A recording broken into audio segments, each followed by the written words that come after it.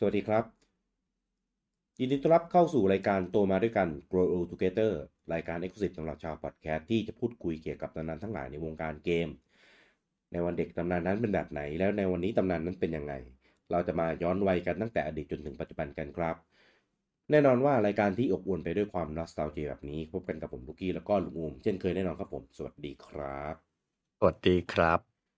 อ่ะมาต่อกันในส่วนของซีซั่นที่2นะครับของโตมาด้วยกันกับลองกับเรานะครับผมในเอพิโซดที่18นะครับครับที่เราจะอยู่ในส่วนของค่ายเกมต่างอืมๆนะไอเกครับมที่เราโตมาด้วยกันใช่อ่าอืมก็เอ่อต้องบอกก่อนว่า18 19 20เนี่ยก็ถือว่าเป็นโค้งสุดท้ายของซีซั่นที่3แล้วครับนะครับดังนั้นค่าย3ค่ายที่อยู่ในช่วงท้ายเนี่ยก็อาจจะเป็นค่ายที่เรียกว่าอะไรนะก็จะเป็นบิ๊กทรีอ่าเป็นบิ๊กอีกหนึ่งบิ๊กซีแหมแต่พูดบิ๊กทีแล้วก็น่าสงสารอีกค่ายหนึ่งที่พูดไปแล้วที่เขาก็เคยเป็นหนึ่งในบิ๊กทรีอยู่เหมือนกันนะครับแต่ว่าบิ๊กทรีแรกนะครับที่เราจะมาพูดถึงในเอพิโซดที่18นี้ก็คือ Microsoft ครับผม ครับผม Microsoft นี่ก็จริงๆมันเป็นบริษัทที่ทำอย่างอื่นด้วยที่ไม่ได้เกี่ยวกับวงการเกมนะคอ่ารับเพื่อแต่เดิมไม่ได้ทำเกมโดยตรงเนาะใช่แต่ว่าเพิ่งก้าวเข้าสู่วงการคอนคือจะว่าไงไม่ใช่ไม่ได้เกี่ยวข้องกับเกมคือที่ผ่านมาเขาก็ทำเกมแหละแต่ว่าอ่าจะอยู่ในตลาด PC อ่ามาก่อนครับนะแต่ว่าด้วยเหตุผลกลใดก็ไม่รู้อยู่ดีๆกระโดดลงมาในตลาดคอนโซล นั่นสิไม่รู้ว่าอะไรไปเข้าฝันเอออ่ใคราใครไปยุหรืออะไรอย่างเงี้ยผมผมดูสารคดีของอ่าอ่าอ่าของ Xbox อ่ะก็คือในช่อง YouTube ของ Xbox อ่ะเขาจะมีทำสารคดีตอนฉลองครบรอบ20 ปีอ่ะแล้วมันใช่จะแบบใช่ใช่ประวัติความเป็นมาว่า Xbox เกิดขึ้นมาได้ยังไงอ่าคือแบบเฮ้ยมันดูแล้วก็ยังงงอยู่เลยว่าแบบเฮ้ยมันเกิดขึ้นมาได้ยังไงอะ ใช่ คือสรุปคร่าวๆก็คือว่าจริงๆแล้วอ่ะ Microsoft ไม่เคยมีแผนที่จะมาลุยตลาดคอนโซลเลยอ่าไม่เคยมีแผนไม่เคยอยู่ในหัวสมองของบริษัทเลยอืมจนกระทั่งมีแบบเหมือนแบบมีพนักงานคนหนึ่งอ่ะอยู่ดีๆก็เกิดไอเดียว่าอยากจะทำเครื่องเกมคอนโซลขึ้นมาอ่าแล้วก็เหมือนไปพิชไอเดียกับอืมหัวหน้าตัวเองแล้วก็ไปพิชอีท่าไหนไม่รู้หัวหน้าดันแบบชอบเห็นด้วยอยากจะทำเหมือนกันก็เฮ้ยเลยแบบรวมตัวกันพยายามที่จะเอาไปนำเสนอบิลเกต อ่าแล้วเหมือนกับว่าจริงๆแล้วบิลเกตก็ไม่ได้ตอนแรกก็ไม่ได้เห็นด้วยเท่าไหร่ไม่ให้อ่าผ่านนั่นแหละแต่ว่าเหมือนอ่าไปทำอีท่าไหนไม่รู้ไปหวานล้อมจนเขายอมได้อ่ะอืมแล้วก็แบบเขาเรียกว่าไงอ่ะมันก็มาแบบแป๊กๆอ่ะ อ่า มาแบบใช่อะไรอย่างเงี้ยผมก็เฮ้ยแต่แต่ในที่สุดมันก็แบบมาได้เรื่อยๆจนถึงปีนี้นี่20 ปีแล้วอ่ะครบรอบ20 ปี20 ปีเมื่อเดือนกุมภาที่ผ่านมานี่เองอืมเออก็ด้วยความที่ไม่มีโน้ตฮาวแหละในตอนแรกอ่ะอืมคือด้วยความที่บริษัทก็เป็นเน้นทำในส่วนของซอฟต์แวร์ว่างั้นใช่คืออ่าเกมก็มีบ้างเหมือนก็เป็นพับลิชเชอร์อ่า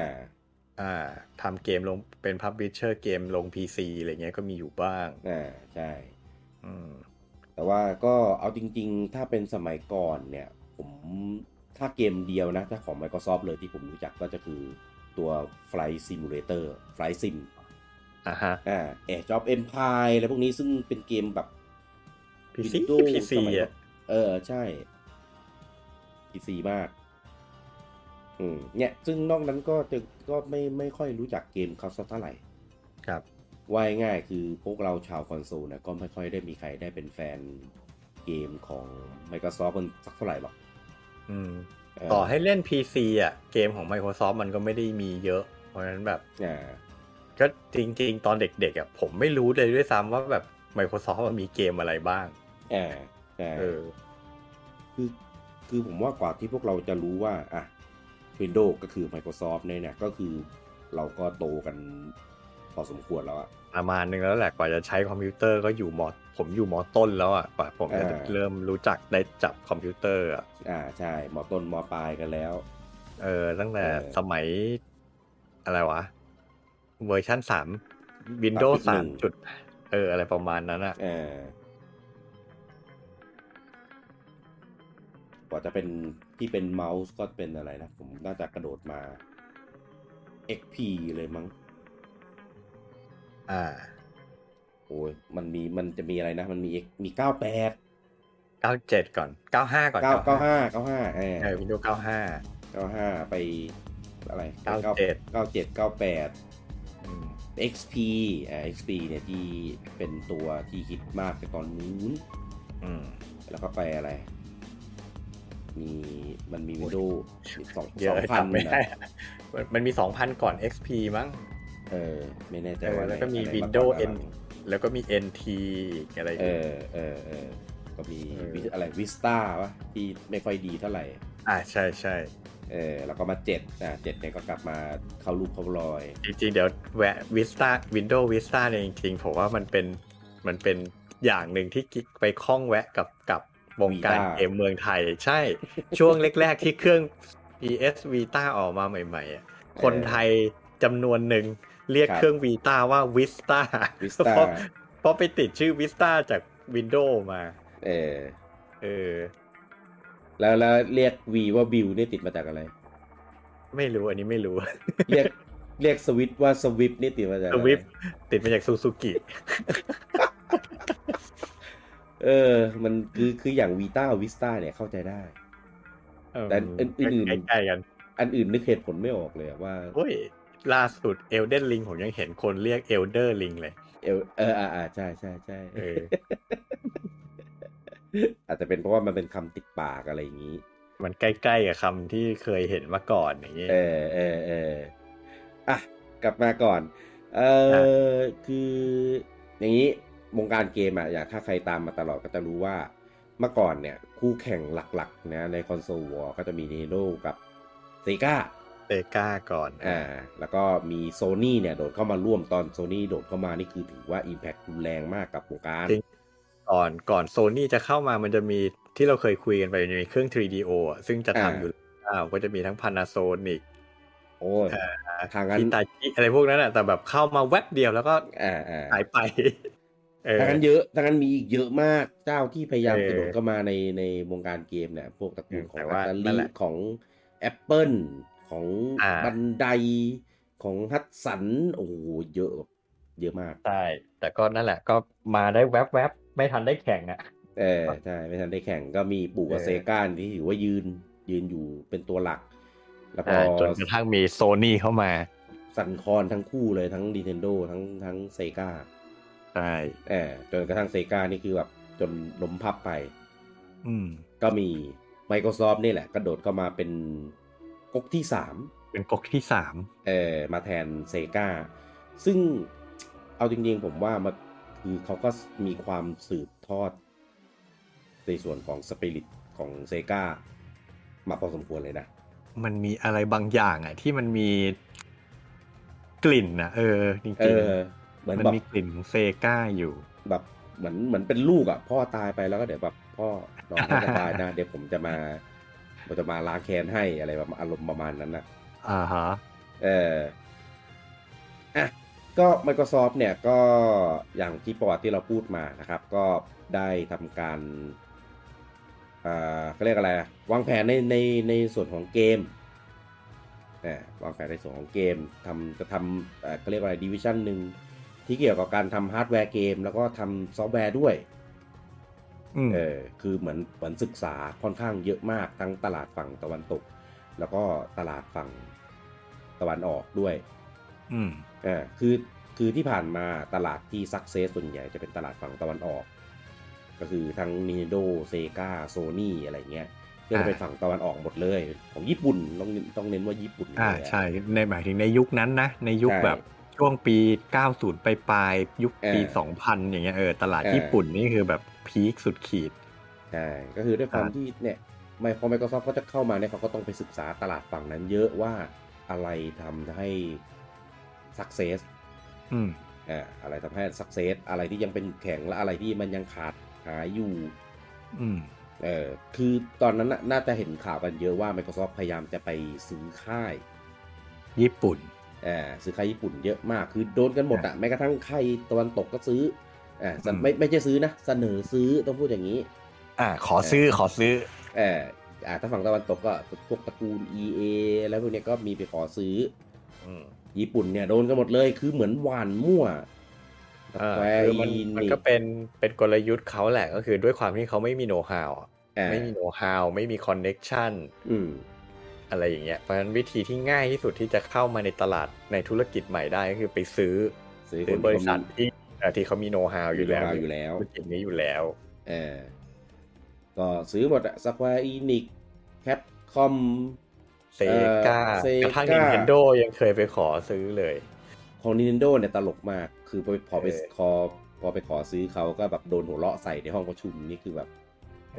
อันนี้คือเป็นสิ่งที่ทาง Microsoft ออกมาเปิดเผยเองด้วยนะใช่ก็พูดเองเจ็บน้อยสุดว่างั้นแล้วก็ดูแบบเป็นโอเคเพราะว่าถ้าเกิดปู่ออกมาพูดเนี่ยก็จะเป็นเรื่องเหมือนแบบออกมาเยาะเย้ยมันก็ดูไม่ดีไงเหมือนไปหยามเขาเหมือนหยามพอฝั่ง Microsoft ออกมาพูดก็ดูแบบหนึ่งในนั้นคือหนึ่งในความรู้สึกก็จะแบบรู้สึกตลกแต่อีกหนึ่งก็จะแบบรู้สึกแบบน่าสงสารอยู่นิดนึงเหมือนกันนะด้วยความแต่สงสารคือคนที่โดนส่งไปนี่แหละคือแบบโอ้คือต้องรู้สึกยังไงวะโดนเหมือนโดนผมก็ไปในกรงเสือแต่ผมมาคิดตามแล้วตอนที่ผมรู้เรื่องเนี้ยว่าแบบไอการที่จะเข้าไปคุยได้มันต้องนัดกันก่อนไง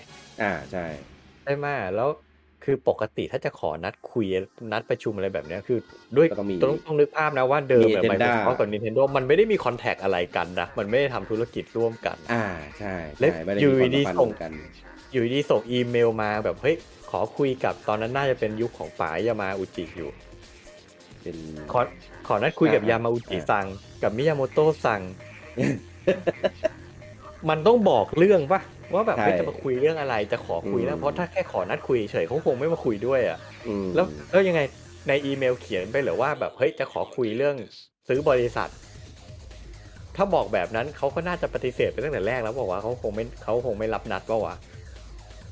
อาจจะบอกว่าเป็นคุยในส่วนของการร่วมมือทางธุรกิจอะไรนี้อาจจะเขียนเป็นอะไรอย่างนั้นผมคิดตามแล้วผมก็สงสัยนะว่าเฮ้ยเขานัดได้ยังไงอ่ะใช่ก็สุดท้ายเลย Microsoft ก็คือแทบไม่ได้จะซื้อค่ายฝั่งญี่ปุ่นไปได้สักเท่าไหร่เลยไม่มีเลยนะไม่มีเลยเท่าที่ตามนะก็เป็นเรื่องที่ตลกแล้วก็น่ารักในวงการเกมที่จริงๆมันเกิดขึ้นไป20 ปีแล้วไงมันก็เลยเป็นอะไรที่เอามาพูดถึงได้แบบโอเคถ้าพูดถึงในตอนนู้นแบบสดๆร้อนๆแล้วมีข่าวมาคงเป็นอะไรที่แบบน่าชาจริงๆแล้วอ่ะก็เป็นแผนกลยุทธ์ในการดำเนินเกมที่ผมว่าไม่มีใครที่จะทำว่างี้คือไม่มีโน้ตฮาวจริงๆแล้วเราก็ต้องสร้างเราก็ต้องขวนขวายต้องแบบหาประสบการณ์นี่คือแบบไม่กูเอาไปเจรจาหาเงินฟาดเอาละกันคงมีแต่ Microsoft อะไรที่ทำได้เพราะว่า บริษัทเขามันเงินถุงเงินถังอะว่างั้นก็พอไม่ได้มีค่ายไหนได้มาในมือในอะไรเงี้ยก็มาสร้างเป็นของตัวเองคือตอนนั้นน่ะตอนที่สร้างเครื่องมาตอนที่เปิดตัวมาก็คือด้วยความที่มันเป็นค่ายทางฝั่งตอนตกกันนะเราก็จะไปมองเหมือนกับพวกอัตาลิอะไรพวกเนี้ยพวกก็คงมาแบบประมาณเดียวกันแหละก็คือออกมาพยายามจะมาแย่แล้วก็เดี๋ยวก็คงเจ๊งไปแหละใช่แล้วเดี๋ยวคงเจ๊งไปปรากฏว่ามันคือพอมันเป็น Microsoft อ่ะคนแอบคาดหวังนิดนึงไงเพราะว่ามันเป็นบริษัทที่ใหญ่มากใหญ่มันคงทุ่มทุนสร้างมันคงทำอะไรมาแบบเป็นที่แน่นอนอ่ะคือกว่าจะถอยมันก็คงแบบติดกัดอย่างรุนแรงอ่ะทิ้งระเบิดไปสักก้อนนึงก่อนที่จะจากไปอะไรแบบนี้ปรากฏว่ามันเอาอ่ะ อืมเครื่อง Xbox ที่เปิดตัวมาในตอนนู้นก็เป็นเครื่องที่ใหญ่เทอะทะมากฉีกไปจากเครื่องอื่นๆที่ออกมาในตอนนั้นยุคมันเป็นยุคของ Play 2 ใช่กับแล้วเกก็มคิวกับเกมคิวใช่แล้วดูดิ Play 2ก็จะเน้นแบบคอมแพคเครื่องแบบสี่เหลี่ยมสวยๆสไตล์ล้ำๆเกมคิวนี่ก็เล็กกระทัดรัดแบบเอาแบบกลุ่ม Family อ่ะXbox นี่ปึ้งมากล่องเบลเลอร์เลย Xbox เป็นคือกล่อง X กล่องปริศนาผมเคยเห็นครั้งแรกในร้านเช่าเกมร้านเช่าเล่นอ่ะที่แถว A-back โอ้โหโคตรทุ่มทุนสร้างผมเรียน A-back แล้วเหมือนกับว่าจริงๆมันเป็นร้านคอมเว้ยมันไม่ใช่ร้านเช่าเกมนะมันไม่ใช่ร้านเกมคอนโซลนะมันเป็นร้านคอมเป็นเน็ตคาเฟ่อะยุคที่แบบคนแม่งเล่นแร็กนาร็อกกันเต็มไปหมดแต่ว่าร้านเนี้ยอารมณ์ไหนไม่รู้แม่งซื้อ Xbox มาตั้งให้เช่าเล่นด้วยแล้วแบบผมมันไม่ได้เล่นหรอกแต่ว่าผมเข้าไปนั่งรอเพื่อนเล่นแร็กแล้วก็ได้เห็นเครื่อง Xbox ตัวเป็นครั้งแรกผมแบบโอ้โหเครื่องอะไรทำไมมันใหญ่ขนาดนี้วะใหญ่มากใหญ่มากแล้วคือในเจนนั้นคือสเปคก็แรงสุดด้วยมันออกที่หลังเขาใช่คือยุคนั้นเป็น2ออกก่อนแล้วก็เกมคิวตามมาแล้วก็ Xbox เนี่ยมาทีหลังออกทีหลังเป็นปีเลยมั้งเทียบกับเพย์ก็ออกมาคือแบบตอนนั้นก็เป็นกระแสพอสมควรเพราะว่าเขาก็พยายามผลักดันตัวเองเต็มที่โดยฮาร์ดแวร์สเปคที่แรงกว่ามีเกมที่เป็นเกมฝั่งตะวันตกเยอะมากแล้วก็เกมที่มี DNA ของความเป็นเกม PC อ่ะที่เอามาลงบนเครื่องคอนโซลอย่างเต็มศักยภาพคือตอนนั้นเครื่องคอนโซลสเปคอะไรเงี้ยมันยังไม่ได้แบบที่จะเหมาะกับการพอร์ตเกม PC มาลงเท่าไหร่แต่พอเป็น Xbox เนี้ยแล้วก็เลยทำให้แบบเกมพวกเกม PC อ่ะมันเขาไปดีลไปอะไรเงี้ยมาง่ายแล้วก็มาลงบน Xbox กันโดยเฉพาะพวกตระกูลเกมแนว First Person Shooting ยิงทั้งหลายแนวยิงทั้งหลายเนี่ยมาลงเยอะมากแล้วก็ตัวเครื่องก็มีหน่วยความจำในตัวมีขาดเป็น DVD จะเปิดดู DVD ก็ได้มีมัลติมีเดียในตัวอะไรอย่างนี้แล้วก็ตอนแรกก็โดนติเยอะในเรื่องของคอนโทรลเลอร์คือด้วยความพอมันเป็นเครื่องของสัญชาติตะวันตกมันก็เลยทำคอนโทรลเลอร์มาไม่ได้นึกถึงฝั่งตะวันออกเท่าไหร่คือนึกถึงแค่แบบโอเคคนบ้านเรามันมือใหญ่ใช่ไหมก็ทำจอยเบลอเทอร์เลยกะว่าจับสบายมือแน่เพราะจอย Play 2จอยเกมคิวเนี่ยมันก็เล็กนิดเดียวจอยบ็อกเดิมออริจินอลเนี่ยใหญ่มากใหญ่แบบโอ้โหใหญ่โคตรคือผมว่าคนไทยน้อยคนที่จะได้เห็นจอยอันแรกออริจินอลของมันผมเคยเห็นแต่ภาพคือไอตอนที่บอกว่าเห็นเครื่องผมก็ไม่ได้สังเกตจอยไงผมก็ดูแต่ตัวเครื่องมันนั่นแหละแล้วก็ไม่เคยได้จับของจริงเลยด้วยใหญ่มากใหญ่แบบโอ้โหคือตอนจอยดีมแคสผมว่าใหญ่แล้วอันนี้ใหญ่กว่าอีกใหญ่แบบโอ้ใหญ่แล้วก็หนักแล้วก็ตอนนั้นมันยังเป็นจอยแบบมีสายอยู่ไงคือแบบไม่ถนัดถือไม่ถนัดเลยก็เลยเหมือนแบบก็มีคนบ่นกันเยอะมีคนวิจารณ์กันเยอะว่าจอยมันใหญ่ไปถึงเล่นเกมนานๆแล้วก็แบบเมื่อยอะไรอย่างเงี้ยไม่อาจจะไม่ได้เข้ากับโกไม่ถูกกับลักษณะเรียกอะไรนะกับเขาเรียกอะไรกับสรีระในการถึงเล่นเกมสักเท่าไหร่เขาก็ยอมรับมาในเจนต่อๆไปอะไรเงี้ยเขาก็ออกรุ่นไหนที่แบบมีจอยที่กระทัดรัดลงวางปุ่มได้ลงตัวขึ้นโอเคขึ้นแล้วคือด้วยความที่จอยมันเป็นจอยแบบถอดเสียบได้อยู่แล้วใครที่แบบรู้สึกว่าจอยนั้นเนี่ยใหญ่ไปก็ซื้อจอยใหม่มาเสียบได้พอมันเป็นจอยอันสองมันโอเคขึ้นเยอะจริงๆการวางปุ่มวางอะไรเนี่ยปุ่มเหมือนดีมแคสเลยวางปุ่มแบบดีมแคสคือของปู่ ถ้าถ้าเรียงอ่ะบนล่างซ้ายขวาปู่จะเป็น XBYA ใช่ไหมส่วนของ Dreamcast หรือว่าของ Xbox อ่ะมันจะเป็น YA XB คือปุ่ม A อยู่ล่างว่าง่ายๆแล้ว Xbox ก็จะเลยรอยตามแบบนั้นของ Dreamcast เลยแล้วก็มีการเรียงอนาล็อกแบบอีกแบบนึงไม่เหมือนของ PlayStation ใช่ก็คืออนาล็อกซ้ายนะอยู่บนอนาล็อกขวาอยู่ล่างคือหน้าตาจอยตอนแรกๆดูแล้วมันดูแบบดูไม่สวยเว้ยดูแบบคือของเพย์มันจะมีความเป็นอะไรนะเป็นบาลานซ์อะสมมาตรมันสมมาตรใช่มันดูมีความเป็นแบบสมมาตรกันอะแต่พอ Xbox ผมก็หน้าตาจอยอะไรเงี้ยดูไม่สวยเว้ยแต่พอจับเล่นโดยเฉพาะเกมที่เล่นแล้วคือมันยุคเริ่มเป็น 3D เริ่มแบบต้องมีการหันมุมกล้องโดยเฉพาะพวกเกมตระกูล First Person Shooting ทั้งหลายพอปรับปุ่มปรับมีอะไรอย่างนี้แล้วเฮ้ยมันลงตัวแล้วมันก็ถนัดขึ้นเยอะมากคือเมื่อก่อนเกมแนว First Person Shooting มันยังมีไม่ค่อยเยอะหรือมีเยอะแต่ว่าก็ไม่ได้ใช้อันล็อกขวาในการเล็งแบบ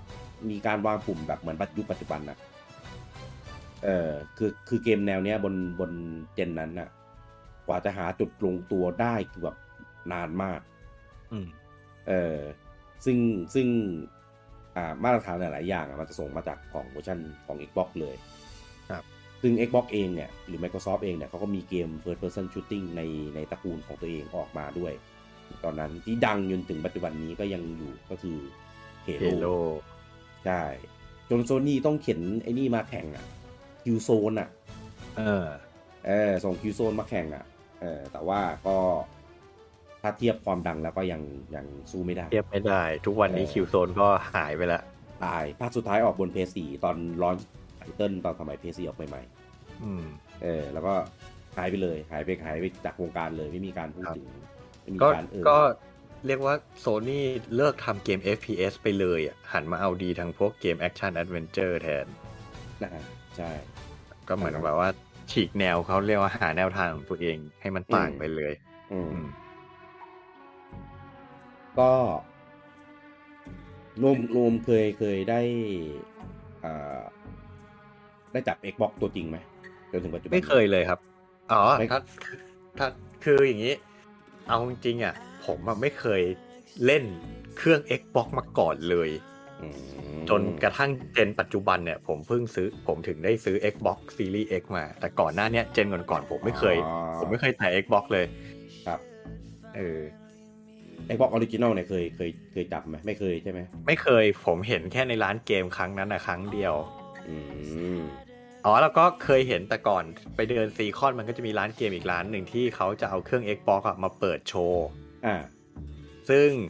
ผมจำได้ว่าเกมที่เขาเปิดโชว์จะเป็นไอเกมนินจาข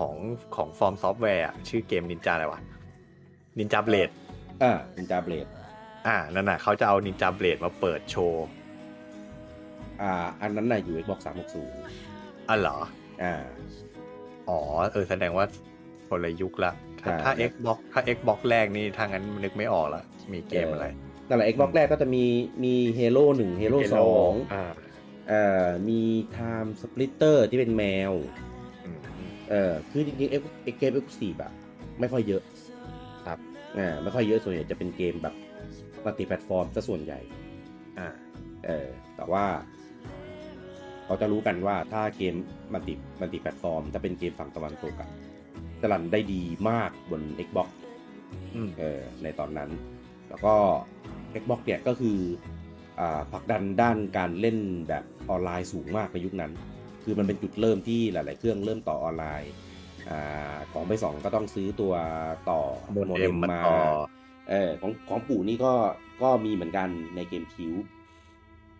Dreamcast ก็มีแล้วก็ของ Xbox นี่คือมีในตัวเลยบิวอินไม่ต้องซื้ออะไรมาเพิ่มก็เสียบแลนจบเลยในยุคนั้นแล้วก็เขาพยายามผลักดันในส่วนของระบบ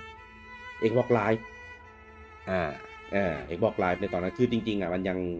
ยังไม่ค่อยได้รับความนิยมมากเท่าไหร่ในยุคนั้นคือการเล่นเกมออนไลน์ในตอนเจนนั้นน่ะมันยังไม่แพร่หลายอยู่ใช่ยังลำบากอยู่เน็ตมันยังไม่ได้เร็วเหมือนขนาดทุกวันนี้ใช่เน็ตยังไม่ค่อยเร็วการเชื่อมต่อยังไม่ค่อยสะดวกแล้วก็การเล่นออนไลน์เนี่ยมันยังไม่ค่อยทั่วถึงก็เลยก็คือมีแต่ว่าก็ยังไม่ได้ใช้ประโยชน์หรือมีการผลักดันอย่างเต็มที่นะครับผมก็ถือว่าออกมาตีตลาดได้ในด้วยความพยายามของ Microsoft ก็ไม่ได้ประสบความสำเร็จมากนะครับก็ยอดขายทำไปได้อยู่ประมาณ24ล้านในตอนนั้นซึ่งถ้าเทียบคือต้องบอกว่าจะพูดว่าไม่ประสบความสำเร็จผมว่าก็พูดได้ยากเพราะว่าถ้าเทียบกับค่ายอื่นเนี่ยถ้าเทียบกับ PlayStation อ่ะมันเทียบไม่ได้อยู่แล้วเพราะมันเป็นยุค PS2 ที่แบบมันขาย PS2 มันเป็นเครื่องที่ขายได้มากที่สุดตลอดกาลของประวัติศาสตร์วงการเกมอ่ะ100เท่าไหร่นะ150 กว่าล้าน150 กว่าล้านอ่ะคืออย่าง Xbox ขายได้20เนี่ยคือถ้าเทียบกันเนี่ยมันแบบโหมันสู้ไม่ได้เลยอ่ะเพียงแต่ว่าถ้าเรามองในแง่ที่ว่ามันเพิ่งเข้ามาในตลาดเป็นครั้งแรกขายได้20ล้านถ้าไปเทียบกับเจนอื่นๆเนี่ยไม่ได้น่าเกลียดเลยนะใช่แล้วยิ่งถ้าไปเทียบกับ Nintendo ในยุคนั้นน่ะผมว่าแบบโอ้นี่ถือว่าประสบความสำเร็จเลยนะคุณสามารถขายได้เทียบเท่า Nintendo เลยอ่ะถูกเกมคิวเนี่ยได้อยู่ 21.75 ล้านเองได้มากกว่าเกมคิวว่าง่ายใช่ในขณะที่เพิ่งเข้ามาในเจนแรกเครื่องแรกของเขาล้มลุกคลุกคลานแบบพยายามแบบปรับหาจุดตรงกลางจุดลงตัวกลยุทธ์อะไรต่างๆเขาก็เหมือนแบบจับก็เรียกอะไรนะเหมือนเป็นเครื่องเอามาลองตลาดแล้วก็จับหลักว่าข้อดีของมันคืออะไรข้อเสียของมันคืออะไรตลาดเนี่ยจุดพลิกของมันคืออะไรจุดที่จะทำให้ได้เปรียบคืออะไรทำให้เขาได้ตัดสินใจได้อย่างหนึ่งว่าอ๋อในเจนนี้ต้องเปิดตัวก่อนต้องขายก่อนแล้วต้องมาให้แรงต้องมาให้แรงมากเขาก็เลยโอเคเจนนี้ฉันยอมเพราะว่า PS2 แม่งแรงจริงเจนหน้าเอาใหม่นะครับก็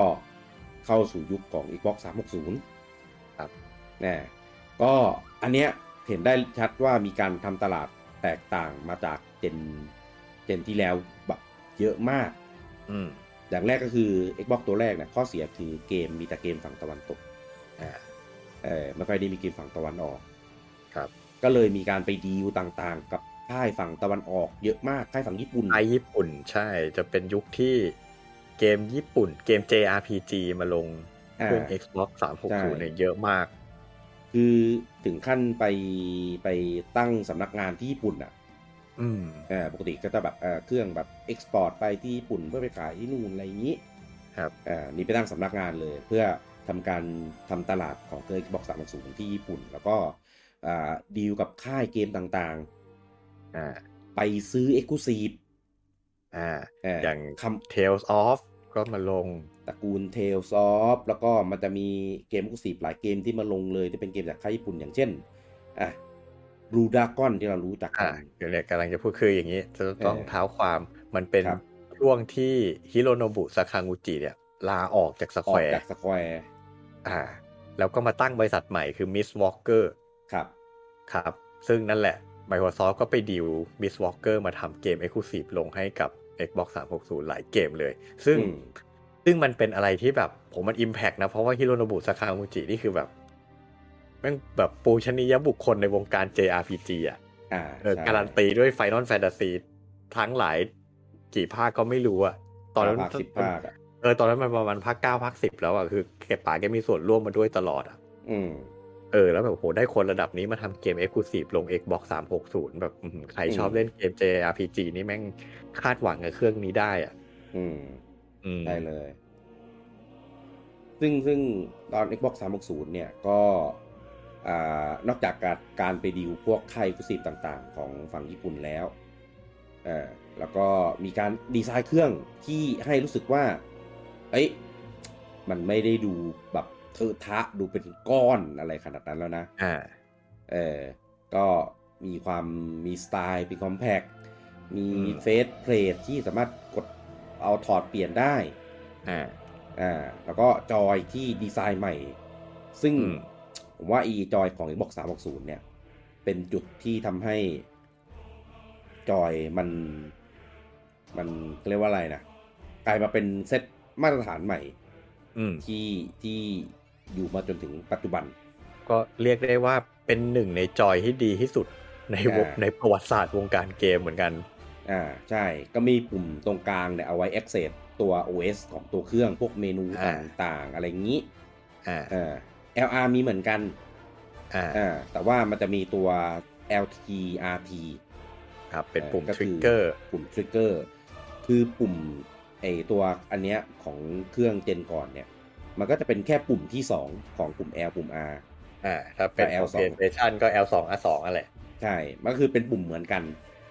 แต่ Xbox ดีไซน์นี้ให้มันเป็น trigger ก็คือเป็นไกปืนใช่เป็นไกปืนหรือเป็นคันเร่งรถที่มีระดับความลึกในการกดพูดงี้ถ้าเป็นเจนก่อนๆเนี่ยปุ่ม L2 R2 มันจะเป็นคลิกแบบดิจิตอลเหมือนปุ่มอื่นๆก็คือแค่กดลงไปก็คือติดกับไม่ติดแค่นั้นใช่แต่ถ้าทริกเกอร์ของ Xbox 360มันจะพัฒนาไปเป็น2ปุ่มนี้มันจะกลายเป็นอนาล็อกก็คือเราเขาเรียกว่าไงขึ้นอยู่กับน้ำหนักการกดของเราถ้าเรากดเบาเกมมันก็จะรับรู้ว่าเรากดเบานะถ้าเรากดเยอะเกมมันก็จะรับรู้ว่าเรากดเยอะซึ่งมันก็จะส่งผลออกมาไม่เหมือนกันใช่แล้วก็ตัวเครื่องนี่ก็ดีไซน์ออกมาให้เชื่อมต่อเน็ตเวิร์กอย่างเต็มรูปแบบนะครับกะว่าเจนนี้จะคือเข้าสู่ระบบออนไลน์อย่างเต็มรูปแบบแน่นอนแล้วก็อันนี้ไม่รู้ดีไซน์หรือเปล่าไฟแดงนะครับก็มาพร้อมกันกับเครื่องด้วยไฟแดงนี่เรียกว่าเป็นดีไซน์ดีเฟกต์เลยออกแบบผิดพลาดก็เลยทำให้มีปัญหาทุกเครื่องเลยเดี๋ยวพูดถึงมันเรื่องนี้มีพูดแน่นอนแล้วก็มีฮาร์ดดิสก์ในตัวแต่เป็นฮาร์ดดิสก์แบบสามารถถอดเข้าถอดออกได้เป็นฮาร์ดดิสก์แบบ external นะครับแล้วก็เข้าสู่ยุคจอไร้สายเหมือนกันกับเครื่องอื่นๆของ PS3 เขาก็เป็นไร้สายเหมือนกันXbox นี่รีบชิงหน้าตัดเปิดตัวก่อนรีบประกาศก่อนเปิดตัวก่อนตามที่เขาคิดมาว่าถ้าเปิดตัวก่อนขายก่อนเนี่ยมีใช้ไปกว่าครึ่งแน่ครับก็รีบเปิดตัวรีบขายมาตั้งแต่ปี 2005 เลยทีเดียวถือว่าเร็วมากในขณะที่ Sony เนี่ยก็ยังง่วนอยู่กับเซลล์ชิปเซลล์ของ PS3 นะครับก็เซลล์เนี่ยไม่ใช่เซลล์ดิ PS3 เนี่ยขาย2016นะครับว่าง่ายๆก็ขายช้ากว่า Xbox 360ไปปีหนึ่งXbox 360เนี่ยก็ด้วยความที่ไปดีลเกม Exclusive มาจากค่ายญี่ปุ่นดีไซน์เครื่องใหม่ดีไซน์จอยใหม่ความครบเครื่องของอุปกรณ์ของฮาร์ดดิสก์จอยมีสายก็มีจอยไร้สายก็มีต่อเน็ตเวิร์กก็ได้เทรทาร์ดเกมเนี่ยก็ทำออกมาเป็นแบบให้อยู่อันดับที่โอเคพอออกก่อนเป็น Next Gen ก่อนเนี่ยคนก็เหมือนแบบเริ่มให้ความสนใจจากปกติที่จะได้ใจเฉพาะกลุ่มฝั่งตะวันตกทีนี้พอมาเหมือนแบบเอาใจฝั่งตะวันออกมากขึ้นเนี่ยพร้อมกับดึง Exclusive ดึงอะไรไปด้วยเนี่ยก็เลยเหมือนแล้วพอออกก่อนมันไม่มีใครมาแย่งซีนไงครับก็เลยเหมือนแบบได้ดึงดูดสายตาของคนเล่นที่อยากจะเข้าสู่ Next Gen เร็วเนี่ยไปได้ค่อนข้างเยอะมากนะครับแต่ก็คือแรกๆเอาจริงนะได้รับความนิยมที่ค่อนข้างดีได้รับการตอบรับที่ค่อนข้างดีแต่ก็ไปสะดุดกันกับตัวไฟแดงอย่างที่เราบอก ไฟแดงเนี่ยมันมาจากตัวปุ่ม power ของ Xbox 360เนี่ยมันจะมีสัญลักษณ์แสดงสถานะของเครื่องใช่มันจะมีเป็น4ขีดเป็นวงกลมรอบๆมันจะเป็นตัวบอกว่าจอยที่ connect อยู่อ่ะมันเป็นจอยที่เท่าไหร่พร้อมกับไอตัวเนี้ยมันจะสามารถแสดงสัญลักษณ์เป็นเหมือนเป็น error code error code ไว้สำหรับให้ดูได้ว่าเครื่องเนี่ยมีความปกติผิดปกติเรื่องอะไรซึ่งไอไฟแดงเนี่ยมันจะมีไฟแดงขึ้นมาที่3ขีดคืออันซ้ายบนอันซ้ายล่างแล้วก็ขวาล่างเป็นไฟแดงกระพริบเวลาเปิดซึ่งมีเป็นปัญหาจากการโอเวอร์ฮีทของตัวชิปในบอร์ดผิดมีการดีไซน์ในเรื่องของการวางฮีทซิงค์ตำแหน่งที่ไม่ดีมีการระบายความร้อนที่ไม่ดีทำให้เกิดปัญหานี้ขึ้นแล้วเป็นกันเยอะมากก็แทบทุกเครื่องอ่ะก็อย่างที่บอกเป็นดีไซน์ดีเฟกต์การออกแบบที่ผิดพลาดใช่เพราะฉะนั้นมันถ้าล็อตนั้นน่ะล็อตที่มีการออกแบบมาแบบนั้นก็จะมีปัญหากันหมดคือใครเป็นเครื่องเจนแรกอ่ะตอนแรกยังไม่เป็นที่เขาเป็นกันเยอะๆไม่เป็นเนี่ยเดี๋ยวยังไงก็ต้องเป็นคือเป็นแน่นอนการตีกันใช่สักวันก็ต้องเป็นคือเป็นกันเยอะในระดับที่แบบโหมีการฟ้องร้องมีการอะไรกันแบบเป็นเรื่องเป็นราวในตอนนั้นน่ะใช่เพราะว่าถ้าเป็นที่อเมริกามันจะมีกฎหมายคุ้มครองผู้บริโภคที่ว่าแบบเนี้ยถ้าของที่มีดีไซน์ดีเฟกต์กับลูกค้าสามารถเคลมเปลี่ยนของได้แล้วก็มีแบบเปลี่ยนให้มั่งซ่อมให้ฟรีบ้างอะไรเงี้ยแต่ในไทยเราก็เครื่องฮิวล้วนๆทำใจกันไปในไทยนี่ก็จะมีหลายวิธีในการดูแล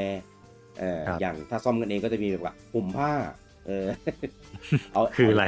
เอาไปเวลามันไฟแดงใช่ไหมให้ไปห่มผ้าผมเอาผ้าพันคลุมเครื่อง Xbox ไว้ให้แบบเหมือนให้มันอัดเก็บความร้อนไว้ข้างในแล้วก็มันจะดีขึ้นแต่มันก็เป็นแบบได้แค่ชั่วคราวแล้วก็มีแบบเอาไปส่งช่างในไทยก็แบบเอาไปเป่าร้อนบ้างอะไรบ้างเพื่อให้ชิปมันแบบกลับมาทำงานได้เหมือนเดิมแต่ว่ามันก็ได้ไม่นานไง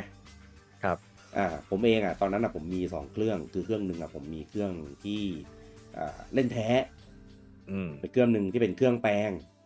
โหทุ่มทุนมากซื้อ2เครื่องในยุคนั้นเดี๋ยวจะบอกว่าทำไมถึงซื้อ2เครื่องเครื่องปลอมเนี่ยไม่ใช่เครื่องปลอมเครื่องแปลงเนี่ยไปก่อนเลยซ่อมแล้วก็เป็นอีกซ่อมแล้วก็เป็นอีกเครื่องที่ไม่แปลงนี่คืออยู่นานมากคือเขาเป็นจนเขาซ่อมจนเขาพังจนใช้ไม่ได้กันไปหลายรุ่นแล้วก็ยังใช้ได้อยู่สุดท้ายก็เป็นอยู่ดีตอนเป็นนี่คือแบบเซ็งมากแบบโหนี่เขาโดนล้อตอนนั้นผมโดนล้ออยู่ตลอดเลยว่าเล่นแท้แล้วก็ยังโดนอยู่ดีเป็นช้าหน่อยเท่านั้นเองสุดท้ายก็คือไม่พ้นMicrosoft เนี่ยออก Xbox 360 มาหลายล็อตมากมันจะมีชื่อล็อตตอนนั้นที่ล็อตที่เกือบจะดีสุดก็คือ Xenon Xbox 360 ล็อต Xenon แต่ว่าก็ยังไม่หายขาดจนล็อตที่แก้แล้วหายขาดจริงๆก็คือล็อตที่ชื่อว่า Jasper ตอนนั้นคนจะจับชื่อกันได้ถ้าซื้อ Xbox 360ต้องซื้อล็อต Jasper นะมันก็จะมีเลขล็อตอยู่ตอนนั้นในเว็บบอร์ดทั่วไปเนี่ยทั้งในไทยแล้วก็ในต่างประเทศเนี่ยจะแชร์กันเลยว่าจะซื้อ Xbox 360จะต้องเป็นล็อตจากนี้ต่อไปเท่านั้นดูว่าเป็น Jasper แล้วก็จะมีวิธีสังเกตว่าพวก leaflet พวกอุปกรณ์พวกจอยที่อยู่ในกล่องจะต้องเป็นแบบนี้ก็เกิดเป็นพอออกมาโอเคมันไม่ไฟแดงแล้วมันหายขาดได้แล้วจริงอะไรเงี้ยก็เหมือนแบบได้ชื่อเสียงกลับมาแต่ก่อนจะถึงจุดนั้นคือแบบโหคนเครื่องพังกันไปไม่รู้กี่ล้านต่อล้านเครื่องแล้วเลยเป็นที่มาว่าเจนนี้เลย Xbox ขายดีหรือเปล่าXbox ขายดีเพราะว่าต้องซื้อหลายเครื่องแต่มันก็มีอยู่อย่างหนึ่งที่บ่งบอกว่าถ้ามันไม่ดีจริงคนจะซื้ออีกเครื่องทำไมถ้ามันพังแล้วจริงก็ถูกมันดีจริงมันเป็นจุดเริ่มของนวัตกรรมอะไรหลายๆอย่างที่ส่ง ต่อมาจนถึงปัจจุบันนี้อย่างแรกเลยนะครับก็คือระบบ achievement สมัยก่อนเนี่ยเกมเนี่ยก็จะมีมันมี achievement ที่แฝงอยู่ในเกมของมันอยู่ในตัวอยู่แล้ว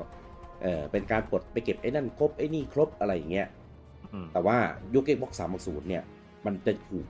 กับตัว OS ของตัวเครื่องเลยครับก็คือเกมก็จะมี achievement ก็คือให้ไปปลดตามเงื่อนไขนะแต่ว่าคนสร้างเกมเนี่ยจะใส่เงื่อนไขอะไรเข้าไปบางเกมก็กวนตีนบางทีจบตีตัวเรียกก็ขึ้น achievement อะไรเงี้ยก็ได้เหมือนกันก็พอปลดแล้วก็จะได้เป็นเหมือนแบบเป็น point เป็น gamer score นะครับก็ยิ่งใครยิ่งเล่นเยอะเก็บ achievement เยอะ gamer score ของตัวเองก็จะมีคะแนนที่สูงก็จะ default ไว้ให้ว่าเกมแบบเกม physical เกมเกรดแบบที่ลงทำแผ่นก็จะมีอยู่ที่ 1,000 คะแนนพวกเกมอินดี้เกมดาวน์โหลดต่างๆเนี่ยก็จะมีอยู่ที่200คะแนนในยุคนั้นนะนะครับแล้วก็จะเชื่อมต่อกับตัว account ซึ่ง account เนี่ยก็จะเป็นการเชื่อมต่อออนไลน์สามารถไปเช็คได้ว่า achievement ที่เราขาดอยู่เนี่ยมีอะไรบ้างแล้วเกมนี้มี achievement อะไรบ้างเนี่ยบางเกมเขาก็จะซ่อนใส่เป็น secret ไว้อะไรอย่างนี้ถ้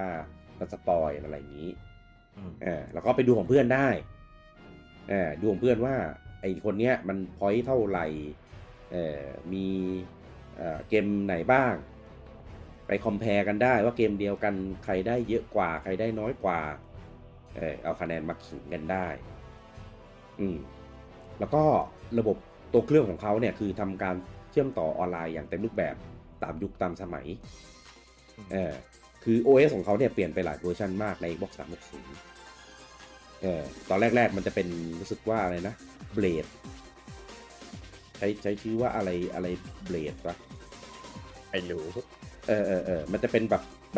สวายไปด้านข้างไปทีละเบลดทีละเบลดคล้ายๆพลิกหนังสือแล้วก็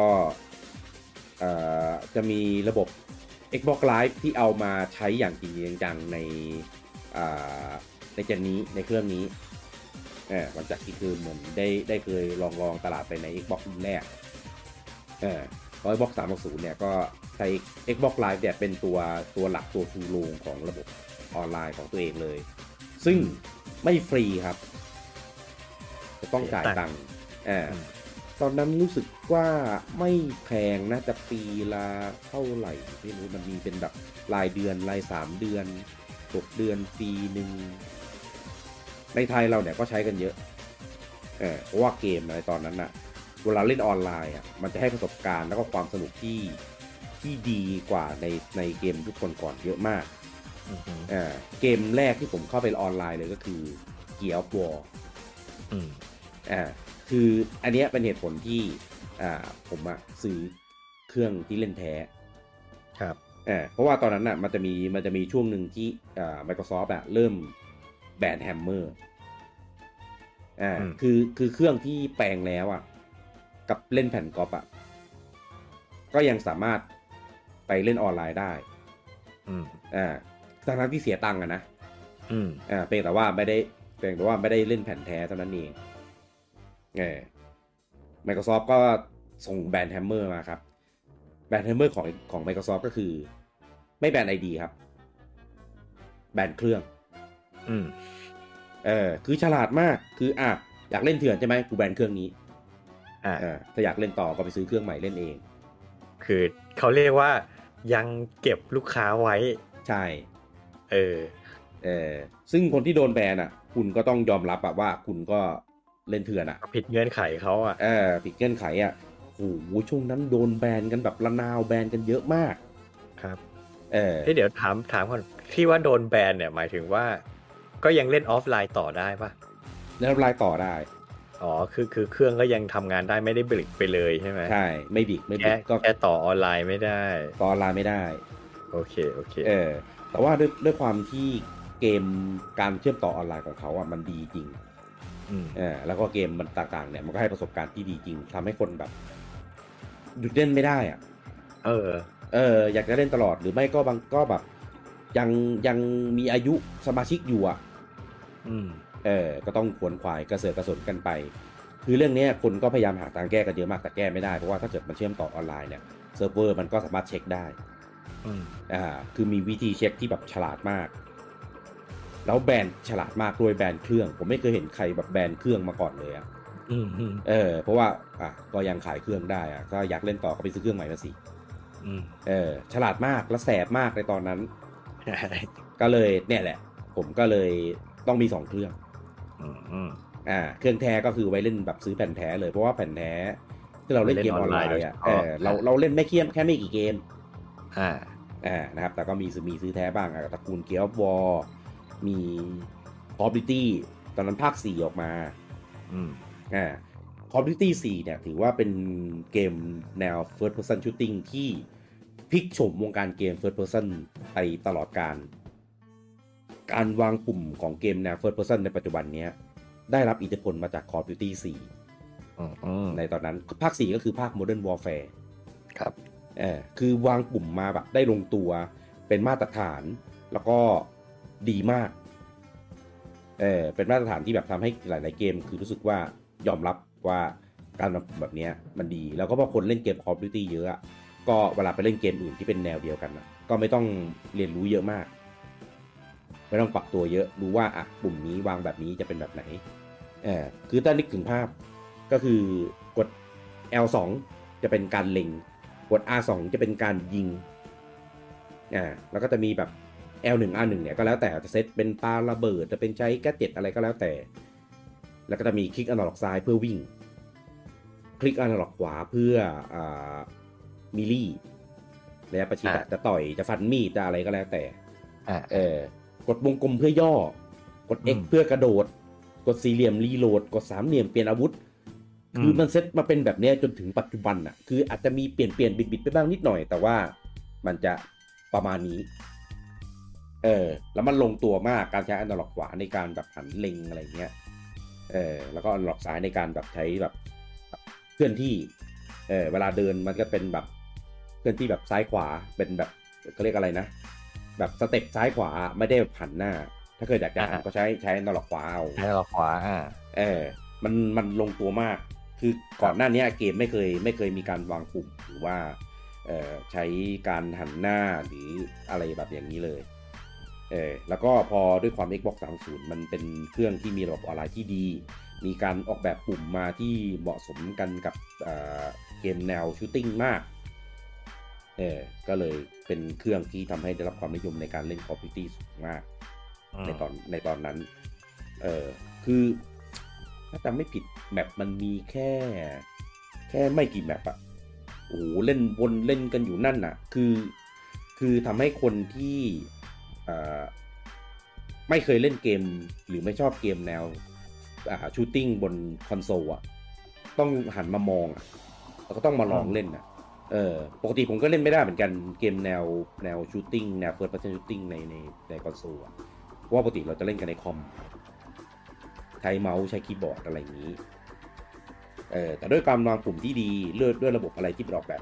ด้วยมาอย่างดีเนี่ยทำให้สามารถปรับตัวแล้วก็มาเล่นเกมแบบเนี้ยบนคอนโซลได้บนคอนโซลก็จะเพิ่มไปนิดนึงมันจะมีในเรื่องของการ snap snap ตัวเป้าเวลาเราเล็งอะไรเงี้ยครับทำให้แบบคนที่เล่นเกมแนวนี้บนคอนโซลก็ยังสามารถสนุกกับเกมแนว First Person Shooting ได้Xbox 360เนี่ยก็จริงมี Exclusive ค่อนข้างเยอะมากเหมือนกันนะไปซื้อไปอะไรเข้ามาอะไรเงี้ยค่อนข้างเยอะคุณมีไหม Xbox 360ไม่มีครับมันเป็นเจนที่ผมเลิกเล่นเกมไปผมไม่มีสักเครื่องเลยก็พร้อมๆกันกับ PS3 อะไรอย่างงี้ใช่ไหมใช่กลับมาเล่นเกมคอนโซลตอนปลายเจนก็ซื้อ V ซื้อ PS3 แต่ Xbox ก็ไม่ได้ซื้อเพราะไม่รู้จะเล่นเกมอะไรเพราะตอนนั้นแนวเกมยังรู้สึกว่าไม่ใช่จริงๆมันมีแหละก็เกม RPG ที่มันออกมาตอนต้นเจนแต่ว่าแบบก็ไม่ได้วอนขนาดนั้นแล้วด้วยความที่คือช่วงนั้นก็ยังไม่ได้เหมือนว่าเพิ่งกลับมาเล่นก็ยังไม่ได้ถึงขั้นว่าแบบโหจะต้องมีทุกเครื่องใน Xbox ครับใน Xbox 360เนี่ยก็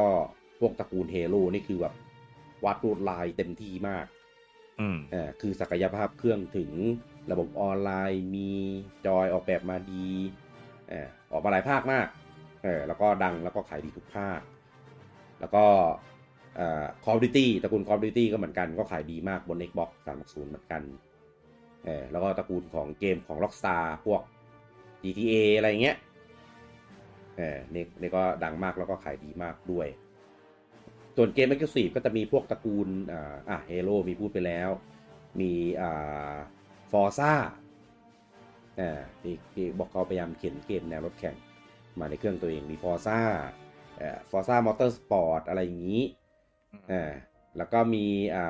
พวกFable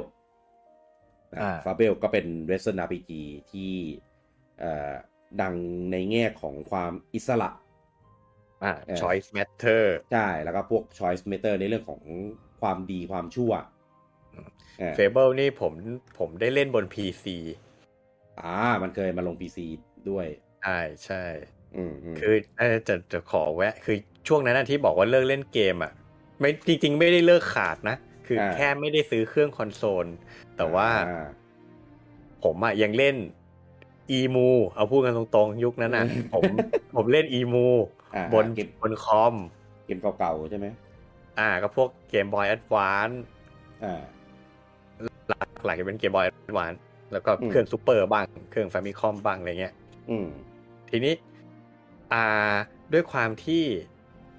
ผมเล่นใช้คีย์บอร์ดกับเมาส์เล่นเกมไม่ถนัดเลยผมก็เลยพยายามต้องไปหาซื้อจอยเพื่อมาเล่นEMUนี่แหละตอนแรกก็ขี้เหนียวไปซื้อพวกจอยจีนไม่กี่ร้อยอะไรเงี้ยมันก็แบบใช้ได้บ้างไม่ได้บ้างอะไรเงี้ยบางเกมก็ใช้ได้บางเกมก็ใช้ไม่ได้จนหัวเสียสุดท้ายก็เลยตัดสินใจไปซื้อจอย Xbox 360เลยแบบมีสายที่เสียบกับคอมแบบมีสายที่ไว้เสียบกับคอมเพื่อที่จะแบบการันตีว่าเล่นได้ทุกเกมแน่นอนเพราะมัน full support เพราะฉะนั้นเนี่ยแหละก็เลยกลายเป็นว่าถึงแม้เจนนั้นผมจะไม่ได้เล่นเครื่องคอนโซลเลยแต่ผมมีจอย Xbox 360 ก็เลยแบบเป็นประสบการณ์แรกนะที่ได้สัมผัส Xbox ก็คือการซื้อจอยมันมาใช้แล้วก็นั่นแหละก็เลยมีโอกาสว่าได้เล่น Fable ว่าแบบคือเหมือนอารมณ์แบบว่าจริงๆตอนนั้นซื้อคอมมาสเปคแรงพอสมควรคือเล่นเกม PC ได้แต่ว่าด้วยความที่เราไม่คุ้นกับเกม PC ไงแล้วเราไปติดอยู่กับ EMU นานเลยเงี้ยจนอยู่ดีๆจับพัดจับผูผมไปรู้จัก Fable ได้ยังไงก็เหมือนที่เคยเล่าให้ฟังว่าสมัยก่อนไอ้เคเบิลทีวีตอนนั้นมันเป็นUBC UBC มันจะมีรายการเกมที่มาจากฝั่งที่มาจากอังกฤษซึ่งมันก็จะแบบเป็นรายการทีวีนะแต่ว่าเป็นเกมเกี่ยวกับเกมฝั่งตะวันตกซะเยอะเพราะมันมาจากอังกฤษผมน่าจะเห็น Fable มาจากรายการนี้แหละแล้วผมก็เห็นว่าเฮ้ยมันก็เป็นเกมแนวแอคชั่น RPG แบบที่เราชอบแล้วแบบเฮ้ยมันลง PC ด้วยเว้ยอะไรเงี้ยแล้วแบบผมอยากลองว่าเครื่องเราแรงขนาดที่จะเล่นเกมแบบนี้ได้หรือเปล่า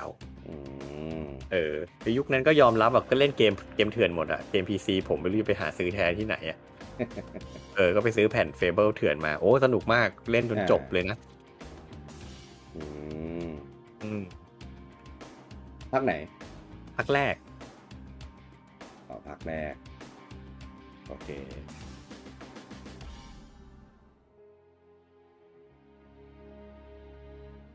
เกมเยอะมากประสบกา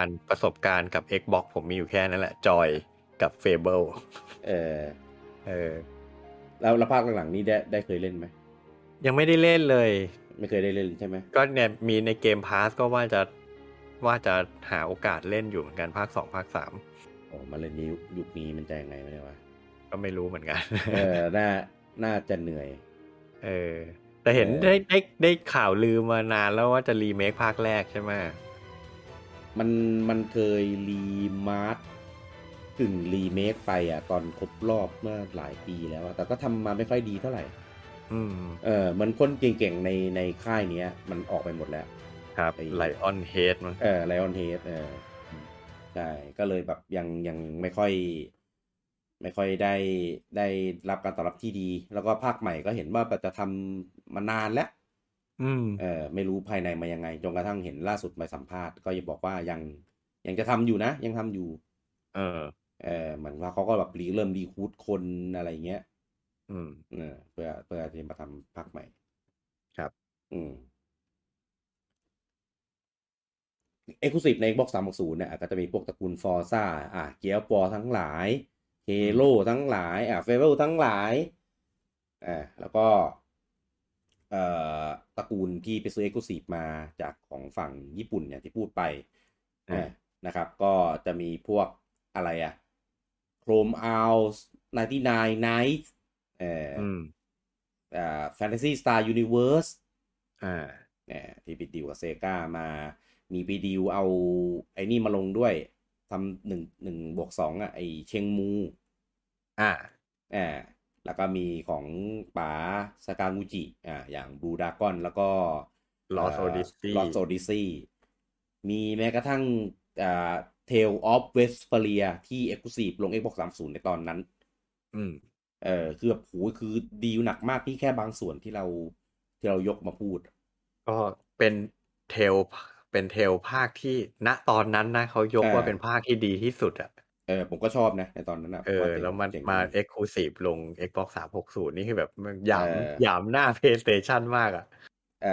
คือมันจริงๆมันไม่ได้เกิดบน PlayStation หรอกแต่ว่ามันไปดังมากในตระกูล PlayStation พวกใช่ Tales of Destiny ใช่อะไรพวกเนี้ยแล้วพอ Vesperia มาอยู่ Xbox 360ตอนนั้นก็คือแบบโหหยามมากมันจริงๆมันเริ่มตั้งแต่ตอนเกมคิวแล้วแหละไอ้ Tale of Symphonia ก็ไป Exclusive เกมคิวก่อนใช่แล้วเวสเปเรียก็ไป Exclusive 360ผมว่าแฟนเทลแม่งต้องมีหงุดหงิดกันบ้างแบบผมแม่งต้องตามไปเล่นเครื่องนู้นเครื่องนี้กระจัดกระจายไปหมดจริงยอดขายของ Xbox 360ครับคือในตอนแรกขายดีมากคือขายดีกว่า PS3 มาหลายปีเลยจนกระทั่งช่วงท้ายเนี่ยPS3 ก็ทำตลาดจนแซงมาได้แต่ว่ามาดูยอดขายครับของ Xbox 360เนี่ยยอดขายทั่วโลกนะครับอยู่ที่84ล้านดีขึ้นมากว่า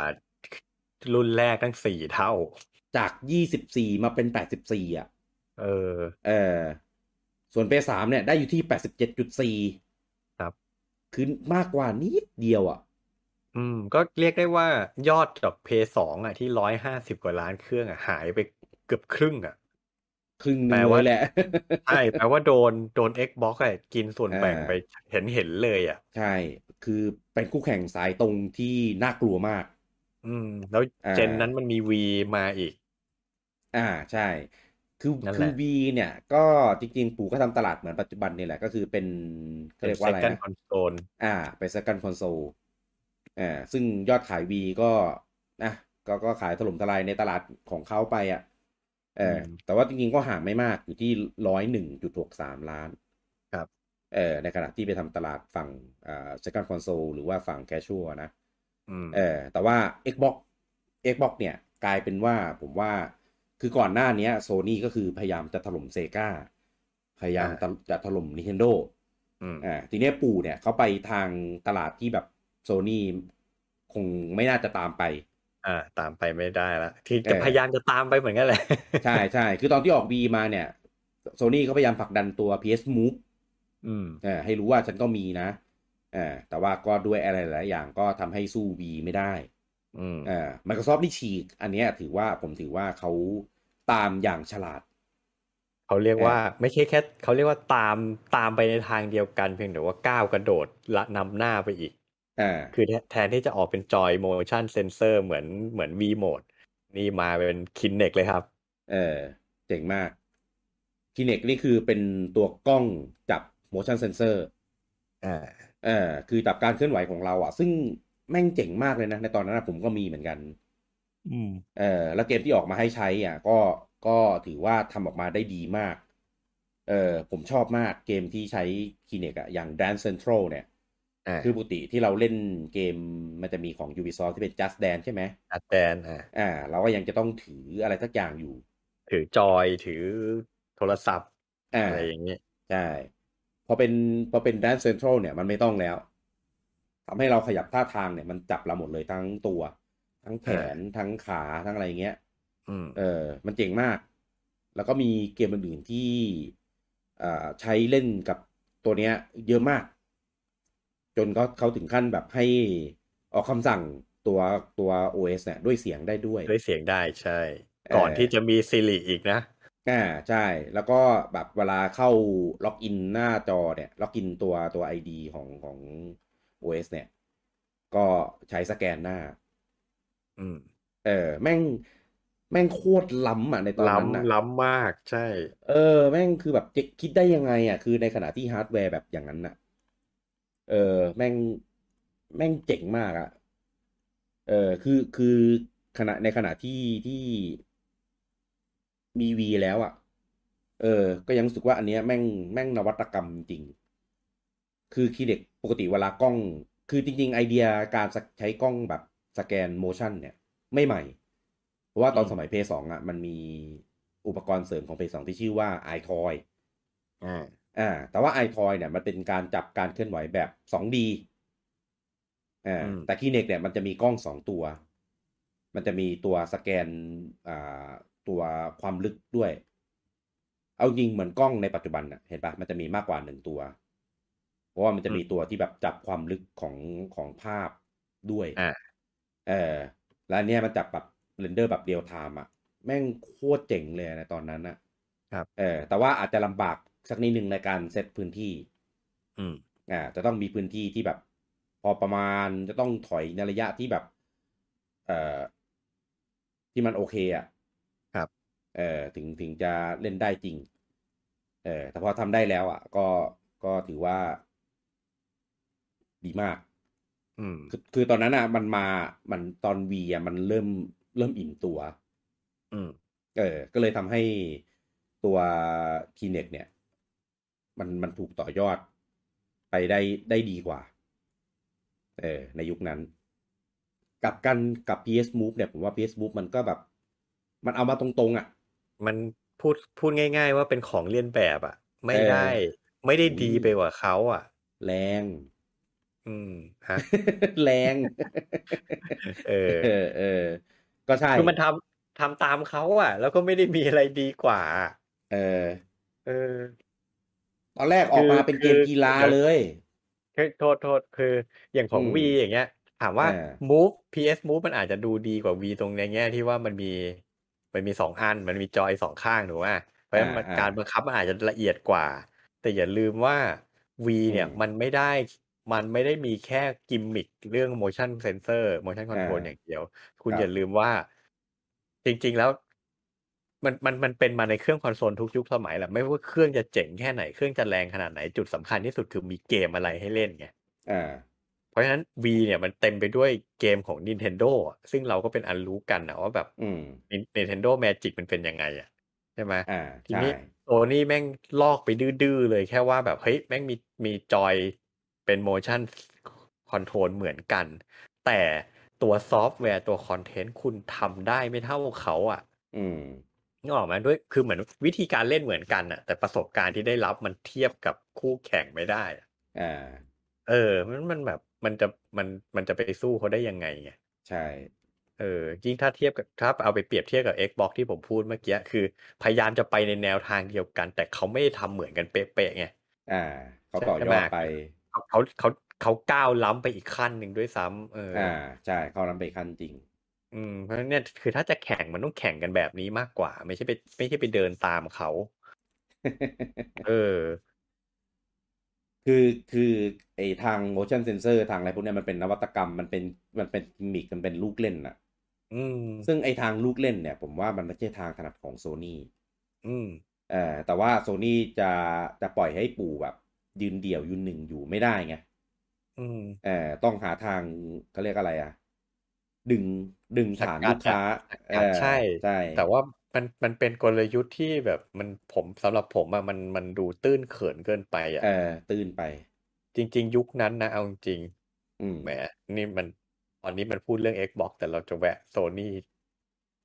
อย่างนี้ผ่านดีไหมเอาผ่านเอาผ่านเออคือมันเป็นยุคที่โซนี่อ่ะเรียนแบบคนอื่นอย่างเงี้ยหลายหนมาก PS Move ก็เรื่องหนึ่งแหละ หรืออย่างแม้กระทั่งตัวเกมอ่ะก็พยายามจะลอกเกมในแนวทางของ Nintendo ไปเยอะใช่ไหมมีพยายามจะปั้น Little Big Planet ขึ้นมาให้มันเป็นเกมแพลตฟอร์มเมอร์จะไปแข่งกับมาริโอแล้วมีแตกลายไปเป็นเกมขับรถคาร์ทจะไปแข่งกับมาริโอคาร์ทใช่ไหมพอ Super Smash Brother ดังพี่แกก็เป็นอะไรนะ PlayStation All Star ลอกกันมาเท่ๆเลยแนวอะไรเงี้ยคือแบบคืออันนี้ผมไม่ได้ว่านะว่าการลอกมันเป็นวิธีการที่ไม่ดีอ่ะแต่ว่าคือคุณทำแบบแม่งจ่งครึ่มเกินไปอ่ะขนาดแฟนโซนี่ยังด่าว่าไปลอกอะไรเขามาขนาดนี้เนี่ยแล้วที่สำคัญคือลอกมาแล้วมันไม่ได้ดีอ่ะมันไม่ได้ดีไปกว่าเขาหรือเทียบเท่าเขาได้เลยอ่ะมันเลยแบบมันเสียชื่ออ่ะเสียหน้านั่นแหละครับอ่ะพอทีนี้หมดเจน Xbox 360ไปคือทีนี้เนี่ยว่า Sony น่าจะเรียนรู้อะไรบางอย่างทำให้รู้สึกว่า Xbox 360เนี่ย Microsoft เนี่ยเป็นคู่แข่งตัวฉกาจที่จะมาวางใจไม่ได้แล้วครับคือตอนนั้นนะโซนี่เหมือนแบบพยายามจะอยากจะให้มันกินรวบเหมือนเดิมด้วยซ้ำนะผมคิดว่าก็เลยแบบพอคู่แข่ง V ก็มาในขณะที่ตัวเองก็กำลังแข่ง Xbox อยู่ก็ยังแบบทำตลาดอยู่อะไรอย่างนี้แล้วก็สะดุดยอดย่าตัวเองด้วยคือ Xbox เขาก็มีปัญหาของตัวเองก็คืออย่างเรื่องไฟแดงแต่ Sony ก็จะมีปัญหาเรื่องคอขวดชิปเซลล์ในแรงจริงแต่ว่าอื่นๆในเครื่องมันไม่ได้แรงตามทำให้ติดปัญหาคอขวดทำให้ศักยภาพของเครื่องเนี่ยไม่สามารถไปสู้เขาได้แล้วก็คืนน้ำลายตัวเองหลายเอื้อกอย่างเช่นระบบจอยตอนแรกจะออกจอยมาที่จอยว่า Six Axis ไม่มีสั่นไม่มีสั่นเพราะว่าคือถึงขั้นไปจ้างการวิจัยว่าการที่จอยสั่นเนี่ย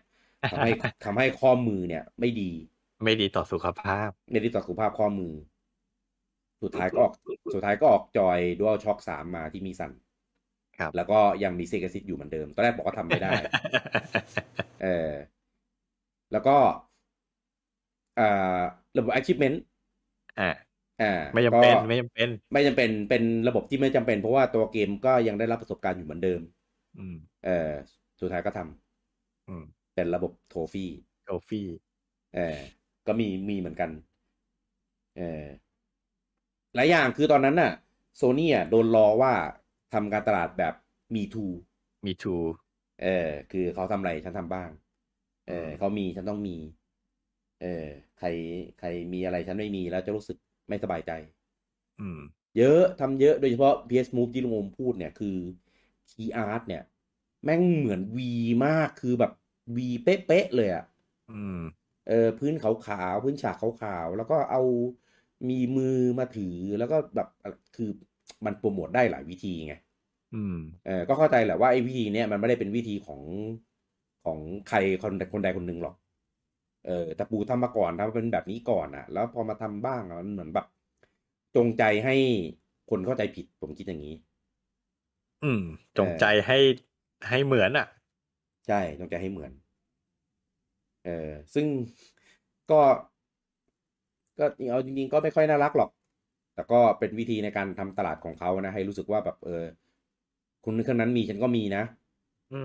ทำให้แบบคนที่มีเพย์3อยู่ตอนนั้นไม่ต้องเสียใจไปมีเหมือนกันอะไรเงี้ยแต่ว่าเหมือนกันในของเขามันไม่เหมือนกันไงเป็นเหมือนกันที่ไม่เหมือนกันระบบ PSN ตอนนั้นมันมาทีหลังด้วยตอนแรกยังไม่มีเพิ่มอัปเดตเข้ามาทีหลังใน OS แล้วกว่าจะนิ่งกว่าจะลงตัวกว่าจะเซตระบบให้แบบรู้สึกว่าอะไรเนี่ยเขาไปใช้งานได้ครอบคลุมนานมากแต่ว่าเขาก็มีจุดแข็งเรื่อง Exclusive อันนี้ต้องยอมรับคือถึงแม้ Microsoft จะไปซื้อ Exclusive นู่นนี่นั่นมาเยอะแยะก็ยังไม่แข็งแกร่งพอที่จะเอาไปตีโซนี่ได้ในระดับที่แบบโค่นล้มแชมป์ว่างั้น แต่ว่าก็ทำให้การเขาเรียกอะไรนะ ความเอกลูซีฟของ Sony อ่ะก็หายขลังไปเยอะเหมือนกัน เสื่อมถอยไป เอ่ตอนนั้นมันจะมีคำว่าขลังมีคำว่าศรัทธาจน Sony ต้องออกสโลแกนมาว่า make make believe believe เออตลกมากเป็นแบบคือซื้อเครื่องเกมนี้ต้องศรัทธาด้วยเหรอวะเออเออซึ่งซึ่งเกมหลายๆเกมนะครับที่มันเคยอยู่กับตระกูล PlayStation น่ะกลายเป็นเกมมัลติแพลตฟอร์มลงให้ Xbox ด้วยครับเพราะว่า Xbox 360เขามาแรงจริงอืมอย่างตระกูลไฟนอลแฟนตาซีอ่ะที่มันไม่เคยลง2เครื่องแบบมัลติแพลตฟอร์มมาก่อนอืมก็มามัลติแพลตฟอร์มในเจนนี้จะว่าไปเป็นยุคที่ทำให้คำว่ามัลติแพลตฟอร์มอ่ะแพร่หลายเนาะใช่ใช่อืมคือคือความเอกลูซีฟในยุคนั้นน่ะแม่งแทบจะไม่มีความสำคัญไปสักเท่าไหร่แล้วอืมโดยเฉพาะเกมจากเติร์ดปาร์ตี้อืมคือถ้ามันทำมัลติแพลตฟอร์มได้ก็แสดงว่าคุณมีโอกาสที่จะขายเกมตัวเองได้มากยิ่งได้ขึ้นมากขึ้นถูกเพราะว่า market share ของแต่ละเครื่องมันสูมันสูสีกันนะสีกันอ่ะมันไม่ได้ทิ้งกันห่างอ่ะเพราะฉะนั้นแบใช่บเนาะมันต้องเหยียบเรือสองแคมอ่ะเพื่อให้ขายได้มากที่สุดอ่ะถูกอืมเออก็เลยมีคำว่าตอนนั้นน่ะซื้อ Exclusive มันมาจากยุคนี้แหละเพื่อไปจ่ายเงินเขาเรียกว่าจ่ายเงินอัดฉีดให้ค่าย third party ว่าเอาใช่เกมมา exclusive เครื่องเรานะใช่เพื่อสร้างจุดขายให้เครื่องตัวเองว่ามีเกมนี้อืมซึ่งมันมีอยู่แล้แล้ววล่ะมันยังไงมันก็ต้องมีไอ้เรื่องเนี้ยคนก็เอ้ยมันเป็นเรื่องที่แบบไม่มีหลักฐานยืนยันอะไรเงี้ยมันเป็นดีลทางธุรกิจที่มันเป็นไปได้อยู่แล้วอ่ะคือถูกเหมือนคุณไปตัดโอกาสขายเขาอ่ะเพื่อให้มาลงเครื่องคุณคนเดียวอ่ะมันแน่นอนอ่ะรายได้เขาหายอ่ะอืมมันก็ต้องมีอะไรไปชดเชยไปเยียวยาให้เขาอ่ะนั่นแหละอืมมันก็คงต้องมีการจ่ายเงินให้แหละอืมอืมอ่ะก็จบเจนไปสำหรับในครับส่วนของ Xbox 360อืมตอนนั้นก็จะมาควบคู่กันกับPS3 แล้วก็ Wii อืมอ่าทีนี้ก็มาถึงเจนต่อไปนะครับอืมซึ่งก็อยู่ในช่วงที่อ่าของ PS4 ครับอ่า PS4 Xbox One วัน แล้วก็อ่า Wii U วียู โอ้ยพูดถึงแล้วมันละเหี่ยใจยังไงไม่รู้ เออ เอออ่ะคือเจนเนี้ยคือหลังจากที่ Microsoft เขามาแรงมากใน Xbox 360ครับSony ก็คือเหมือนพูดว่าไงเหมือนทำการบ้านมามากขึ้นมากขึ้นมากขึ้นทำการบ้านมากขึ้นแล้วก็คือจากที่รู้กันนะในปัจจุบันตอนนี้จริงๆตอนนี้ก็ค่อนข้างเห็นผลลัพธ์ชัดเจนแล้วอืมว่าสุดท้ายแล้วมันเป็นยังไงผมว่ามันประกอบกับที่ Xbox นี่คือเป๋เองด้วยมันเป็นมันเป็นยุคที่ อืม Microsoft พยายามจะเขาเรียกว่ายกระดับใช่การบริการอืมคือแต่ก่อนเนี่ยการเล่นเกมคอนโซลของเราเนี่ยไม่มีคำว่าเซอร์วิสอยู่ในสารระบบเลยอ่ามันการเล่นเกมก็คือซื้อเครื่องซื้อครับแผ่นอืมแล้วก็มาเสียบเล่นอืมใช่ไหมหรือต่อมาพัฒนาเป็นการซื้อเกมแบบดิจิตอลดาวน์โหลดมามันก็อ่าคือการซื้อขาดใช่ไหมแต่ใช่ว่ามันไม่มีคำว่าการบริการมาก่อนอืมบริการคืออะไรเรายังไม่รู้เลยแบบผมบริการเกมคืออะไรว่าเกม as a service ยังไม่มีคำนี้เกิดขึ้นเลยอ่าแต่ Microsoft พยายามที่จะผลักดันโมเดลเนี้ยขึ้นมาเกม as a service อืมก็คือเขาพยายามจะมองว่าซอฟต์แวร์เกมที่เราจ่ายเงินซื้อมาเนี่ยมันไม่ใช่ทรัพย์สินของเรานะ อ่าแต่มันเป็นทรัพย์สินทางปัญญาของเขา อืมการที่เราไปจ่ายเงินเนี่ยเหมือนเราไปจ่ายเงินซื้อไลเซนส์มาอืใช้ มแม่งอารมณ์เดียวกับ Windows อ่ะอืมเพราะฉะนั้นมันก็เลยจะมีเงื่อนไขในการใช้งานยุบยับไปหมดว่าแบบเฮ้ย Microsoft สามารถอนุญาตให้คุณใช้งานได้ในลักษณะไหนบ้างรูปแบบไหนบ้าง อืมซึ่งถามว่าผิดไหมเอาพูดกันแบบในแง่ผิดกฎหมายมันไม่ผิดกฎหมายหรอกมันคืออืมถ้าคุณจะตีความว่าเกมเป็นซอฟต์แวร์ที่แบบคุณเป็นเจ้าของคุณจะให้อืมบริการในลักษณะนั้นก็ไม่ผิดหรอก เพียงแต่ว่ามันขัดกับสามัญสำนึกของลูกค้ากลุ่มนี้ไงเพราะเขาไม่เคยเจออะไรแบบนี้มาก่อนเพราะฉะนั้นมันก็จะแบบเริ่มสร้างความแบบคลางแคลงใจแล้วแบบเฮ้ย Microsoft มามุกไหนเนี่ยแล้วที่หนักที่สุดที่ทำให้แบบคนไม่พอใจมากๆเลยก็คือตอนที่ Xbox One ออกมาใหม่ๆพยายามจะใช้ระบบป้องกันการเล่นเถื่อนด้วยการที่ไม่ว่าจะเล่นเกมอะไรก็ตามเครื่องของคุณจะต้องออนไลน์ตลอดเวลาโหโดนถล่มยับใช่ใช่ว่าแบบโหทำไมจะต้องบังคับให้ออนไลน์คนที่ไม่มีเน็ตจะทำยังไงเลยแล้วรวมไปถึงไอ้เรื่องนี้ด้วยไอ้อย่างที่บอกว่าพอเขาไปมองว่าเกมเป็นเซอร์วิสเพราะฉะนั้นการที่คุณจ่ายเงินมาเนี่ยเป็นค่าไลเซนส์เพื่อมันเล่นคนเดียวเท่านั้นจะเอาแผ่นไปให้เพื่อนยืมก็ไม่ได้จะไปเอาแผ่นไปขายมือสองก็ไม่ได้เพราะเครื่องมันจะเช็คตลอดว่าแผ่นเนี้ยมันเคย activate กับ ID ไหนไปแล้วใช่ไหมเพราะฉะนั้นถ้าเอาไปให้เพื่อนยืมหรือขายต่อมันจะเล่นไม่ได้ก็โดนด่าไปยกใหญ่ว่าแบบเฮ้ยมันอะไรกันมันไปขัดกับสามัญสำนึกไงว่าเกมผมซื้อมาแล้วมันก็ต้องเป็นทรัพย์สินของผมจะไปส่งต่อให้ใครยืมหรือจะไปขายต่อก็เรื่องของผม Microsoft ไม่ควรจะเข้ามาวุ่นวายมันเป็นความต่างระหว่างแนวคิดใช่คือจริงๆอย่างที่ลุงงมพูดแหละมันไม่ผิดแต่ว่าพอมาทำอย่างเงี้ยรู้สึกว่าแบบมันอำมหิตเกินมันหักดิบเกินไปใช่รู้สึกแบบใจดำใช่ใจดำแล้วก็แบบโอ้โหแบบเอาเปรียบอะไรกันขนาดนั้นคือจริงๆเรื่องพวกนี้ก็ผมคิดว่าน่าจะไม่ได้ทำการรีเสิร์ชอะไรมากมายนะคงคิดว่าเราจะเอาหนทางเนี้ยเพื่อป้องกันแล้วก็เพื่อโปรเทคอะไรหลายๆอย่างของทางบริษัทแล้วก็ของการควบคุมคือต้องการที่จะควบคุมว่างั้นอันนี้ให้ผมเดานะคือเจนก่อนหน้านี้ตอน Xbox 360เนี่ยโดนแปลงเถื่อนเยอะมากความต่างก็คือช่วงแรกๆ PS3 มันยังแปลงเล่นเถื่อนได้ยากแต่ Xbox 360นะแปลงง่ายก็เลยโดนแปลงไปเยอะคือก็ไม่รู้จริงหรือเปล่าแต่ผมว่ามันก็มีส่วนที่ว่าทำไม Xbox 360ถึงขายดีขึ้นมาน่าจะมีส่วนเพราะว่ามันแปลงเล่นกอล์ฟได้ด้วยนี่แหละใช่ไหมแต่มันก็นำไปสู่ปัญหาคือเครื่องขายได้เยอะแต่ซอฟต์แวร์มันขายได้น้อยไงก็เลยอาจจะแบบนำมาซึ่งเหตุผลว่าทำไม Xbox One ถึงพยายามที่จะมีระบบออนไลน์ตลอดเวลาเพื่อป้องกันการเล่นเถื่อน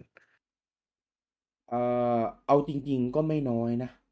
เท่าที่ผมดูยอดพวกเกมขายดีอย่าง Top 5เนี่ยก็จะมี Gillick Adventure ในเข้าใจมันมีแถมในแพ็กเกจเครื่องด้วยแต่ว่าก็ล่อไป24 ล้านลุงงู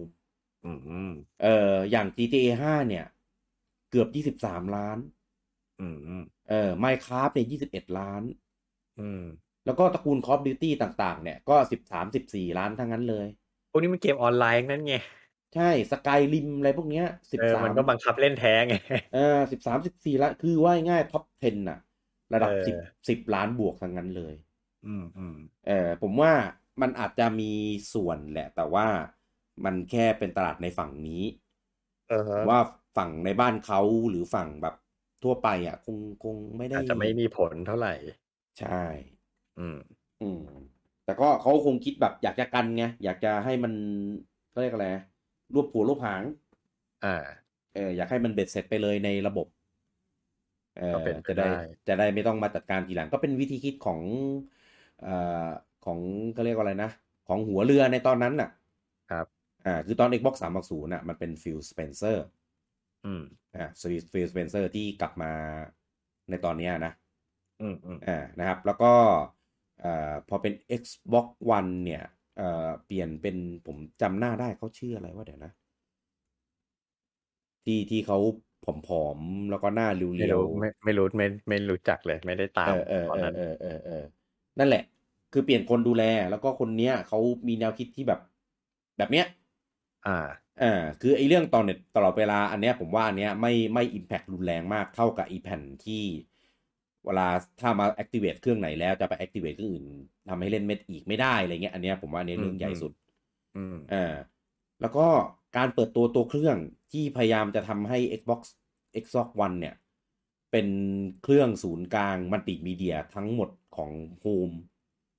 ของต้องการมายึด ยึดอ่าช่องนั่งเล่นไปเลยใช่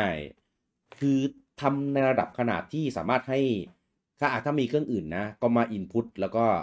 เปิดเล่นผ่าน Xbox One ได้ทำขนาดนั้นน่ะคิดดูแล้วกันคือจริงๆแล้วแม่งโคตรเปลืองทรัพยากรมากใช่ทำไมจะต้องต่อหลายใช่ๆหลายทอดคือกะว่าแบบ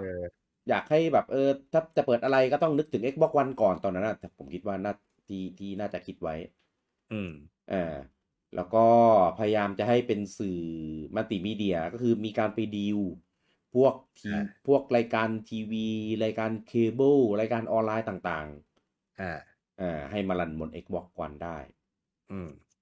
แบบโอ้โหหลายอย่างมากครั้งแรกที่เปิดตัวมีแต่คำว่าแบบทีวีเทเลวิชันอะไรพวกนี้คือจนคนแบบเอามาล้อทำมีมแล้วเกมอยู่ไหนคือเอามาล้อว่าแบบโอ้โหนี่มันงานเครื่องเกมหรืองานอะไรกันแน่วะเนี่ยแล้วก็เครื่องตอนในช่วงแรกบังคับขายพ่วงกับ Kinect ใช่นี่ก็โดนด่าอีกเรื่องนึงมันทำให้ราคาสูงแล้วคนบางคนก็ไม่ได้อยากได้คือถ้ามันมีช้อยส์เลือกมันก็ยังโอเคนะนึกออกแล้วดอนแมทริกจำได้แล้วก็นั่นแหละอะไรหลายอย่างทั้งเรื่องบังคับต่อเน็ตแผ่นที่ว่าจะไม่สามารถขายต่อได้เล่นเครื่องใดเครื่องเดียวตลอดเครื่องที่ดูให้เป็นโฮมเอนเตอร์เทนเมนต์ซะเหลือเกินแล้วก็บังคับขายพ่วงกับ Kinect 2 Kinect Gen 2ตอนนั้นครับแล้วก็ทำให้เครื่องมันราคามันสูงมากคือการทำตลาดการอะไรหลายอย่างคือรู้สึกว่าแบบคือพยายามจะให้มันมากกว่าเป็นเครื่องเกมแต่ว่ามันเกินความจะเป็นกับกลุ่มคนที่เขาจะซื้อเกมไงคือพวกนี้มีได้แต่ต้องมาเป็นรองมาเป็นส่วนเสริมในขณะที่แบบโอ้ยบล็อกชูเหมือนแบบไอ้พวกนี้มีความสำคัญเทียบเท่ากันกับการเล่นเกมเลยอันนั้นเปิดตัวในงาน E3 จำได้ไอ้ระบบเกมมือสองเนี่ยจนกระทั่งโซนี่ทำมาล้อโซนี่แบบได้ทีเลยการอะไรนะส่งต่อเกมมือสองทำคลิปออกมาเลยว่าการที่จะแชร์แผ่น PlayStation 4 ให้คนอื่นเล่นเนี่ยต้องทำยังไงใช่เป็นคลิป how to เลยก็ถามว่าถึงขั้นเอา CEO เอาชูเฮโยชิดะมาแม่งกวนตีนมากโคตรแสบคือตอนนั้นคือแบบผมว่าคนที่คิดคอนเซปต์เนี้ยแม่งโดนโซนี่ดอกนี้เข้าไปคงหน้าชามากถึงขั้นเอา CEO มาถือแผ่นแล้วก็แบบเนี่ยวิธีการจะแชร์ก็แค่ยื่นให้เพื่อน โอ้โหแม่งแบบตบหน้ากันฉาดใหญ่คือจริงๆถ้ามันมาทำเป็นมีมโดยแฟนๆอันเนี้ยพอเข้าใจอันเนี้ยทำแบบโดยออฟฟิเชียลแม่งแสบมากโคตรแบบมากแบบโอ้โหฮาแล้วเอาพูดตรงๆตอนนั้นคือผมตอนนั้นผมยังไม่ได้อะไรกับ Xbox ผมไม่เคยสัมผัสมันมาก่อนไงแต่ผมก็แค่ไม่ค่อยโอเคกับวิธีการที่ Xbox มันทำในตอนนั้นเหมือนกันแหละกระแสสังคมมันไปในทางนั้นนะแต่คือผมยังกลางๆอยู่ว่าแบบอย่างที่ผมพูดไปว่าเฮ้ยจริงๆมันก็เป็นแนวคิดที่ Microsoft เลือกเขาเรียกว่าเขาไม่ผิดถ้าเขาจะคิดแบบนั้นมันอยู่ที่ว่าเขาจะเลือกทำหรือเปล่าแต่ดันเลือกในสิ่งที่ลูกค้าไม่ชอบใจไงแล้วคือผมก็ไม่ได้ไปว่าอะไรเขานะตอนนั้นผมก็แบบผมก็กลางๆแต่ว่าโอ้โหแบบแฟน PlayStation ก็จะแบบถมถุยกันยับเลยจนกระทั่งมีคลิปนี้ออกมาผมแบบโอ้โหแรงแรงมากจริงอันเนี้ยต้องยอมเลยเรียกได้ว่าก็พูดกันมาจนทุกวันเนี้ยว่าเจนนั้นXbox One เนี่ยฆ่าตัวตายตั้งแต่ยังไม่เริ่มแข่งกันใช่คือถึงแม้หลังๆจะแบบปรับแล้ว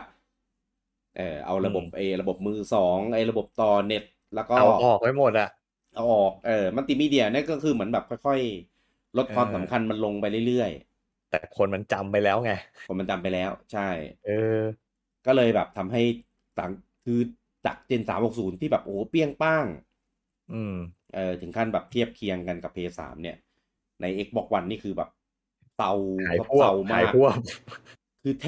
ทบไม่เห็นหรือแทบว่าไม่รู้ว่ามันมีบทบาทอะไรยังไงแบบสักเท่าไหร่เลยอ่ะ เกม Exclusive มีอะไรยังนึกไม่ค่อยจะออกเลยอ่ะมีแต่น้อยคือเออที่มีที่เป็นประเด็นอีกตอนหนึ่งคือไปซื้อ Exclusive ไปนี่มา Tomb Raider อ่าคือภาคแรกมันมี Tomb Raider ที่ตัวรีบูตใหม่อ่า แล้วก็ภาค2ที่ใช้ชื่อว่า Rise of Rise of Tomb Tomb Raider Raider อ่าไปซื้อ Exclusive มาโดดคือแทนที่แบบคนจะโอ้โหแม่งมี Exclusive นี้ว่ะต้องมาซื้อบอกเปล่าเออคนด่ากันตลกนะเอาจริงๆผมว่าเป็นเรื่องตลกอ่ะเออเหมือนด้วยความที่สร้างเรื่องไว้ตอนต้นเจนอ่ะหลังจากนั้นอ่าพอจะทำอะไรแม่งกลายเป็นผิดหมดอ่ะใช่เออไปซื้อ Exclusive มาโดนแฟนๆด่าว่าแม่งใจแคบออกมา Exclusive ทำไมตอนนั้นผมก็ด่านะเซ็งเหมือนกัน เออแต่ว่าคือเวลาเราจะซื้อเครื่องอะไรสักเครื่องหนึ่งสำหรับมุมมองผมนะผมว่าเราต้องดูปริมาณจำนวนเกมที่เราอยากเล่นน่ะเออผมว่าตอนนั้น Xbox One ยังมีเกมที่ผมอยากเล่นน้อยอ่ะน้อยน้อยน้อยมีเกมอะไรวะที่เป็นอะไรเบรกอะควอนตัมเบรกควอนตัมเบรกอ่ะมีควอนตัมเบรกแล้วก็เกมที่เป็นอะไรวะที่เป็นแบบยุคกรีกอะลุงโอมที่ลุงโอมไปเล่นมาตอนนั้นเดี๋ยวนะโรมไม่ใช่ไ i ์ไรส์Rise Son อัน of ออฟโร Rome มอ่าอืมเนี่ยแล้วก็มี Tomb Raider เนี่ยออกมาอีกเกมหนึ่งผมว่า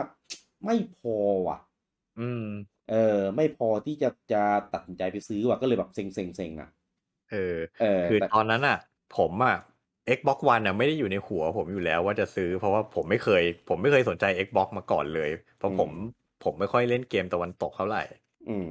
เพราะฉะนั้นเจนนั้นอ่ะ PS4 มันนอนมาอ่าใช่เออปุ๊บเพราะก็เหมือนว่า Wii U ก็ซื้อมาก่อนหน้านี้แล้วไงใช่ไหมเพราะฉะนั้นแบบอ่ะพอ next gen ถัดมาก็ PS4 มันก็นอนมาแล้วแหละ อ่าเพราะฉะนั้น Xbox One ก็เลยแบบไม่ได้ไปติดตามอะไรมันอ่ะแต่ตอนที่ Tomb Raider ออกอ่ะอืมโหคนอื่นก็เดือดกันนะแบบโหทำไมแม่งต้องเป็น Exclusive ผมก็แบบไม่เดือดร้อนเพราะผมอ่ะไม่ได้เล่นเขาเรียกว่าเอ้ยไม่ใช่ผมอ่ะแอบเดือดร้อนนิดหน่อยเพราะว่าผมมาเล่นภาคแรกบน PS3 มาอ่าแล้วผมมาชอบอ่าพอมันบอกว่าภาคต่อไป Exclusive Xbox One ผมก็แบบเสียดายอ่ะคือไม่ถึงกับเดือดอ่ะแต่ว่าก็เสียดายโอ้โหแม่งแบบไม่ได้เล่นเหรอวะแต่อืมในใจก็เชื่อลึกๆแม่งสักวันต้องหลุด X อ่ะอืมต้องหลุด X สักวันอ่ะเพราะดูสถานการณ์ Xbox One แล้วมันไม่ได้ดีมากอ่ะมีตอนนั้นน่ะคือทางค่ายคือด้วยความที่ตอนนั้นน่ะ ADOS เป็นของ Square Enix แล้ว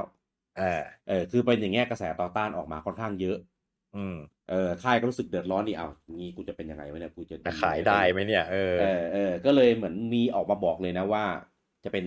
Time ทาง Exclusive Exclusive อ่าใช่ซึ่งก็เลยรอแฟนๆก็เลยรอกันนะคือหลายคนก็เลยแบบรอคือจริงๆการออกมาบอกเงี้ยไม่ส่งผลดีเท่าไหร่หรอกนะใช่ทำให้เวอร์ชันของ Xbox One ก็แบบใครรอก็ได้ขายไม่ได้ไม่ซื้อไงอืมคือใช่จริงๆถ้ามองในมุมของถ้าผมเป็น Microsoft ผมก็จะไม่แฮปปี้กับ Square Enix นะอ่าในเมื่อแบบเฮ้ยผมจ่ายค่า Exclusive ให้คุณไปอ่ะแล้วคุณดันมาออกมาพูดแบบเนี้ยสกัดดาวรุ่งไม่ให้คนมาซื้อของผมอีกอ่ะผมคิดว่าคงต้องคุยคงต้องขอกันแหละน่าจะต้องว่าแบบ มีการคุยกันมาก่อนแหละว่าแบบเฮ้ยแบบนี้ไม่ได้แล้วนะแบบเราเสียหายอะไรเงี้ยมันไม่อืดีมไงเออเออคือถ้า Microsoft โดนฝั่งเดียวไม่เท่าไหร่แต่คือนี้ค่ายเกมโดนไปด้วยไงก็เลยอาจจะแบบอืมไม่แฮปปี้ก็เลยบอกเป็นแบบนี้แล้วกันทำให้กูสีเท่าไหร่ก็ว่าไปอืมก็เลยเหมือนแบบก็ก็ดีขึ้นหน่อยแฟนก็ยังคงกลิ้วอยู่แหละแต่ก็ทำปงเหมือนเริ่มปงแล้วมันเป็นธุรกิจอะนะอืมเออก็แล้วก็อีกเกมหนึ่งตอนนั้นที่ประกาศมาสเกลบาว อืมตอนสเกลนี่ บาวนี่คือแบบจะซื้อให้ได้เลย Xbox ใช่เนี่ยจะบอกว่าผมอะถึงขั้นมีความคิดว่าผมจะซื้อ Xbox One มาเล่นเกมนี้เกมเดียวเลยนะเออ แบบโหเกมแม่งเปิดตัวมาโคตรไฮอ่ะน่าเล่นจริงเอออันเนี้ยกระแสดีเพราะว่ามันไม่ได้เป็นเกมที่แบบเหมือนไปดึง Exclusive จากชาวบ้านมาไงอ่าอันนี้เป็นมันเป็นเป็นเกมที่เหมือนออกทุนพัฒนาเองอ่าเป็นจ้างมันเป็นเป็นนินำทำให้เป็น IP ใหม่ไงอืมก็เลยดูแบบกระแสเนี่ยดีคือหลายคนตอนนั้นอ่ะผมคิดเลยนะว่าถ้าออกมาเนี่ยยอด Xbox One คงแบบกระเตื้องขึ้นเยอะมากแน่อืมๆแต่สุดท้ายแล้วก็ cancel project นั่นแหละเพราะก็แคนเซิลไปพร้อมๆกับความคิดที่จะซื้อ Xbox One ของผมเลย ก็พอไม่มีเกมนี้ก็ไม่รู้จะซื้อมาทำไมแล้วอ่ะอืมก็คือไม่รู้ด้วยนะว่าเหตุผลในการ cancel เนี่ยเกิดจากอะไรอืมคือแต่ดูจากล่าสุดอ่ะเหมือนคามิยะแบบเอาไปแบบไปงอแย่ว่าแย่เอากลับมาทำต่อไหมใช่ก็เลยคิดว่าคน cancel น่าจะเป็นฝั่ง น่าเป็น Microsoft Microsoft เองแต่เพราะอะไรเนี่ยอันเนี้ยไม่รู้ไม่รู้เหมือนมีคนแบบพยายามไปสัมภาษณ์แต่ก็ไม่เหมือนไม่ได้คำตอบมาเออก็ไม่แน่หรอกคือตอนเนี้ยเดี๋ยวค่อยไปดีกว่าไม่งั้นเดี๋ยวมันจะข้ามเจนไปซะก็อ่าก็ทำให้เนี่ยเจน Xbox One มันก็เนี่ยมาได้พีคอยู่ประมาณนี้แหละตอนครับท้ายๆแล้วก็มีช่วงหนึ่งที่ประกาศอะไรบางอย่างออกมาที่รู้สึกว่าแม่งเจ๋งว่ะอืมก็คืออ่า Microsoft Xbox Play Anywhere อ่า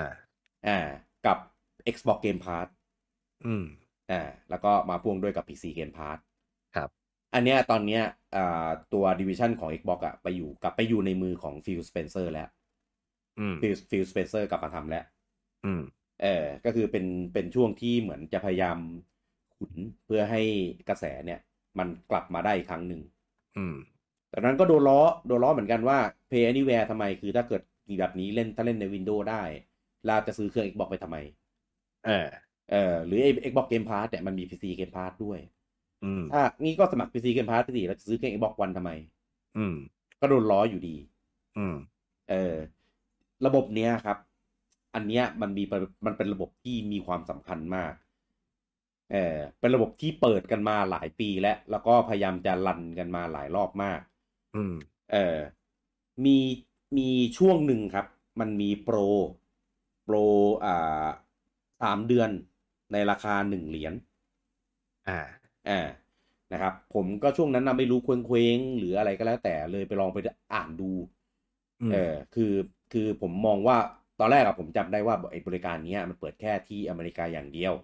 อ่าในไทยอะไรเงี้ยมันใช้งานไม่ได้อืมก็ไปอ่านมาคนที่แบบอยู่นอกรีเจียน US เนี่ยเขาเล่นกันได้ไหมเนี่ยปรากฏว่าคือมันเข้าได้อะไรได้เพียงแต่ว่าจะต้องแบบมีเทคนิคนิดหน่อยมีมุดมีอะไรเออเออมันมุดเปล่าวะตอนนั้นผมจ่ายตังค์ยังไงวะ ตอนสมัครก็ต้องใช้ VPN มุดไปสมัครจำไม่ได้แล้ววะนานแล้วอืมนั่นแหละใช่แต่ผมเริ่มใช่ผมเริ่มจากใน PC Game Pass นี่แหละอืมเพอตอนนั้นมันไม่มี Xbox ก็เลยลองสมัครไปมันถูกดีอืมเข้าไปปุ๊บเชดแม่ง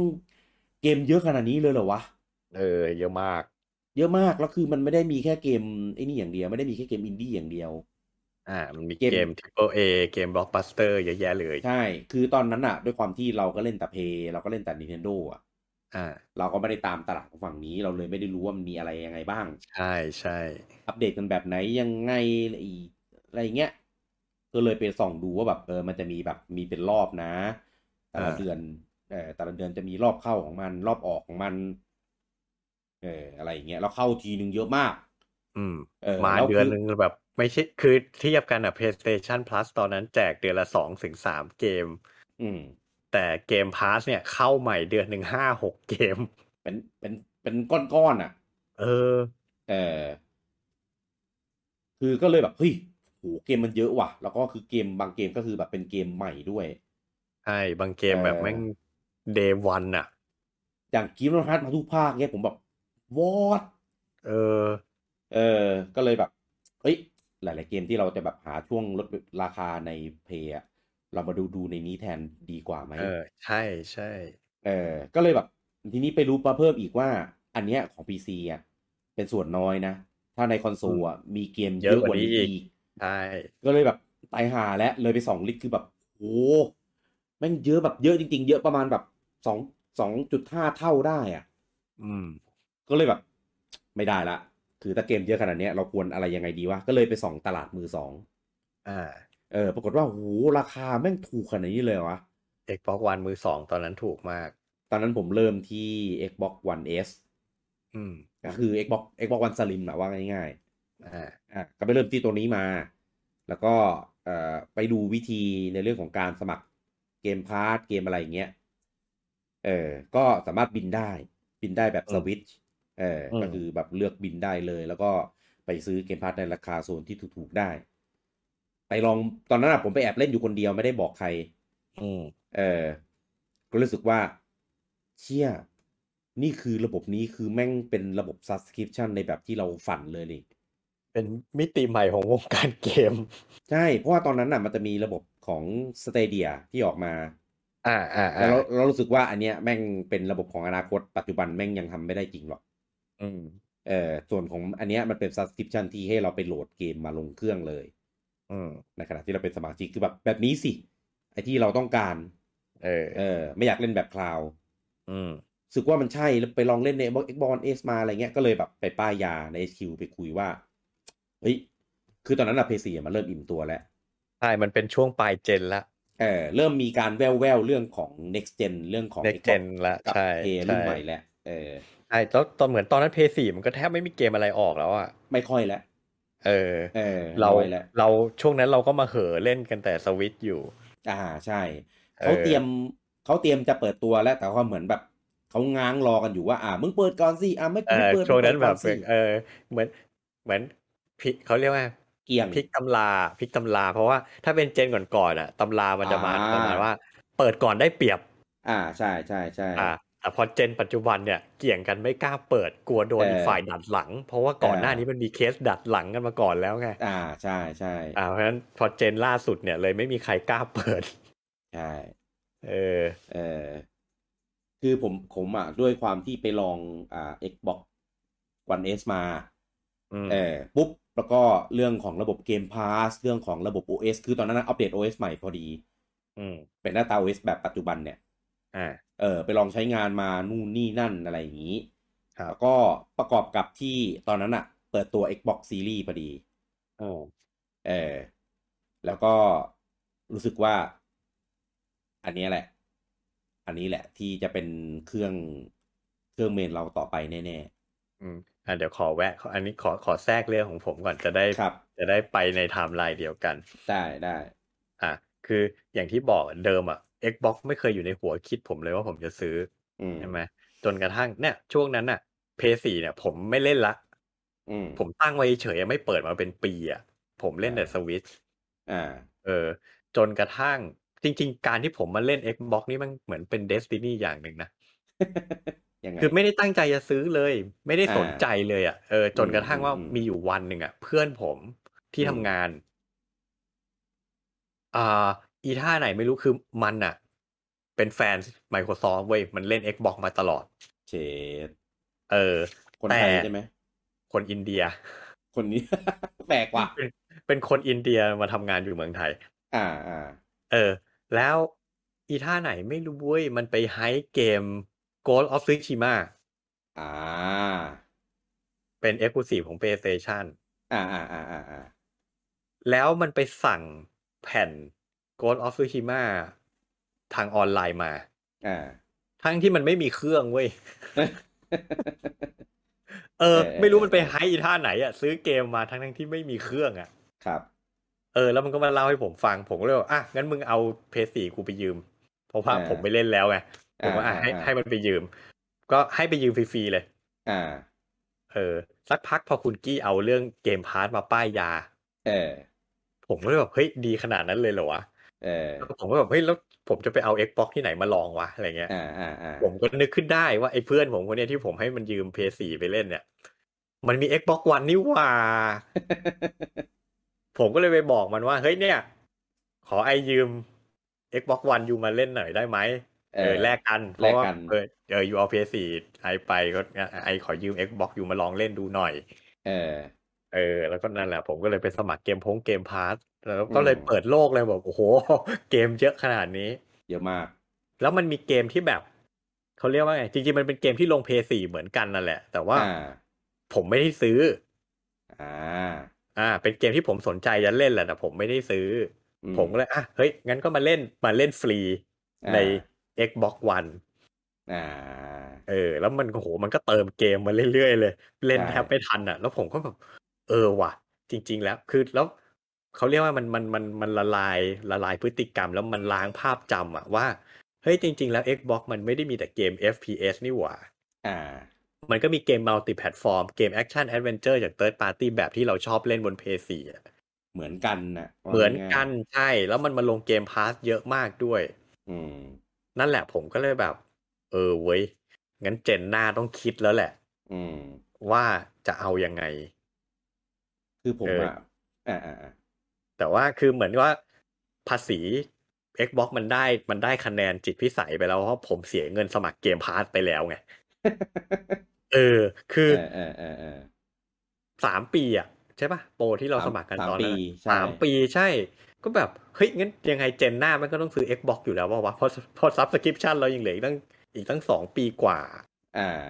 เออ นั่นแหละมันก็เหมือนไกลๆแล้วว่าเฮ้ยปียังไงเจนหน้าก็ต้องซื้อ Xbox แหละอืมแต่ว่าก็เป็นโจทย์ว่าแล้วเราจะเอายังไงกับ PlayStation อืมโอ้ยผมถึงขั้นนั่งคำนวณกันอะเรานั่งคำนวณกันเลยว่าเออเออเฮ้ยเนี่ยเราจ่ายค่า Subscription ของเกมพาสเท่าไหร่เออเออแล้วเราได้เล่นเกมเนี่ยกี่เกมอืมใช่ไหมอืมหารออกมาแล้วเนี่ยถือว่าแบบเราประหยัดค่าเกมไปได้เท่าไหร่ อืมซึ่งพูดกันหยาบๆอะถ้าเราซื้อ Xbox แล้วสมัครเกมพาสนะเราเล่นเกมในเกมพาสเนี่ยเราจะอืมเซฟเงินไปได้หลายหมื่นมากไม่อืมต้องซื้อเกมใหม่อะอืมไปเล่นในเกมพาสเราจะเซฟเงินได้เป็นหลายหมื่นเลยแล้วเอาอืมไอ้หลายหมื่นที่เราเซฟเนี่ยไปซื้อ PS5 ได้สบายๆเลยอ่า มันก็เลยมาสู่เนี่ยแหละ strategy ในเจนนี้ของผมก็ไปป้ายยาทุกคนเลยว่าเฮ้ยทำแบบเนี้ยโอ้เวิร์กเชื่อผมซื้อ Xbox ก่อนเออซื้อ Xbox สมัครเกมพาสก่อนแล้วไปถึงจุดหนึ่งค่อยซื้อ PS5 เออ อืมเลยนำมาสู่ว่าเจนนี้ผมเลยมีเครื่องครบทุกค่ายเลย เออเออโอเคจุดเริ่มมันประมาณนี้แหละคือด้วยความที่ผมไปลองไปเล่นไปอะไรอืมมาเงี้ยผมก็เลยรู้สึกว่าเฮ้ยเจนหน้าเนี่ยเราต้องเอาใหม่ใช่คือแบบมันครับงงพูดเลยฮัลโหลงมงมเสียงหายงมลุงงมว่าไงนะเมื่อกี้คือจะบอกว่าไอการที่ผมได้มาเล่น Xbox กับ Game Pass เนี่ยมันเป็นเรื่องบังเอิญมากๆเพราะว่าอย่างที่บอกเดิมผมไม่เคยมีความคิดจะซื้อ Xbox อยู่ในหัวเลยอ่าเนี่ยมันเกิดจากแค่การที่ว่าบังเอิญให้เพื่อนยืม PS4 ไปแล้เอวประจวบอเหมาะในช่วงไทามมิ่งเดียวกันน่ะเอคุณกี้อ มาป้ายยา Game Pass อ่ะ ผมก็เลยแบบเว้ยไอ้เพื่อนมันก็มี Xbox One นี่หว่ามันก็เลยผมก็เลยไปยืมมันมาเล่นแล้วก็เอทำให้เราอตาสว่างว่าเฮ้ยจริงๆแล้ว Xbox มันก็โอเคมันก็น่าซื้อนี่นามันเลยทำให้เนี่ยเจนเนี่ยผมตัดสินใจซื้อ Xbox คือถ้าแต่ทุกอย่างไม่บังเอิญประจวบเหมาะขนาดนั้นผมก็คงไม่ได้ซื้ออะเออจังหวะมัถึนดีงบอกมันเป็นจังหวะมันใช่จังหวะลงตัวจังหวะมันลงตัวมันเป็นเดสตินีจริงเออๆแต่มันเพิ่งมาดีหลังๆนี่แหละนะ Xbox One นะแรกๆก็ตามที่เราพูดแหละคือแบบใช่ใช่ซื้อไม่ลงจริงๆอ่ะถูกแต่ว่าหลังๆเนี่ยตอนมันดีขึ้นอ่ะถ้าไม่มีโอกาสได้ไปลองอ่ะไม่รู้จริงถูกคือเอไอ้คำว่าอไม่ลองไม่รู้นี่มันจริงอ่ะเออคือือตอนเนี้ยมทุกคนอ่ะเหมือนตาสว่างกันเยอะแล้วเหมือนแบบได้ไปลองได้ไปอะไรเพราะว่ากลุ่มคนป้ายยากลุ่มคนที่มีประสบการณ์มันเยอะไงอ่า แต่ตอนนั้นอ่ะบอกเท่าไหร่คนก็ไม่เชื่อหรอก มันไปติดภาพจำตอนเปิดตัวไงใช่ให้ซื้อคนก็แบบบล็อกวันซื้อทำไมเออบล็อกซีอืมรีส์เงี้ยซื้อทำไมคนก็จะแบบจะรอเพย์ 5อย่างเดียวไงอืมเออคือในกลุ่มอ่ะตอนนั้นอ่ะคือแบบพอผมไปลองแล้วผมรู้สึกว่าแม่งดีแล้วแม่งเป็นระบบที่น่าจะต่อยอดไปได้แบบสุดยอดมากแน่ใน Xbox แล้วก็เห็นเรื่องของกราฟิกเรื่องของศักยภาพเรื่องของ performance ของ Xbox Series อ่ะแล้วก็แรงมากแล้วก็เรื่องของ Xbox Game Pass แล้วก็เรื่องของที่มันบินไอดีได้อีก อ่าผมผมเลยรู้สึกว่าอันเนี้ย แม่งจะกลายเป็นเครื่องที่เป็นเครื่องเมนสเตชันของเราในอนาคตได้อืมผคือมเลยแบบ ผมขอแวะนิดนึงเออเนี่ยพอพูดถึงเรื่องเกมพาสเนี่ยมันเป็นอืมบริการคืออย่างที่บอกเมื่อกี้ว่า Xbox อ่ะพยายามจะมองเกมเป็นเซอร์วิสมาตั้งแต่ตอน Xbox One ละเออแต่ไปเลือกโมเดลที่ลูกค้าไม่ถูกใจไม่ชอบอืมมันก็เลยกลายเป็นแบบพานทำให้ขายเครื่องไม่ได้ไปด้วยแต่เนี่ยพอฟิลอ่าสเปนเซอร์กลับมาปุ๊บเขาก็ยังมองเกมเป็นเซอร์วิสเหมือนกันเพียงแต่ว่าอ่าเลือกโมเดลที่มันดีกว่าที่มันถูกใจลูกค้ามากกว่า ออกใช่มาเป็นเกมพาสนี่พลิกหน้ามือเป็นหลังมือเลยนะถูกจากเจนที่แล้วคนไม่ซื้ออ่ะกลายเป็นโหเจนนี้แม่งเป็นตัวเลือกแรกที่คนจะซื้อเลยอ่ะใช่เลยอ่ะอืมทุกอย่างมันเหมาะเจาะมันลงตัวมากอ่ะอืมคือไอ้ช่วงที่มาคำนวณมาไอ้นี่กันว่าจะตัดสินใจว่าจะซื้ออะไรดีตอนนั้นน่ะคือสนุกอืมมากเลยนะ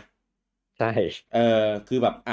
มีเกมพาร์ทที่เกมลงเยอะมากช่วงนั้นคือแปะลิสต์แปะรายชื่อเกมพาร์ทกันบ่อยมากแล้วก็ ว่าจะมีเกมอะไรมาบ้างให้เราตัดสินใจกันแล้วก็ค่าของเกมพาสเนี่ยจะค่ามันจะเท่าไหร่อะไรยังไงเออหาแหล่งซื้อหาดีลที่แบบลงตัวกันอืมแล้วก็เรื่องของการบินอืมบินก็คือบินไปในโซนที่ถูกได้ซึ่งของ Xbox นี่มันถูกแบบถูกเป็นบ้าเลยบินไปอาร์เจนได้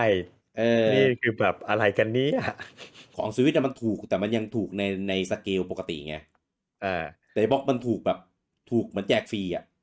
เออถูกแบบถูกเป็นขี้ต้องพูดคำนี้ดีกว่า ซื้อเกมได้ในหลัก10 บาทอ่ะเออใช่นี่แหละก็ประกอบด้วยหลายๆอย่างก็เลยตกลงปรงใจกันตอนนั้นคือชวนตีกันหลายคนมากคือเกมอืพะม คือเกมก็หารได้ด้วยใช่อ่าคือค่าเกมพาสหารแชร์ได้2 คนใช่ก็คือเป็นระบบเหมือนของเพย์แหละที่เป็น เอ primary อกับ non primary อืมแบบนั้นเลยนะครับเกมพาสหารได้ค่าเกมหารได้อืมราคาเครื่องก็อยู่ในระดับที่รับได้คือเอางี้ทุกวันเนี้ย Xbox ยังมีแต่เครื่องหิ้วซึ่งมันก็แพงราคาไม่แทบไม่ได้ต่างจาก PS5 รีเซลจแต่ริงๆจริงๆก็มันต่างนะทำใจซื้อได้ง่ายกว่าทำใจซื้อได้ง่ายกว่าเพราะอ่ว่าาหนึ่งมันเป็นเครื่องหิ้วใช่คือมัโดนเป็นเครื่องหิ้วนบวกโดนอะไรมันเป็นเรื่องธรรมดาอยู่แล้วเราทำใจยอมรับได้ เราไม่มีทางเลือกไงใช่และ2มันมีเกมพาสไงเพื่อมาแบ่งเบาค่าเกมเราเพราะฉะอ่านั้นซื้อเครื่องแพงหน่อยก็ไม่เป็นไรอืมเออแล้วยิ่งใช่ ถ้าไปเทียบนะตอนนี้ผมเข้าไปใน PSN อ่ะอ่า โหราคาเกม PS5 แม่งบ้าคลั่งมาก เออ2,000อัพทุกเกมคือราคาเกมเขาบวกไปอีก10 เหรียญไงใช่แล้วของแล้วของไทยในไทยคือตอนนี้มันมีบวกแวตเออคือบวกแวตมันคืออย่างนี้คือบวกแวตมันเป็นราคาของแผ่นใช่ไหมอืมแล้วเขาตั้งราคาแบบในพรีเซนตามราอืมคาแผ่นใช่แต่ว่าก็บวกตอนแวตเข้าไปอีกแต่ตอนพรีเซนตอนแรกมันไม่มีแวตไง ใช่พอบวกแวตปุ๊บก็กลายเป็นว่าราคาในพรีเซนบวกคือราคาเท่าแผ่นบวกแวตแล้วยังบวกแวตอีกรอบหนึ่งอีกเออคือมันอย่างนี้ราคาแผ่นที่เราซื้อเนี่ยสมมติ1,900เนี่ยเป็นราคาที่รวมแวตแล้ว รวมแวตแล้วแต่ใน เออ PSN เนี่ยเอาราคา1,900มาตั้งเป็นราคาฐานใช่แล้วมันต้องบวกแวตขึ้นไปอีกมันเลยกลายเป็น2,000กว่าซึ่งแบบอืมแม่งงี่เง่ามากอะแบบคุณตั้งราคาอะไรของคุณวะเขาด่ากันเยอะแยะมากในตอนเนี้ยแล้วแบบเป็นปีแล้วอะไม่รู้ตัวเหรอว่าเขาตั้งใจเออเออซึ่งรู้สึกแบบเจ็บปวดอืมไหนจะระบบเอ่อ optimize ที่น่าเลือดอืมคือเกมไหนอยากจะซื้อเวอร์ชัน optimize ก็จ่ายเพิ่มต้องจ่ายเพิ่มในขณะที่ แล้ว Xbox นี่อัปเกรดให้ฟรีXbox นี่คือถ้าจะเป็นเกมเดียวเลยคือเกมอันไหนที่คุณเคยเล่นอยู่แล้วแล้วคุณมาปุ๊บมันจะซิงค์คลาวแล้วก็เล่นต่อเลยใช่อัปเกรดเป็นเวอร์ชัน Next Gen ให้เองเลยไม่ต้องไปอ่าเสียตังค์เพิ่มเซฟก็โอนมาเล่นเลยใช่ใช่ของ อืม Play เนี่ยคือมีความยุ่งยากเรื่องของการ convert save เขาไปแยกไปเขาถือว่าเวอร์ชัน แยก PS4 เวอร์ชันกับเวอร์ชัน PS5 เป็นคนละเกมกันอ่าเซฟก็ใช้ด้วยกันไม่ได้ใช่จะเล่นของมาเล่น Play 5เนี่ยก็ต้องโหลดของ Play เวอร์ชัน Play 4มาก่อนแล้วก็สร้าอืงมเพื่อให้เซฟอยู่ในเครื่อง Play 5เราถึงจะเล่นของ Play 5แล้ว Import คือผมไปอ่านนะผมแบบมึนแบบโอ้ยตายเอห่าอแล้วแม่งขนาดนี้เลยเหรอวันเนี้ยเออคือแบบ แล้วไม่ไม่สะดวกสบายรู้สึกแบบไม่ซื้อใจ จริงเอางี้ไม่ต้องไปพูดถึงเรื่องเวอร์ชันเกมอะไรที่มันซับซ้อนหรอกอันนี้พูดในฐานะแบบที่สัมผัสมาแล้วทั้ง2เครื่องนะก็คือมี PS5 แล้วใช่ อืม UX ในการใช้งานเครื่องอ่ะ อืม PS5 เทียบกับ Xbox ไม่ได้เลยอ่า เมนูอ่ะแค่เมนูของ OS อ่ะ PS5 นี่แบบคือตอนแรกๆที่ผมซื้อ Xbox มานะผมจะงงกับแดชบอร์ดมัน อืมเออเพราะว่าไม่เคยใช้มาก่อนมันจะแบบไม่เคยใช้งงๆหน่อยแต่พอปรับตัวได้ปุ๊บแดชบอร์ดของ Xbox เป็นอะไรที่เข้าใจง่ายมากและรวดเร็วมากเมนูเข้าใจได้ง่ายมากอ่าแต่ OS ของ PS5 เป็นอะไรที่แบบดูเหมือนจะซิมเพิลอ่า แต่การวางลำดับเลเยอร์อะไรอย่างเงี้ยงงมาก เออแล้วแบบมันไม่สะดวกคือจะเขาเรียกว่าไงจะกดออกจากเกมแต่ละทีอ่ะโคอ่าตรงงอ่ะแบบคุณมันต้องไปตรงไหนก่อนไปตรงนั้นก่อนไปตรงนี้ก่อนอะไรเงี้ยไปถึงออกจากเกมไปหน้าโฮมอะนะ ใช่ ทำไมมันงงอ่ะ คือคืออย่างนี้อ่ามันจะมีไม่รู้อธิบายด้วยคำพูดจะเห็นภาพกันไหมครับปกติมันจะมีแดชบอร์ดที่อยู่ด้านบนใช่ไหมเหมือนเพย์สี่เลยอ่าอ่ะเวลาเราจะเลือกเกมเลือกแอปอะไรมันจะอยู่ที่แดชบอร์ดด้านบนใช่ไหมคือยังแบ่งเป็น2 โลเหมือนเดิมว่าคือโลเกมกับโลที่เป็นพวกเซตติ้งเมนูต่างแยก ๆอืมแต่ทีนี้มันจะเพิ่มว่าถ้าเราต้องการที่จะคือไอ้แดชบอร์ดด้านบนอ่ะมันจะเป็นการควบคุมซอฟต์แวร์ที่อยู่ในเครื่องอ่าอ่าหรือถ้าอยากจะเซตติ้งก็เข้าเมนูเซตติ้งเหมือนเพย์สี่เลยไอ้ด้านบนเนี่ยเหมือนเพย์สี่ครับแต่ว่าถ้าต้องการจะใช้งานอะไรฟีเจอร์เครื่องเนี่ยต้องอืมกดปุ่มโฮมบนจอยอ่ะอ่าแล้วมันจะเปิดเมนูเป็นแดชบอร์ดด้านล่างขึ้นมาอีกเมนูหนึ่ง อ่าเพื่อใช้งานฟีเจอร์ต่างๆของเครื่อง จะอ่าเปิดอ่าอ่าเน็ตเวิร์กจะสตรีมมิ่ง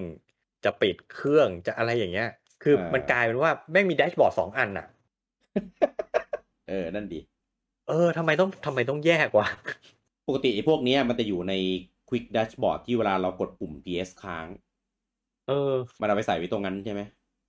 ใช่คืออย่างอืนึกภาพ ม A4 อ่ะสมมุติว่าเราอยู่ในเกมใช่ไหมถ้าเราอยากครับจะออกมาหน้าโฮมอ่ะเราแค่กดปุ่มโฮมไงมันก็เออออกมาหน้าโฮมเลยกดปุ่ม แต่ PS ทีเดียวใช่แต่ Play 5เนี่ยเล่นเกมอยู่ถ้าอยากจะออกมาหน้าโฮมครับต้องอ่า กดปุ่มโฮมแล้วมันจะมีแดชบอร์ดด้านล่างขึ้นมาอ่า แล้วเราต้องไปเลือกเมนูกลับหน้าโฮมเพื่อกดกดค้างได้เปล่ากดปุ่มไอ้นี่ค้างอันนี้มันจะกลับเลย ไม่รู้ยังไม่เคยลองอาจจะได้ก็ได้นะผมอาจจะโง่เองก็ได้ไม่รู้แต่แบบไม่รู้ดิผมว่าทำไมมันจะต้องมีเมนูหลายๆอันให้มันงงก็ไม่รู้อะคือผมไม่คือเคยใช้แต่ผมดูแล้วก็รู้สึกมันมีความคล้ายๆเพย์สี่ที่เพิ่มอะไรเข้าไปใช่อันนี้ผมจะเล่าประสบการณ์ที่ผมใช้เลยนะคือปครับกตินิสัยผมคือเวลาผมจะเลิกเล่นเกมอ่ะอ่าผมจะออกจากเกมกดปิดเกมแล้วก็กดปิดเครื่องอ๋อสิ่งที่ผมต้องทำคือ1กดปุ่มโฮมอ่า2เลือกเมนูเพื่อกลับไปหน้าโฮมอ่า3กดปิดเกมก็คือกดปุ่มสตาร์ทอ่ะที่ไออ่าคอนเกมแล้วก็กด close เกมอ่าเสร็จแล้วจะปิดเครื่องผมต้องกดปุ่มโฮมอีก1 ครั้งเพื่อให้ไอเมนูด้านล่างเด้งขึ้นมาใหม่ อ่า แล้วค่อยไปกดปิดเครื่อง คือแบบไม่ต้องกดเป็นสิบครั้งอ่ะจะปิดเกมแต่ละทีอ่ะกดเป็น10 ปุ่มอ่ะแบบเออโอ้โหเออทำไมเออมันจะต้องยุ่งยากอะไรขนาดนี้เออ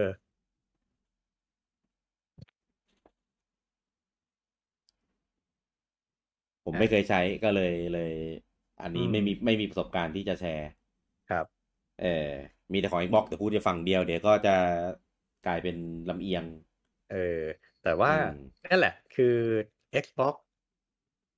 จะว่าไงก็ในหลังจากที่ซื้อคือตอนที่ซื้ออ่ะมันอืมด้วยความที่ซีรีส์ X กับซีรีส์ S ใช่ไหมครับคือผมก็เป็นคนลักษณะที่จะซื้ออะไรอ่ะซื้อที่มัน สุดไปเลยท็อปไปเลยสุดไปเลยทีเดียวจบ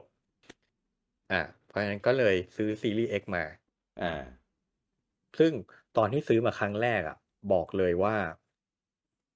แอบคิดเหมือนกันนะว่าแบบผมแม่งยังต้องซื้อ PS5 อีกเหรอวะ อ๋อเพราะว่ามันก็ตอบโจทย์พอแล้วอย่างเงี้ยเหรอคือแบบจะว่าไงคือเล่นเกมเจนเก่าอืมแล้วมันแบบมันอัพสเกลอัพกราฟิกให้จนแบบเป็น next gen แล้วผมแม่งแค่นี้ก็สุด แบบสุดตีนแล้วนะ อืม แล้วคือเหมือนพอจะรู้ข้อมูลมาบ้างว่า Xbox ไอ้ Series X เนี่ยมันแรงกว่า PS5 อีกไงอ่า ผมก็เลยแบบนั่นน่ะดิเราก็ได้เครื่องตัวท็อปสุดในตลาดมาอยู่แล้วอะแต่เจนนั้น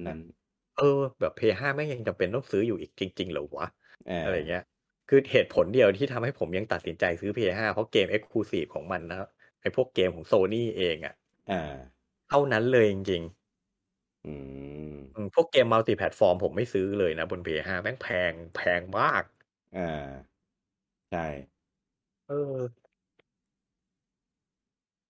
แพงมากล่าสุดล่าสุดเนี่ยมีสปริงเซลอยู่ใน PSN อ่า ผมไปเจอเกมอะไรผมจำไม่ได้แล้วลด50%แล้วนะอ่า ยัง1,200เลยอ่ะ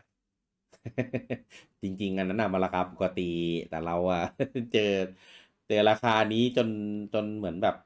มันติดตาไปแล้วไงเออ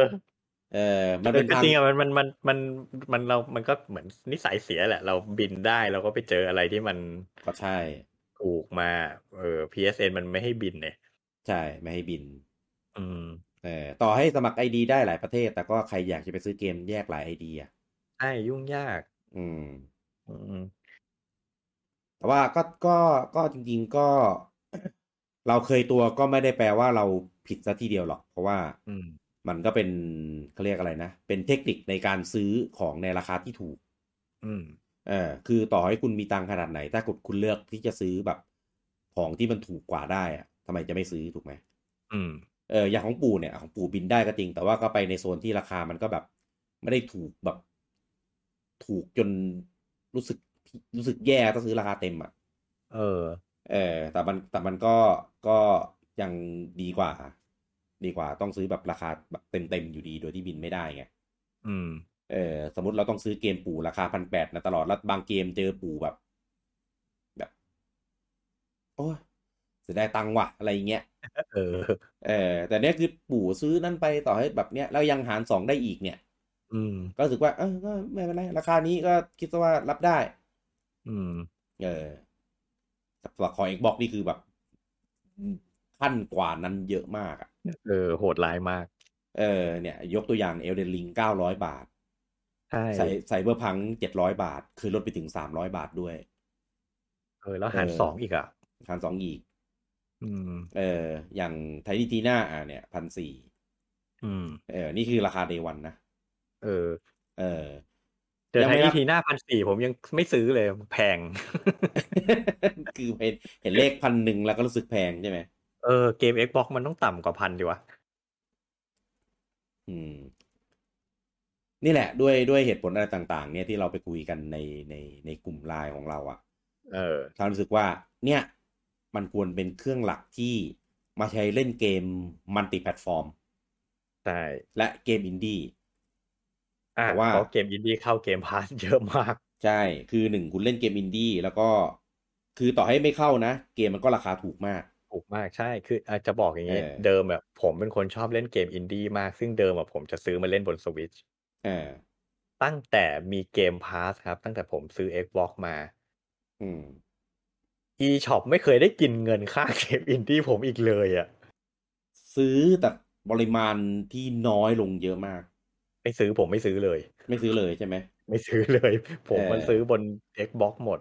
อืมเออผมดูว่าเกมที่มันเอ่อเหมาะที่จะเล่นแบบพกพาอืมผมถึงจะซื้อบนเวอร์ชันสวิตในราคาที่เหมาะmake sense นะเออเออถ้ารู้สึกว่าราคาแพงไปหรืออะไรเงี้ยผมก็จะเริ่มแบบเบี่ยงอืมก็เลยเนี่ยด้วยเรื่องของราคาเรื่องของความคุ้มค่าของเกมพาสเรื่องของศักยภาพของเครื่องของอะไรเงี้ยก็เลยแบบกลายเป็นว่าจากที่คนมุ่งเฝ้ารอการเปิดตัวของเพย์เนี่ยก็มาแบบเทมาทาง Xbox เนี่ยค่อนข้างเยอะเยอะแล้วตอนนี้ถ้าใครอยู่ในโซเชียลมีเดียก็จะเห็นได้ว่าอ่ากลุ่มกลุ่มของ Xbox ในเมืองไทยนี่มีการเติบโตขึ้นมาค่อนอ่าข้างเยอะใช่แถมผมเห็นหลายๆเม้นต์เลยแหละที่มาแบบเหมือนมาขอให้คนช่วยแนะนำอะว่าอ่าเฮ้ยสนใจจะซื้อ Xbox ในเจนนี้อืมโดยย้ายค่ายมาจากโซนี่ ไม่ไหวที่ เพราะจะรอใช่เพราะ รับกับราคารีเซล Play 5ไม่ไหวรอราคาปกติรอให้ของมันแพร่หลายก็รอไม่ไหวก็เลยแบบหันมาสนใจ Xbox กันเยอะมากอืมอืมในกลุ่มเรานี่คือจากคนที่จะไม่ซื้อตอนนี้ซื้อกันหมดแล้วซื้อกันหมดแล้ว เออส่วนใหญ่จะเริ่มจากแบบเอ้ยมาลองตัวเล็กๆก่อนมาลองไอ้รอตัว ซีรีส์ S S ก่อก่อนนเออพอลอง S ก่อนปุ๊บทีนี้ก็จะแบบเอ้ยมันดีนี่หว่าแล้วก็แบบเราไปจัดเต็มดีกว่าแล้วก็จะขยับไปจัดเต็มกันอ่าเออผมเนี่ยมี 1S ก่อนอ่าแล้วตอนนั้นนะผมมาถอยทีวีใหม่มันเป็นทีวี 4K ก้าวก็สู่ 4K ก็เลยแบบโอ๊ยเบลอจังเลย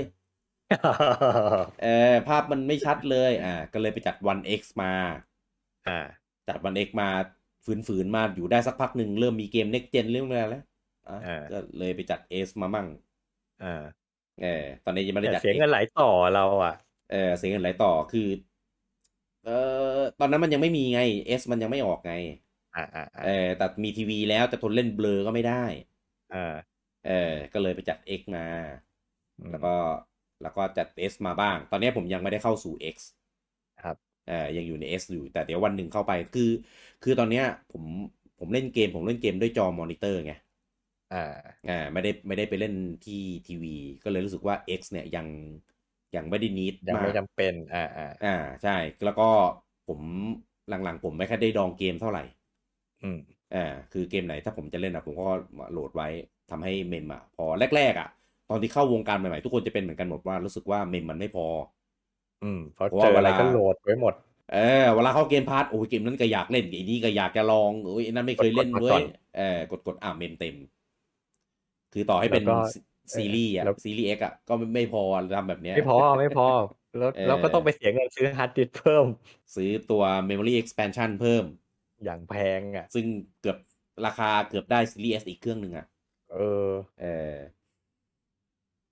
แต่เข้าใจได้มันเป็น SSD แบบตัว external แบบที่เขาไอ้นี่มาไงแล้วก็มันเป็นของแบบ Seagate ก็เป็นเจ้าที่เชื่อถือได้ไว้ใจได้ก็เข้าใจเออเกือบแล้วผมว่าเกือบซื้อแล้วเหมือนกัน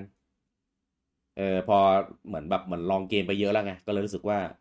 หลังๆไม่ค่อยได้ดองแล้วก็เล่นเป็นเกมไปก็เลยเพียงพอเพียงแค่เวลาที่จะเล่นเกมใหม่ที่มันใหญ่มากๆเนี่ยอาจจะต้องลบเกมไปพอสมควรซึ่งตอนแรกๆตอนนู้นสปีดในการโหลดยังไม่ดีเท่าปัจจุบันนี้นะด้วยความที่มันไม่มีเซิร์ฟเวอร์ในแบบในไทยแล้วก็ประเทศข้างเคียงการโหลดเกมในเอ่อใน Xbox สปีดมันเลยไม่ได้แรงมากไม่ได้ดีเท่าของ PlayStation แล้วก็เรื่องของฮาร์ดดิสก์เรื่องของ SSD อะไรอย่างนี้ด้วยแต่พอมาเป็นซีรีส์แล้วเป็นอะไรแล้วเนี่ยมันโหลดเร็วขึ้นดีขึ้นทำให้แบบลบทิ้งโหลดใหม่ได้โดยที่ไม่ต้องซีเรียสอะไรโดยเฉพาะพวกเกมอินดี้นี่คือแบบไฟล์มันไม่เล็กอยู่แล้วแบบกิก2 กิก10 กิกอะไรเงี้ยแป๊บเดียวไอ้พวกเกมระดับ100 กิกมากกว่าไอ้พวกเนี้ยปัญหาก็เลยคุยกันว่าถ้าจะเล่นเกมอะไรให้ชวนล่วงหน้าเพราะว่าต้องใช้เวลาโหลดโว้ยเพราะว่าต้องเคลียร์ก่อนแล้วก็ต้องโหลดทิ้งไว้เว้ยไม่ได้ว่าจะแบบเล่นได้ปุบปับถ้าเกมแบบคือใช้เวลาโหลดมีเท่าไหร่ไอ้ตัดสินใจเลือกลบเกมเนี่ยอันเนี้ยยากนานเพราะว่าเกมนี้ก็เล่นค้างอยู่เกมนี้ก็ยังเล่นอยู่เงี้ยอย่าพึ่งก็รู้สึกว่าคือตอนเนี้ยเจนเนี้ยมันยังไม่มีจุดพิสูจน์ว่าใครจะเป็นเจ้าในในเจนนี้ว่าใครจะเป็นแชมป์พูดยากเพราะของมันยังขาดกันอยู่เลยใช่ยังขายกันไม่ทั่วเลยแล้วก็ขายกันมาแค่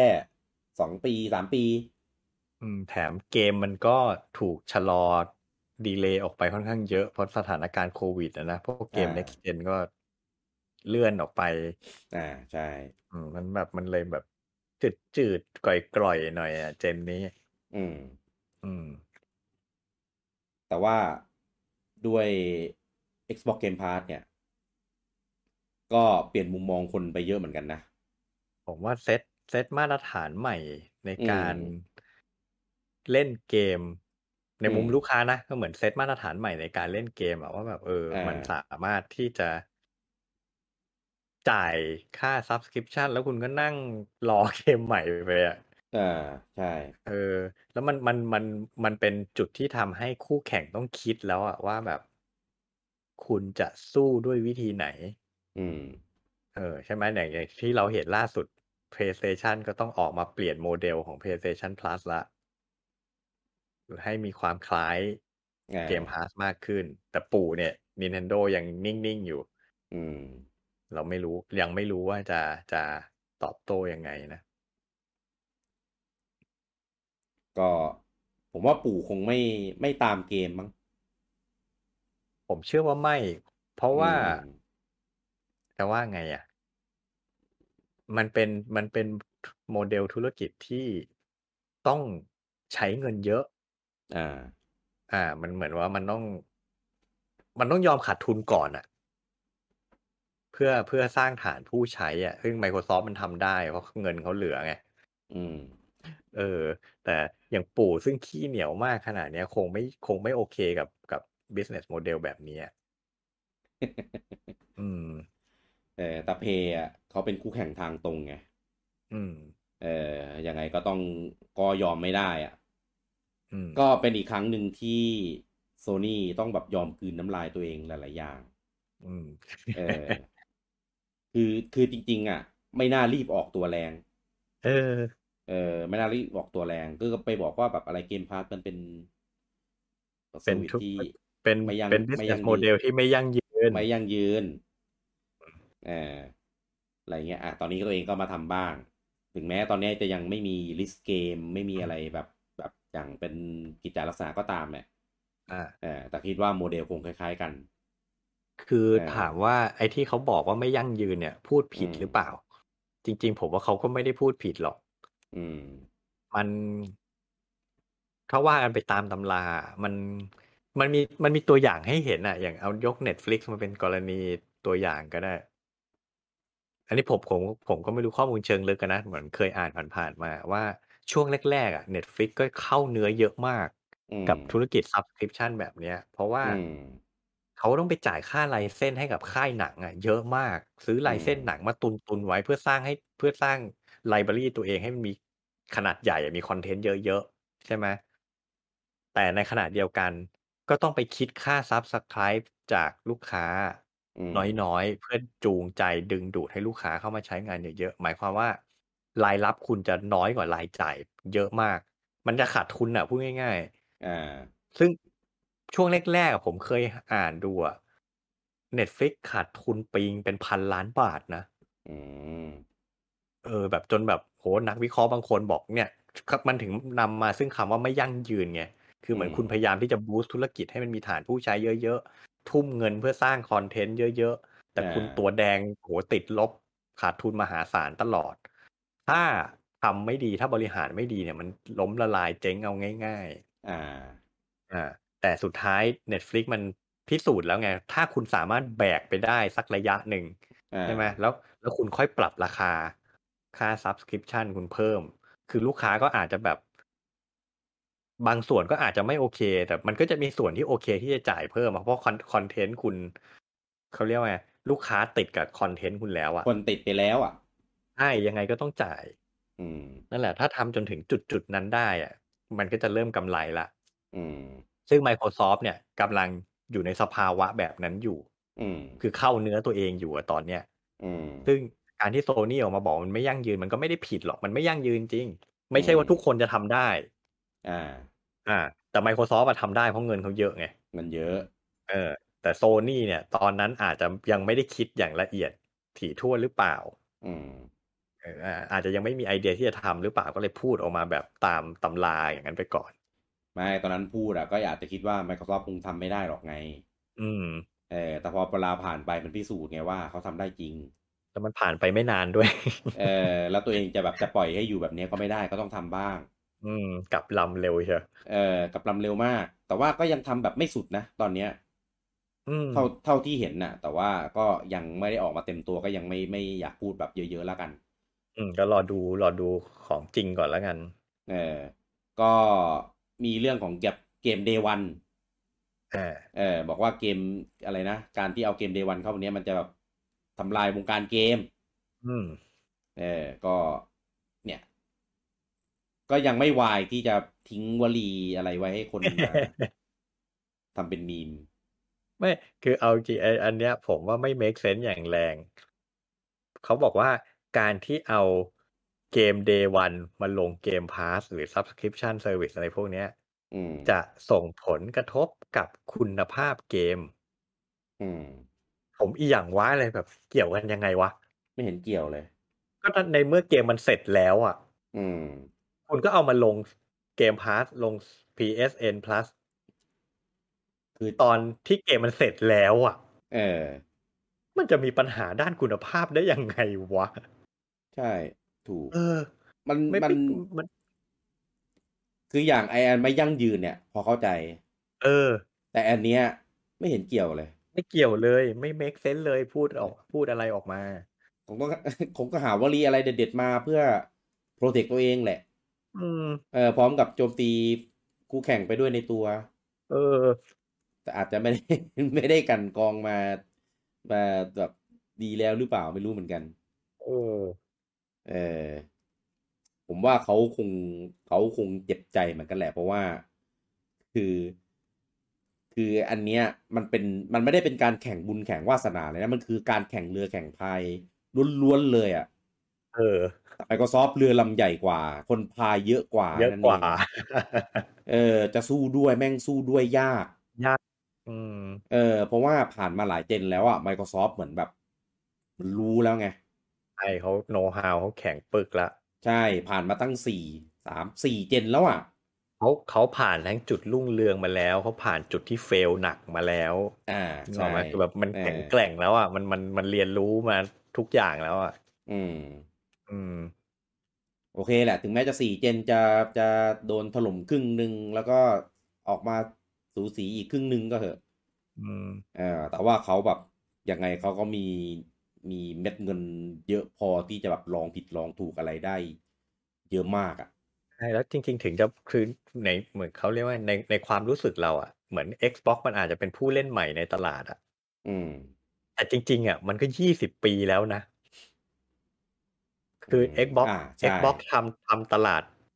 ในธุรกิจนี้มา20 ปีซึ่งมันไม่น้อยนะอื20 ปีนี่มันเรียนรู้อะไรมาได้เยอะมากแล้วอืมเออเอ้ยก็นั่นก็ แหละกลายเป็นว่าทุกวันเนี้ยอวยบอกตรงผมอวย Microsoft ก็เข้าใจได้อะนะอืมแล้วก็คือคือเวลาที่แบบโซนี่ทำแบบเนี้ยคือเราอะในมุมมองที่เราเป็นลูกค้าเราเป็นอะไรเงี้ยก็จะรู้สึกว่ามันแบบเฮ้ยคุณจะมาคิดอย่างนี้ไม่ได้ดิคือเดี๋ยวคุณพี่ขอเบรกแป๊บนึงรับโอเคโทรศัพท์แป๊บ ครับอ่ะคือก็จะมีแบบประมาณว่าแบบต้องเข้าใจนะว่าเขาทำธุรกิจอะไรเงี้ยต้องมองถึงความคุ้มนู่นนี่นั่นอะไรเงี้ยแต่คืออยากให้มองในมุมมองของฝั่งเราที่เป็นผู้บริโภคมากกว่าคืออะไรที่ทำแล้วรู้สึกว่าเราได้ผลประโยชน์อ่ะอืมอยากให้เอามองอันนั้นเป็นหลักมากกว่าครับคือเหมือนโซนี่พูดแต่ละอย่างอะไรแต่อย่างคือแบบเขาปกป้องตัวเองอ่ะคือแทนที่จะปกป้องเราที่เป็นผู้บริโภคอะ อืมก็เลยแบบรู้สึกว่าไม่ไม่โอเคในหลายอย่างในเจนนี้ใน P5 นะจเอริงอๆผมรู้สึกเหมือนกันเจนเนี้ยในเจน Play 5เนี่ยการตลาดโซนี่มาแปลกเออๆดูดรอปลงไปจริงอืมคือตอน P4เนี่ยยอมรับว่าแม่งเจ๋งจริงจนแบบกดหัวเครื่องอื่นแบบให้ไม่สามารถแบบฟื้นคืนขึ้นมาได้อะอืมแต่กับตอนเนี้ยผมว่ามันสั่นคลอนนะแล้วมันไม่เหมือนเดิมอ่ะใช่คืออย่าว่าแต่จะไปกดคู่แข่งเลยเออแค่จะขายของตัวเองเนี่ยยังดูรู้สึกเหมือนแบบไม่ค่อยเต็มใจขายด้วยซ้ำอ่ะเออเออ่ะออย่างขึ้นราคาเกมเนี่ยอันนี้ผมก็แบบ คือคิดยังไงอ่ะถึงจะมาอัพราคาเพิ่มคือในยุคปัจจุบันที่เขาพยายามหาช่องทางอื่นที่เป็นการประนีประนอมให้คนเล่นอ่ะเต็มใจจ่ายเพิ่มได้โดยที่แบบไม่แบบเขาเรียกอะไรนะไม่ไม่มัดมือชกไม่กำปั้นทุบดินอ่ะอืมจะมาแฝงในแง่ของ DLC หรือเป็นอะไรก็แล้วแต่ส่วนตัวเกมก็ยังพยายามจะขายในราคาเดิมอยู่ หรือขายเป็นซีซั่นพาสขายเป็นอะไรก็ที่คนแบบยินดีที่จะจ่ายหรือว่าเป็นขายพวกอันเนี้ยตอนนี้ที่ได้รับความนิยมอย่างขายพวกคอสเมติกต่างอ่าๆซึ่งทำให้รู้สึกว่าคุณยังได้คอนเทนต์ครบนะแต่ว่าไอ้พวกเนี้ยมันเป็นตัวเลือกที่ไม่ได้ส่งผลกับโปรเกรสของเกมอืมเรื่องของแบบอะไรพวกนี้ก็เป็นหนทางที่ดีอะไรแบบเนี้ยแต่ตัวนี้อืมเลือกที่จะแบบขึ้นราคาเลยสิบขึ้นสิบดื้อๆเลย10 เหรียญด้วยแล้วก็เหตุผลที่ว่าต้นทุนอืมในการพัฒนาเกมมันสูงขึ้นเอออืมแล้วคือคืออะไรแล้วค่ายอื่นเขาเครื่องอื่นเขาไม่เหมือนกันเหรอมันก็สองแง่สองง่ามอะมันอาจจะจริงแหละต้นทุนพัฒนามันอาจจะจริงแต่ก็หอืมายคมวามว่าค่ายอื่นเขาก็เลือกที่จะแบกรับไว้เองไงเขาไม่ได้ผลักภาระให้ผู้บริโภคไงเออแต่โซนี่อ่ะผลักมาเต็มเลยอืมแล้วมันก็อย่างแบบไม่ค่อยแคร์ลูกค้าเท่าไหร่อ่ะอย่างเกมมัลติแพลตฟอร์มอ่ะที่ขายทั้งเครื่อง PS5 แล้วก็ Xbox Series อ่ะอืม ก็นี่ก็กลายเป็น PS5 ขายแพงกว่าอย่างเงี้ยใช่เอาพูดกันตรงๆต่อให้ซื้อใน Xbox ราคาปกติไม่ต้องบินไปอาร์เจนนะอ่ามาแบบเนี้ยผมก็เลือกซื้อบน Xbox ใช่เพราะ1ราคาก็ถูกกว่า2 Xbox เครื่องมันแรงกว่า อืม มันรันมันรันได้ดีกว่าอืมอืมแล้วก็ไม่มีเหตุผลที่ต้องไปซื้อเกมมัลติแพลตฟอร์มบน PS5 ใช่เออแล้วก็อย่างเช่นเอ่อเรื่องศีลธรรมต่างอืมๆอันเนี้ยเป็นเรื่องของคอนเทนต์ล้วนๆอันเนี้ยคือไม่โอเคมากใช่ๆคือมันไม่ได้เป็นคอนเทนต์ในแง่ของเซ็กชวลอย่างเดียวไงอืมเป็นคอนเทนต์ในแง่ของแบบความรุนแรงเมเชอร์ต่างๆอะไรพวกเนี้ยอืมคือแบบทำให้เวลาเราจะเล่นเกมแบบพวกเนี้ยในเครื่องตระกูลของ PlayStation อ่ะก็จะถูกตัดคอนเทนต์ออก อืมคือเกมอ่ะมันมีระบบเรตติ้งอยู่แล้วไงอืมคุณจะตัดคอนเทนต์ออกไปทำไมในเมื่อมันมีเรตติ้งอยู่แล้วอ่ะอืมคนที่เขามาเล่นเกมพวกเนี้ยคือก่อนเล่นอ่ะมันต้องมีข้อมูลมีอะไรบอกหมดอยู่แล้วอ่าคนต้องทำการบ้านหมดอยู่แล้วครับ แล้วทำไมถึงจะต้องมาแบบตัดคอนเทนต์อะไรพวกนี้ออกไปโลกโลกมันกลับตาลปัตรอ่ะคือแต่ก่อนคนจะชอบแซวนินว่าแบบแหมอ่เป็นค่ายาเด็กค่ายอ่าเกมสำหรับเด็กใช่ใช่ไหมเดี๋ยวนี้กลับกันเอกลายเป็นอว่าโซนี่กลายเป็นค่ายเกมสำหรับเด็กไปแล้วเพราะคอนเทนต์สำหรับผู้ใหญ่นี่โดนเซ็นเซอร์เรียบเลยเป็นเรื่องที่ไม่น่าเชื่อเลยนะว่าจะเกิดขึ้นในยุคนี้อ่ะอืม ถ้าไปบอกกับคนในยุคอดีตย้อนไปสัก10 ปีคงแบบหาว่าเราแบบแม่งสัวละซีซัวมากมันจะเป็นไปได้ไง เออเออแต่คือที่ผมว่ามันย้อนแย้งคืออย่างเมื่อกี้ที่พูดกันเรื่องขึ้นราคาอืมอันนั้นคือคุณขึ้นราคาโดยไม่แคร์ผู้บริโภคเลย อ่าใช่แต่พอเป็นเรื่องเซ็นเซอร์เกิดจะมาคอนเซิร์นคิดแทนผู้บริโภคขึ้นมาซะอย่างนั้นอ่ะโอ้ยเจ็บเหมือนกันนะแรง คำนี้ เออนั่นน่ะสินะสรุปแคร์หรือไม่แคร์ผู้บริโภคกันแน่ก็ไม่ตกลงรู้เหมือนกันมึงแคร์หรือไม่แคร์สวัสดิภาพของเราแต่ก็แคร์เงินในกระเป๋าตัวเองด้วยอย่างนี้งงอ่ะอืมอืมผมว่าในตอน Play 5เนี่ยฟิลของโซนี่จะคล้ายๆตอน Play 3อืมอืมที่ดูงงย่ามใจงมึนไปอ่ะๆย่ามใจมึนงงดูไม่ชัดเจนดูกลืนน้ำลายตัวเองอะไรประมาณเนี้ยแต่ผมรู้สึกว่ามันไม่ได้มีกระแสคนด่า Play 5เหมือนตอนที่เขาด่า Xbox One กันนะ อ่าก็ใช่ไม่รู้เพราะอะไรเหมือนกันอาจจะเพราะว่าอาจจะไม่ได้แรงเท่าไอสิ่งที่โซอืมนี่ทำตอนนี้อาจจะไม่ได้แรงเท่า Microsoft ตอนนั้นหรือว่าอาจจะเป็นเพราะคนแฟนโซนี่เยอะอยู่แล้วก็เลยแบบอ่าคนด่าก็เลยน้อยอันนี้หรือเปล่าก็ไม่รู้นะไม่รู้ดิ หรือว่าเดี๋ยวนี้เขาเลิกวอกันไปแล้วก็ไม่รู้ วอกันอยู่แต่ว่ามันเป็นในที่ที่เราแบบเราขี้เกียจแล้วไงก็เรามีทุกเครื่องอ่ะเราตัดสินใจเอได้แล้วว่าอ คือถ้าเป็นเกมมัลติแพลตฟอร์มเกมอินดี้เกมอะไรต่างๆเนี่ยเราก็จะเล่นบน Xbox ไงครับ PS5 ก็ไว้เล่นพวกเกม Exclusive เท่านั้นอืมก็เลยเนี่ยทำให้เป็นกลายเป็นว่าตอนนี้หลายๆคนก็ยังไม่ซื้อ PS5 อืมเพราะว่ายังไม่มีเกมที่อยากจะเล่นใช่เพราะเกมที่อยากเล่นมันก็ยังไม่ออกเลื่อนหมดอืมยิ่ง God of War งี้ Final ยิ่ง16งี้ถูกยิ่งบางคนที่แบบไม่ได้เป็นแฟนเกม Exclusive ของ Sony ด้วยนะสบายตัวอะไรซื้อ Xbox ก็จีจบเลยเจนนี้สบายแล้วใช่แถมไอ้พวกเกมหลายๆเกมที่จริงๆควรจะเป็น Exclusive PS5 ก็ออกเวอร์ชัน PS4 ด้วยแก้ขัดไปก่อนเพราะเครื่องไม่มีขายเออใช่ เนี่ยแล้วจะไปขวนขวายซื้อ PS5 มาทำไมเออ อืมแล้วยิ่งใครที่ไม่ได้ไม่ได้เป็นสายแบบเล่นเกม Day One จะต้องเล่นแต่แรกอะไรเงี้ยใช่ก็รอไปก่อน สบายเดี๋ยวเขาเข้าเกมพาสหรือต่อให้เป็นเกม Exclusive ก็อืมรอรอให้เครื่องมันไม่ขาดตลาดเนาะให้สามารถซื้อในราคาศูนย์ราคาปกติได้ถึงเวลานั้นไอ้พวกเกม Exclusive ก็ลดราคาไม่ก็เข้า PS Plus ใช่เล่นฟรีอะไรอย่างเงี้ยก็รอไปก่อนตอนนี้ผมอยากเล่นอยู่2-3เกม PS5 ครับแต่ยังไม่ได้เป็นเกมในระดับที่แบบต้องซื้อไม่ได้แล้วเอออืมแต่ถ้าเมื่อไหร่อย่างเช่น God of War ออกหรือว่า อ่า Final 16ออกอันเนี้ยคงมีความอ่าดิ้นกันบ้างละอันนี้ร้อนรนละเอนี่ผมจะอบอกความตลกอย่างหนึ่งเออตอนเนี้ยถ้าเข้าไปใน PSN ของ PS5 นะอืม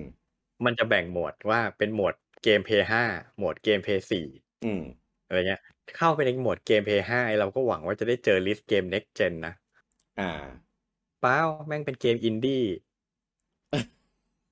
แล้วแล้วแบบไลบรารีเดียวกันใน eShop ของสวิตอ่ะอะไรวะเนี่ยคือแบบเหรอนี่คือไลบรารีเกม PS5 คุณเหรอ อืม แม่งเล่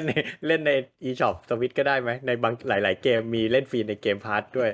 อืผมแบบเหรอ ม นี่ Next Gen คุณเหรอเออเอออ่ะเจนเนี้ยผมว่าสนุกสู้กันสนุกแน่คือตอนเนี้ยโซนี่ถึงจะแม้มีวลีแปลกๆทำตัวแปลกๆแล้วก็อืยังไม่มมีความชัดเจนในหลายๆด้านอืมแต่ว่าก็ยังเรียกว่าอะไรนะยังกลับตัวได้อืมถ้าไปนานๆแล้วรู้สึกว่าเฮ้ยแม่งท่าไม่ดีแล้วก็ยังกลับตัวได้อยู่ซึ่งอาจจะแบบเอ้ยอะไรคืออะไรหลายอย่างที่ Xbox ทำได้อะโซนี่มันยังทำได้อยู่ในตอนเนี้ยเพราะว่ายังไม่ได้ออกตัวแรงมากอ่า ยังแบบยังพอกลับลำได้อยู่อืมขึ้นอยู่กับว่าจะทำหรือไม่ทำเท่านั้นแหละอืมตอนเนี้ยอยู่ที่อีโก้ถ้ายอมทิ้งอีโก้ไม่ปล่อยวลีอะไรมาทำร้ายตัวเองอ่ะแล้วก็แบบก้มหน้าก้มตาทำไปอ่ะคือฐานแฟนอะไรของโซนี่มันมีเยอะอยู่แล้วอืมปล่อยเกมเอ็กซ์คลูซีฟปล่อยเกมอะไรมาตุ้มอะไรเงี้ยเดี๋ยวก็ไอ้นี่ได้เดี๋ยวก็ดึงกระแสกลับมาได้ใช่เออถ้าวันหนึ่งแบบเครื่องขายพอแล้วด้วยนะอืม ตอนนี้ยังต้องสู้กับบอทอยู่เลย ไม่ใช่แค่ในไทยนะไอ้เรื่องสู้กับบอทเนี่ยต่างประเทศก็เป็นเหมือนกันครับมีแต่เครื่องรีเซลเต็มไปหมดมีคนพูดอย่างนี้อ่า Xbox เนี่ยราคาบวก PlayStation PS5 เนี่ยก็ราคาบวกเหมือนกันอืมทำไมคนถึงยอมซื้อ Xbox เนี่ยทำไมไม่ซื้อ PS5 อืมก็มีคำตอบอย่างนี้ว่าคือ PS5 เนี่ยมันมีศูนย์ในไทยอืมมันมีศูนย์ในไทยมันมีตัวแทนจำหน่ายในไทยแต่ว่าอืมตัวแทนจำหน่ายไทยศูนย์ในไทยเนี่ยไม่ปกป้องผู้บริโภคเลยปล่อยอืมให้คนแบบได้ต้องไปแบบกระเสือกกระสนดิ้นรนซื้อในราคาที่แบบบวกกันตามยถากรรมอืมรู้สึกว่าก็ในเมื่อก็ไม่แคร์เราก็ไม่เห็นรู้สึกว่าจะต้องไปแคร์เลยอืมแล้วก็ตอนนี้ยังไม่มีความจำเป็นต้องซื้อด้วยมันเป็นเรื่องความรู้สึกจริงๆนะใช่ถามว่ามีเงินมีมีเงินก็ไม่ซื้อพูดตรงๆคืออย่างเงี้ยผมซื้อ Xbox Series X มา24,000ถามอ่าว่าแม่งเกินราคาจริงไปตั้ง10,000อืมแต่ผมยอมซื้อเพราะผมรู้ว่ามันไม่มีราคาศูนย์ไงอืมแล้วราคารีเซลมันก็คงไม่ลงไปกว่านี้อืมด้วยดีมานด์ซัพพลายที่มีอยู่ในตลาดตอนเนี้ยก็คือครับถามว่าแฮปปี้ไหมกับราคานี้จริงๆก็ไม่ได้แฮปปี้หรอกเพราะแม่งโอเวอร์เกินจริงไปมากๆ แต่ก็ช่วยไม่ได้ถ้าอยากได้ตอนนั้นก็ต้องจ่ายราคานั้น แล้วตอนนี้แพงกว่าตอนที่ผมซื้อมาขึ้นไปอีกนะแล้วก็เลยแบบไม่เป็นไรก็ถือว่ากัดฟันจ่ายไปใช่ไหมแต่ถ้ามองในมุม PS5 เงี้ยยิ่งแล้วใหญ่เลยนี่ขนาดแบบ Xbox ที่มันไม่มีเครื่องศูนย์เรายังรู้สึกว่ามันแบบมันไม่แฟร์เลยแต่เราก็กัดฟันจ่ายแต่ PS5 เนี่ยที่แม่งมีเครื่องศูนย์เห็นอยู่แล้วทำไมเราจะต้องไปกัดฟันจ่ายในราคาที่มันไม่แฟร์ขนาดนี้ด้วยถูกแล้วเนี่ยพูดถึงเรื่องรีเซลนะผมยกตัวอย่างวงการรองเท้าวงการสนิเกอร์ร้านค้าเขายังต้องออกมาหามาตรการป้องกันพวกคนที่มาแคมป์ไปรีเซลใช่เขาจะมีแบบขอบางร้านนี่ถึงขั้นแบบมีควิสก่อนนะมีแบบต้องทดสอบถามคำถามก่อนรู้ไหมวันนี้มาซื้ออะไรของที่จะมาซื้อเนี่ยรุ่นอะไรคือแบบกันแบบพวกจ้างคนไปต่อคิวอย่างเงี้ยคือเขายังต้องคิดวิธีการป้องกันเพื่อคุ้มครองคนที่อยากได้จริงๆแต่โซนี่ไทยคือไม่ทำอะไรเลยใช่แถมเอาจริงเราก็เห็นบางครั้งมันก็วันนี้ผมก็ไม่รู้จริงไม่จริงแต่ก็เราก็เห็นข่าวหลุดมาเรื่อยๆว่าแบบมันก็มีคนในเองนั่นแหละที่กักของเพื่อเอาไปรีเซลอะไรอย่างเงี้ยก็ไม่รู้สินะมันแย่ไม่สบายใจรู้สึกแบบโหทำไมเราต้องมาเผชิญอะไรแบบนี้ด้วยก็ไม่รู้นั่นแหละก็หวังว่ามันจะผลิตได้พอขายเร็วๆก่อนที่เกมเด็ดๆมันจะออกมาเพราะว่าคืออย่างเกมอื่นอย่างไฟนอลเงี้ยก็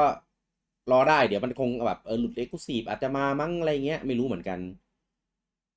ไม่รู้ว่าดีลกันไว้แบบไหนแต่อย่างตระกูลอย่างเช่น God of War เนี่ยมันไม่มาแน่ครับอันนั้นยังไงก็ต้องซื้ออยู่ดีแล้วก็ถ้าเกิดใครเป็นแฟนเนี่ยอย่างผมเงี้ยก็อาจจะแบบชักดิ้นชักงอ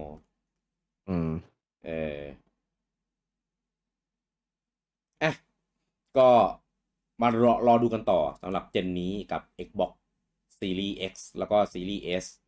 ครับคือกาวกันจนถึงขั้นแบบออกซีรีส์ที่เป็นพกพาด้วยซ้ำซีรีส์ H ซีรีส์แฮนด์เฮลก็ไม่รู้เหมือนกันไม่รู้ว่าตลาดพกพามันจะยังไงผมคิดว่าอันเนี้ยผมว่าออกไปอีกเอพิโซดหนึ่งได้เลยในส่วนของตลาดพกพาในส่วนของคู่แข่งปู่อะไรพวกเนี้ยเดี๋ยวค่อยว่ากันแล้วกันแต่ว่าเขาก็มีในส่วนของคลาว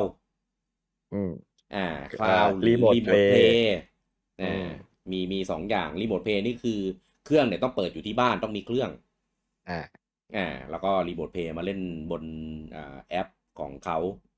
บนมือถือหรือบนแท็บเล็ตอะไรก็ได้ใช่แล้วก็ต่อจอยเสียบอะไรไปแล้วแต่สะดวกครับแล้วก็มีคลาวคลาวอันนี้คือเป็นอยู่ใน Xbox Game Pass แต่ว่าอันเนี้ยในไทยยังใช้ตรงไม่ได้เน็ตเรายังไม่แรงพอใช่เขายังไม่เปิดไปให้บริการในบ้านเราแล้วก็อาจจะต้อง VPN ไปที่ใกล้ๆญี่ปุ่นเกาหลีอะไรอย่างเงี้ยแต่พอ VPN ปุ๊บสปีดปิงเปิงอะไรมันก็ไม่ค่อยดีถ้าเป็นคลาวด์อย่างนี้หมายความว่าไม่ต้องซื้อเครื่อง Xbox เลยใช่อันนี้ไม่ต้องซื้อเครื่อง Xbox ขอแค่คุณขอแค่มีดิจิตอลดีไวซ์จะโทรศัพท์จะแท็บเล็ตหรือจะคอมพิวเตอร์ก็ได้ใช่ไหมแล้วมันก็มีเน็ตแล้วก็สมัครเกมพาสครับก็สามารถสตรีมมิ่งเกมมาเล่นแบบออนคลาวด์ได้เล่นแบบออนคลาวด์ซึ่งก็ไม่รู้นะว่าประเทศที่เขามีแบบเนทีฟแบบต่อตรงได้เลยประสบการณ์การเล่นอะไรเงี้ยเป็นไงบ้างเพราะว่าอันเนี้ยก็จะคล้ายๆกันกับสเตเดียที่เหมือนจะเซาๆไปแล้วตอนนี้แต่ว่าอันเนี้ยคุ้มกว่ามากใช่มันเป็นซับสคริปชั่นจริงๆคือสเตเดียมันแบบ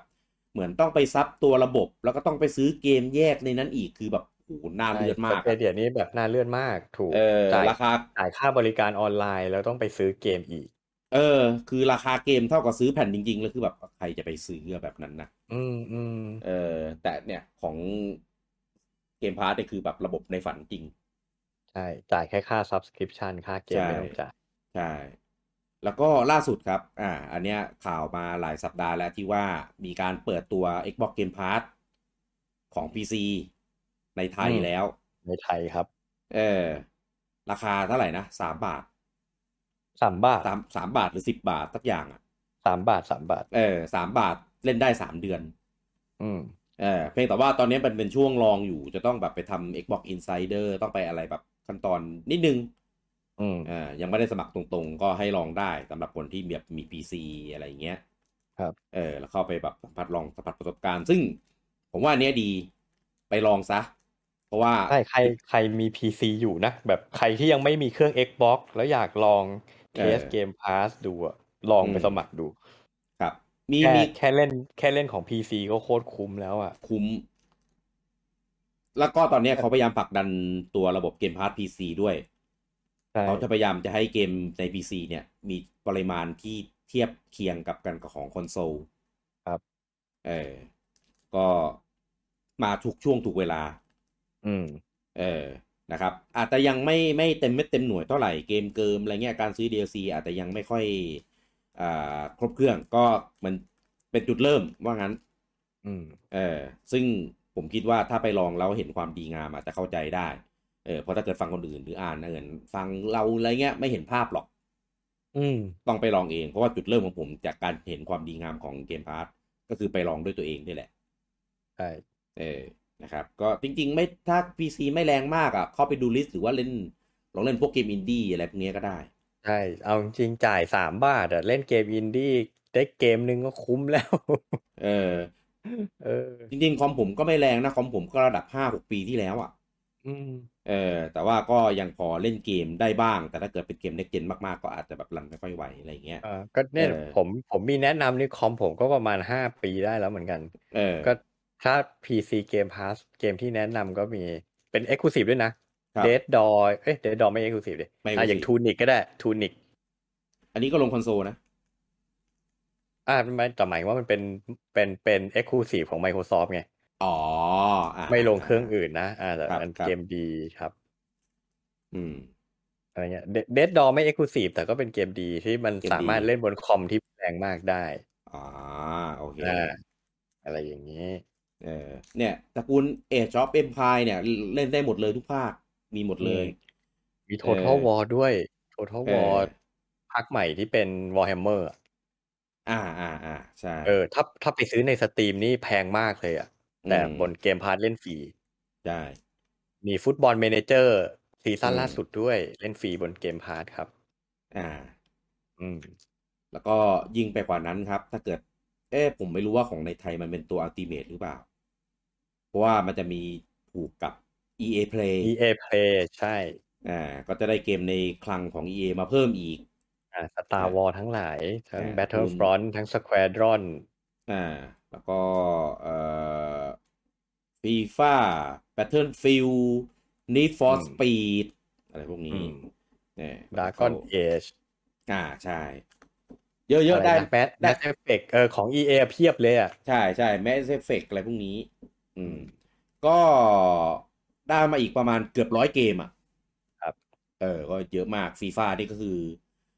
อ่ามีจนถึงปี2021 2022เนี่ยยังไม่เข้าคือฟีฟ่านี่จะเอาซีซั่นก่อนมาให้เล่นฟรีอ่าถ้าใช่อยากได้ซีซั่นล่าสุดต้องไปซื้อเอาเองต้องซื้ออืมดีงามอ่ะคือถ้ามันพ่วงมาในเนี้ยก็คือสุดยอดแล้วอืมแล้วก็เกมของตระกูล Bethesda ทั้งหลาย Fallout เออ Skyrim พวกเนี้ยเข้าหมดเลย แล้วก็เดี๋ยวล่าสุดเนี้ยกำลังจะมาเร็วๆนี้แน่นอนนะครับกับค่ายของ Activision Activision Blizzard Blizzard ที่ Microsoft เพิ่งไป Take Over มา Call เอ of อ Duty ใช่ Call of Duty พวก Overwatch Diablo อืม เออโอ้StarCraft เออ StarCraft Warcraft อะไรพวกนี้อืมผมคิดว่าเขาคงกำลังพยแบบปรับแล้วก็โอนถ่ายฐานอะไรอย่างนี้มาอยู่แหละอืมคืออย่างของพวกเกม Bethesda เงี้ยมันยังไม่ได้เป็นเกมที่มีแบบเป็นเซอร์วิสแบบไลฟ์ลองอะไรแบบนี้ไงอ่าพอเป็นของพวก Activision Blizzard มันเป็นเกมที่มีฐานอะไรอย่างนี้อาจจะต้องใช้เวลาในการมาหน่อย เออตอนมีข่าวแว่วๆอยู่ว่าแบบเต็มแล้วเห็นมีหลุดอยู่ใน Xbox Game Pass ดีลอยู่ใน Microsoft Store อืมเออก็เลยคิดว่าอาจจะอีกไม่นานนี้เออครับเราก็จะได้เล่น Call of Duty กันผ่านระบบ Xbox Game Pass กันแล้วอืมเพราะว่าถ้าเกิดมันเป็นเกมของ Microsoft เองเนี่ยเพราะว่าอย่าง Activision Blizzard ก็ถือว่าเป็นอยู่ under Microsoft แล้วอืมมันก็จะเข้าอยู่ในเกมพาร์เกมพวกนี้ก็จะมีให้เล่นมาหมดแน่นอนครับแล้วก็ครับถ้าเป็นเกมใหม่ก็จะให้เล่นได้แบบ day one ใช่อืมก็คุ้มอ่ะคุ้มถ้าจนไม่รู้จะพูดยังไงอ่ะคืออืมเกมเอางี้ต่อใ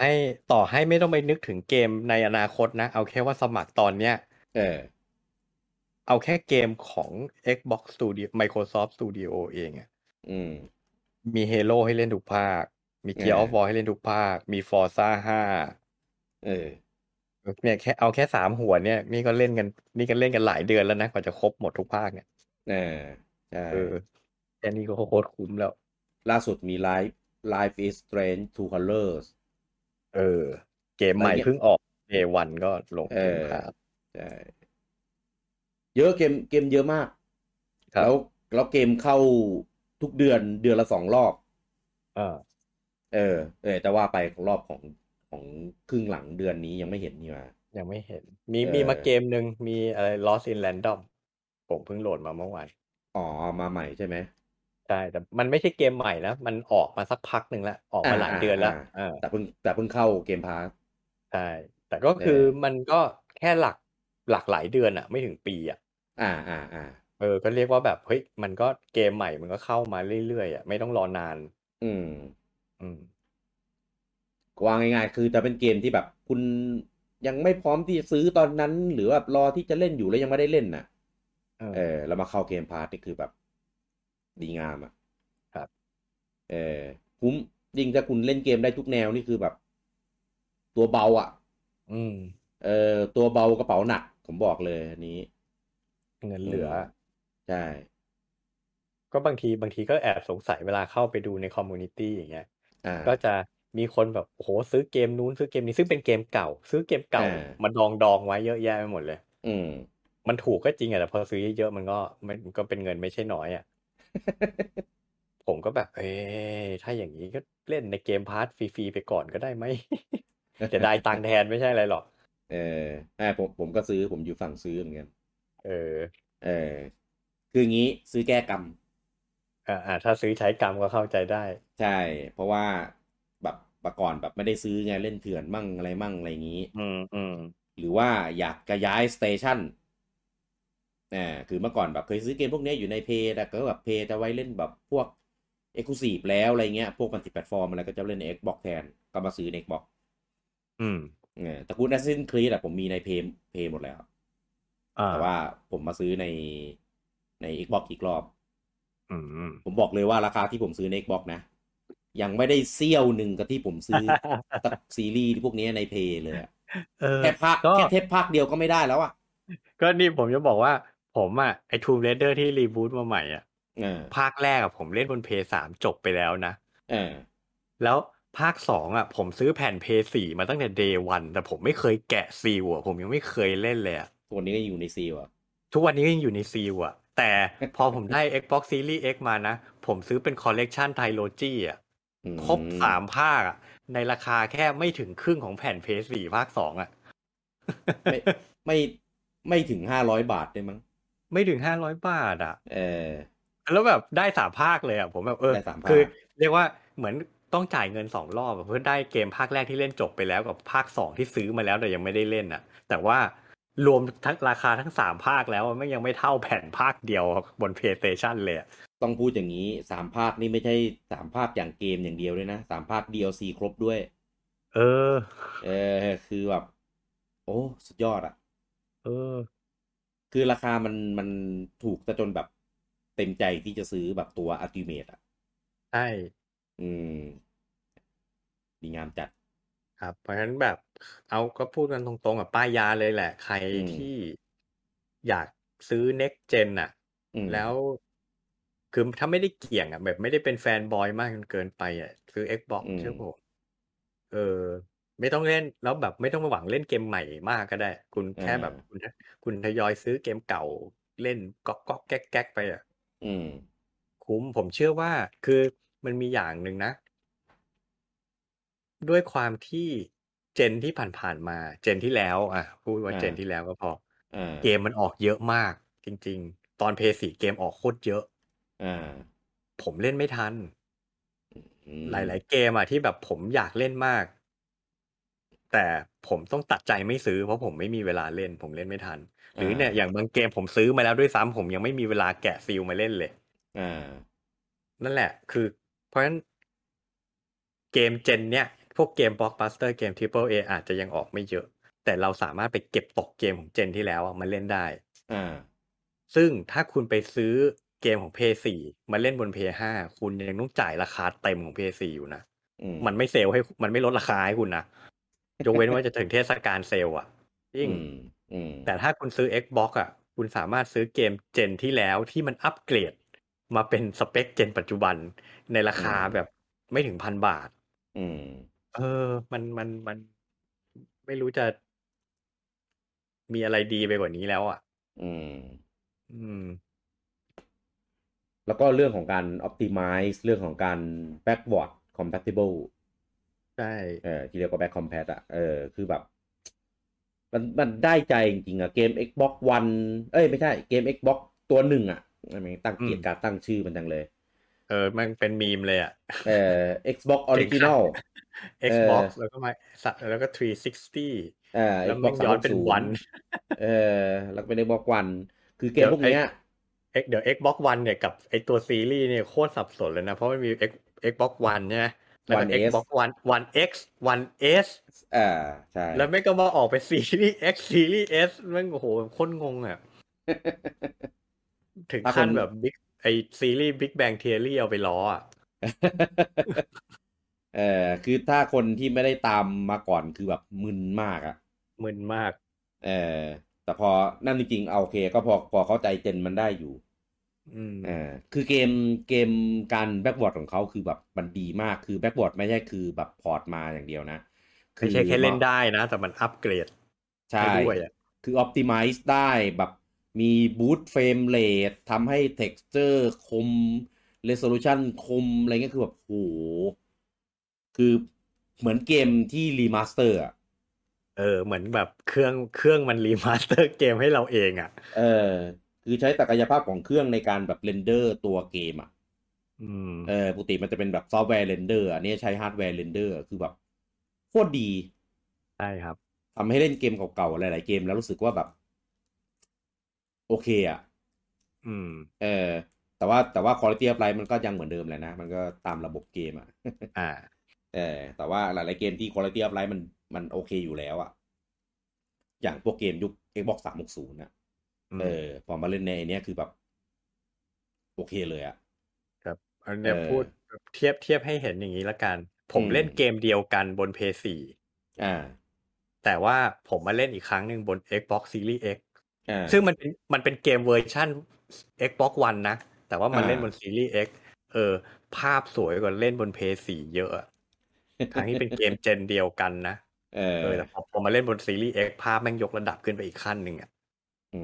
มเออก็นี่แหละด้วยความ optimize ด้วยคือเขาค่อนข้างใจกว้างอืม ค่อนข้างใจกว้างแล้วก็ซื้อใจก็เหมือนแก้ตัวจากเจนที่แล้วที่ทำตัวขัดใจลูกค้าไว้เยอะอ่าใช่เจนนี้เลยเอาใจทุกวิถีทางใช่เอาใจหมดทุ่มแบบทุ่มทุกอย่างอืมเออเขาก็เคยออกมาบอกนะว่าไอตัว Xbox Game Pass อะไรพวกเนี้ยคือเขาก็ต้องทุ่มทุนพอสมควรใช่เออซึ่งผมว่าอันเนี้ยก็จะเหมือน Netflix ที่ลุงโอมพูดคือทำเพื่อสร้างฐาน ถูกครับแรกๆมันก็จะแบบเจ็บๆอย่างนี้แหละอืมแต่พอไปนานๆพอฐานใหญ่ฐานโตแล้วทีเนี้ยมันก็จะกลายเป็นแบบสบายละมัดลูกค้าไว้แล้วอ่ะใช่คือคนมันเล่นสอืมติดแล้วอ่ะมันก็ไม่อยากออกแล้วล่ะใช่อย่างพวกเราเป็นต้นถูก เออคื ตอนอนี้เป็นทาสเกมพาร์ทไปแล้วเนี่ยเอาจเอริงเนี่ยเดี๋ยวปีหน้าหมดแล้วเนี่ยเราต้องมาหากันใหม่แล้วในส่วนของเกมพาร์ทเนี่ย ก็จริงๆเราเคยคิดกันเผื่อไว้ว่าแบบโหถ้าหมดโปรนี้แล้วต้องไปจ่ายราคาปกติเออจะยังไงกันดีเออแต่ไม่หรอกผมว่ามันก็มีได้ข้อสรุปออกมาว่าต่อให้จ่ายราคาปกติอะยังไงก็ก็คุ้มคุ้มอยู่ดีมันปีละ3,000 กว่าบาท4,000น่ะอ่าก็เท่ากับว่าเราเล่นเกม Triple A 2 เกมก็คุ้มค่า Subscription แล้วถูกเอออืมแต่ว่ามันไม่งั้นเนี่ยมันจะมีโปรมีอะไรให้เราแบบใช่มันมีโปรลดราคาโปรขยายระยะเวลาอะไรให้เราอีกใช่ตลอดอือ่ะมนั่นแหละคิดดูแล้วกันขนาดผมมีผมก็อยู่3 ปีเซตเดียวกับของลุงโอมแหละอืมแต่ว่าผมก็ยังไปสมัครแยกอีกอันหนึ่งอ่ะของอันอินเดียอ่าเพราะว่ามันจะมีระบบหัวระบบหางอะไรอย่างงี้ใช่ไหมระบบ primary non primary อะไรอย่างเงี้ยอืมซึ่งมันจะมีแค่คนเดียวที่ใช้ Xbox Game Pass บน PC ได้คือที่เป็นหัวผมก็อยากใช้ Xbox Game Pass บน PC ไงอืมก็เลยไปสมัครของอินเดียซ้อนไปอีกอันหนึ่งอืม เพื่ออะไรก็ไม่รู้ เพื่อจะมาใช้ของ PC อ่ะทั้งที่แบบเครื่องก็มีอะไรเงี้ยแต่คือแบบเราก็อยากใช้บริการของมันแบบครบไงเต็มแต่รักด้วยราคาที่มันแบบมันไม่ได้แพงอ่ะอืมก็เลยแบบสมัครไปได้เนี่ยก็ใช้ได้ไป8 เดือนก็เดี๋ยวพอหมดก็อาจจะอีกนิดนึงเหมือนกันถ้าได้ยังได้ราคานี้อยู่ก็คงอาจจะทำต่อครับเออเนี่ยคือแบบโอ้โหคือคือตอนเนี้ยถ้ามันไม่เปลี่ยนไปในทางที่แย่ลงไปกว่าเนี้ยคิดว่าก็คงอยู่กันไปยาวๆจนหมดเจ็ดอืมในแบบเนี้ยคือเป็นเครื่องเมนเป็น priority หลักทั้งด้วยของราคาเกมเรื่องของบริการเรื่องของศักยภาพของตัวเครื่องเรื่องของระบบคือปกติผมไม่ได้เป็นสายล่า achievement อืมแต่ว่าระบบอันใหม่ของ Xbox อ่ะมันจะมีอ่เวลาเราทำ achievement ได้อ่ะมันจะมีอืมสัตมันจะมีเป็นแรงค์อืมแรงค์บอกอยู่ในแต่ละเดือนว่าเดือนเนี้ยใครทำคะแนนไว้ได้เท่าไหร่อืมแข่งกัน แข่งกันได้อ่าแข่งกันกับเพื่อนว่าแบบเอ้ยเดี๋ยวนี้อันนี้มันคะแนนนี้เว้ยไปเล่นเกมอะไรว่าไปส่องเล่นมักเล่นตามมันบ้าง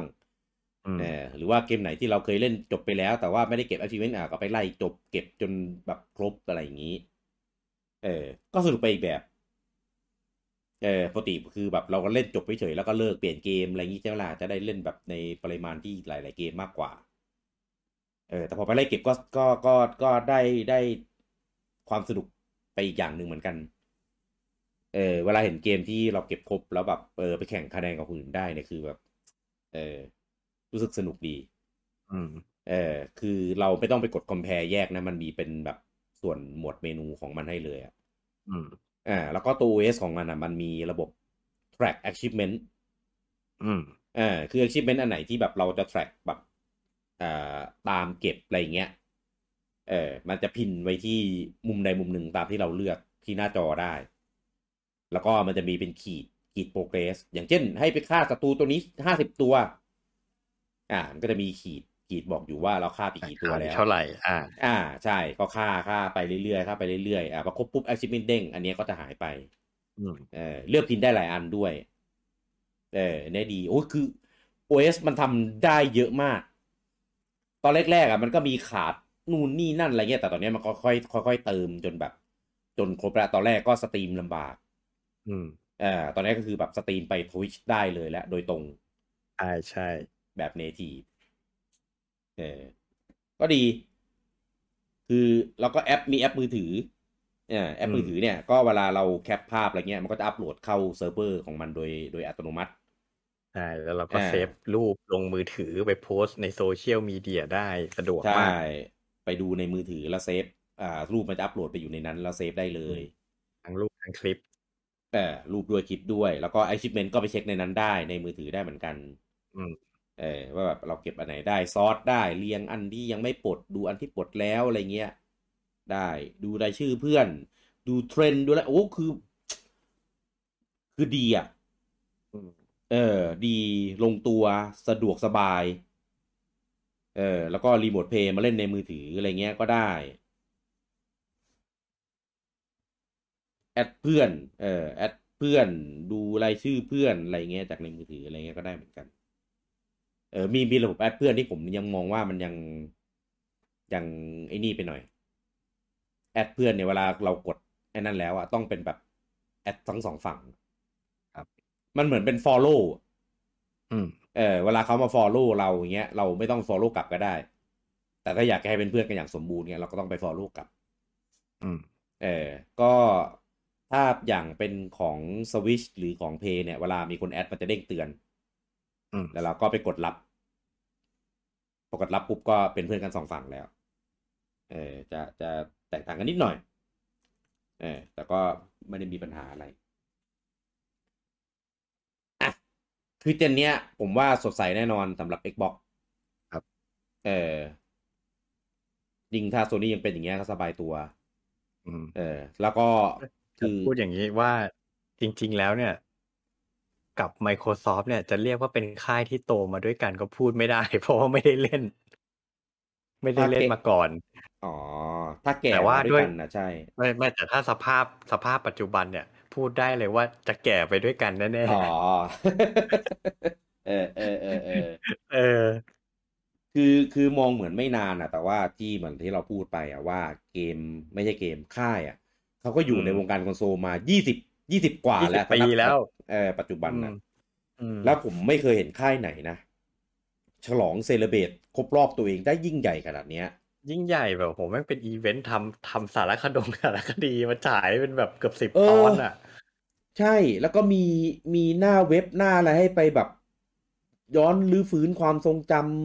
ำแล้วก็มีข้อมูลของเก่าๆของเราที่เคยเก็บไว้อ่ะก็ไปดูได้ใช่เอเอออ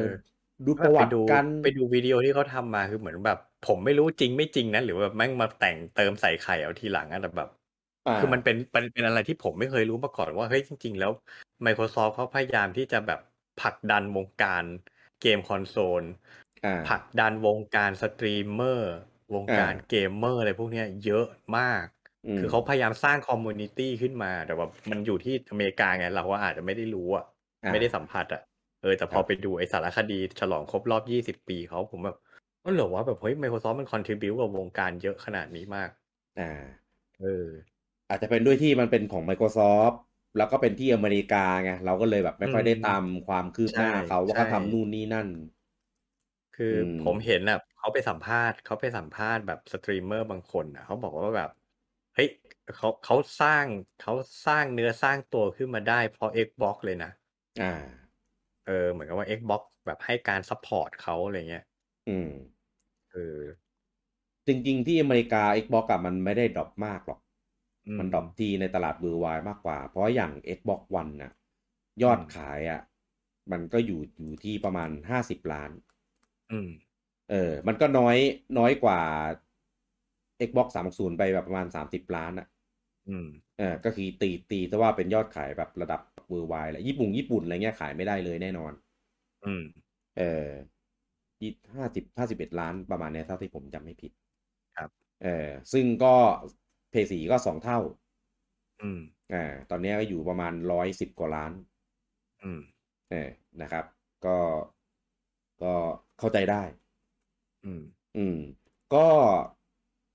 ถือว่าก็ล้มลุกคลุกคลานลองผิดลองถูก แล้วก็ทุ่มเงินทำเพื่อผู้บริโภคเยอะพอสมควรเหมือนกันคือด้วยความที่มีเงินหนา มีเงินถุงเงินถังก็สามารถทำอะไรได้หลายๆอย่าง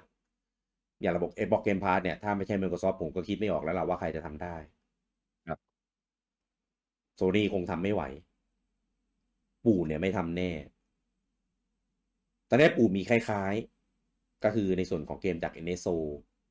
อืมแต่ว่าถ้าเทียบสเกลแล้วแม่งขี้เล็บภาพมากอะไม่ติด เออ เอาเกขี้ มเก่าสมัยเครื่องแฟมิคอมเครื่องซูเปอร์มาอย่างนี้ เอ่อเกมเก่าแล้วก็มาในปริมาณที่ไม่เยอะมากด้วยแถมออกอัปเดตไลน์ตามสะดวกอีกอยากจะอัพก็อัพไม่เอ่อยากก็อไม่อัพถูกออกมาตั้งหลายปีและยังแทบไม่กระเตื้องไม่ขยับอะไรเท่าไหร่เลยเออจริงๆถ้าปู่จะมาสายเนี้ยผมว่าทำได้แบบอย่างอลังการเลยเนี่ยใส่ไปหมดเลยพวกตระกูลเกมคลาสสิกอืมเนี่ยอันไหนที่คิดว่าจะไม่รีมาสแน่ระดับวีอะไรเงี้ย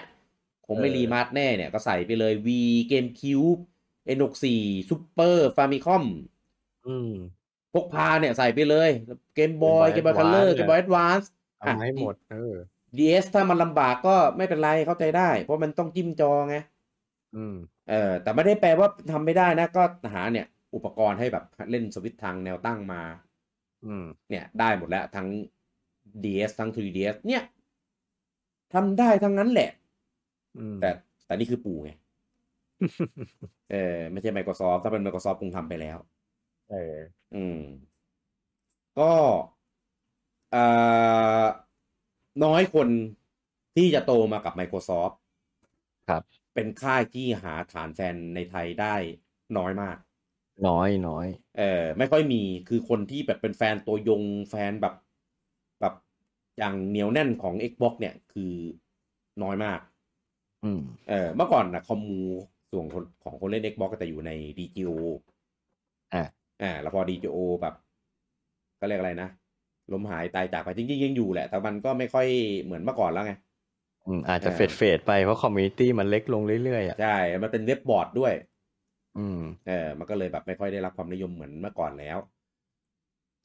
ก็เลยแบบค่อยๆเฟดไปตอนนี้ก็เลยเปิดไปอยู่ใน Xbox ก็มีกลุ่มมีกลุ่มก็ค่อยๆจากตอนแรกตอนแรกที่ผมเข้ามีอยู่ประมาณ 7-8 พันคนเองนะตอนนี้คือแบบ 2-3 หมื่นแล้วมั้ง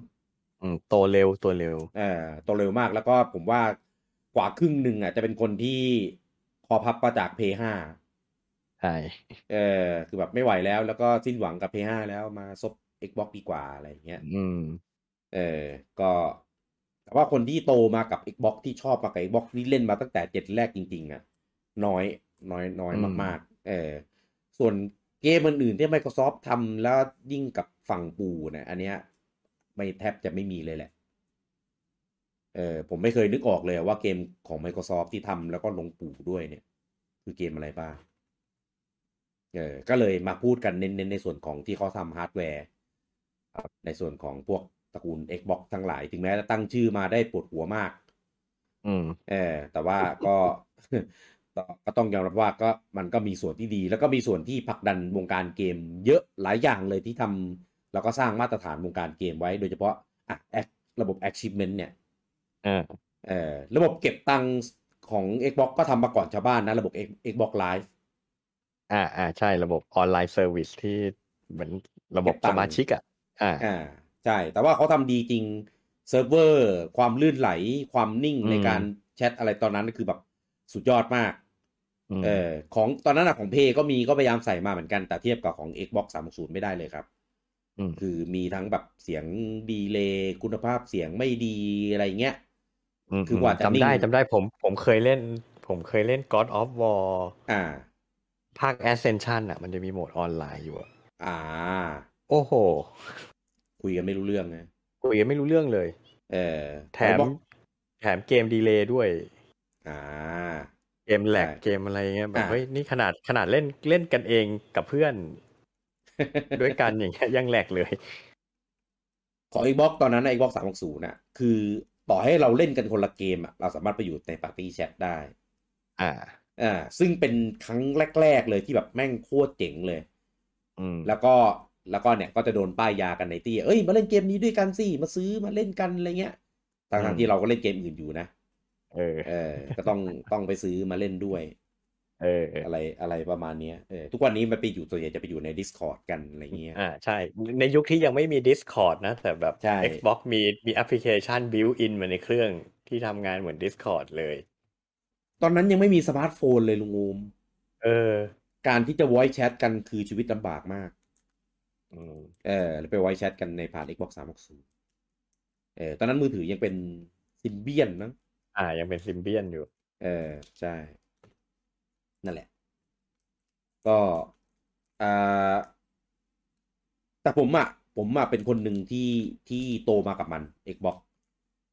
ใช่ไม่ได้กีเล่นมาตั้งแต่เจนต้นๆเลยแต่และอันแรกเลยผมมีทุกวันนี้ยังอยู่อันเนี้ยไม่ได้หายไปด้วยแต่ว่าเปิดติดหรือเปล่าไม่รู้นะ แต่ว่าคือผมชอบเกมหลายๆเกมมากบน Xbox Original ครับแต่ว่าหลังๆมันจะกลายเป็นเครื่องเล่นมัลติมีเดีย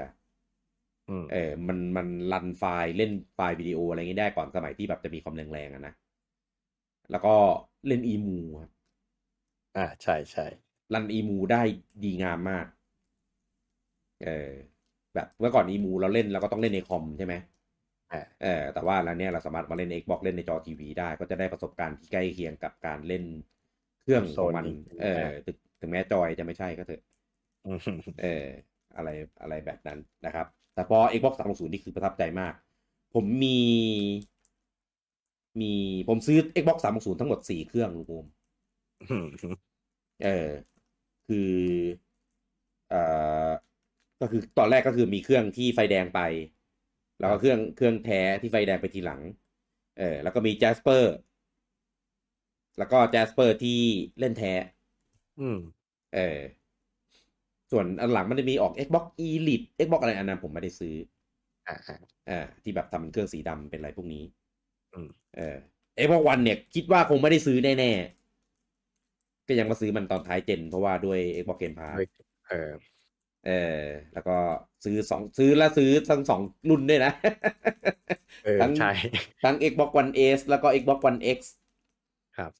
ตอนนี้ขายไปหมดแล้วตอนนี้ก็เหลือแค่เจนปัจจุบันของเขาแล้วก็คิดว่าคงจะอยู่กันไปอีกยาวๆแน่นอน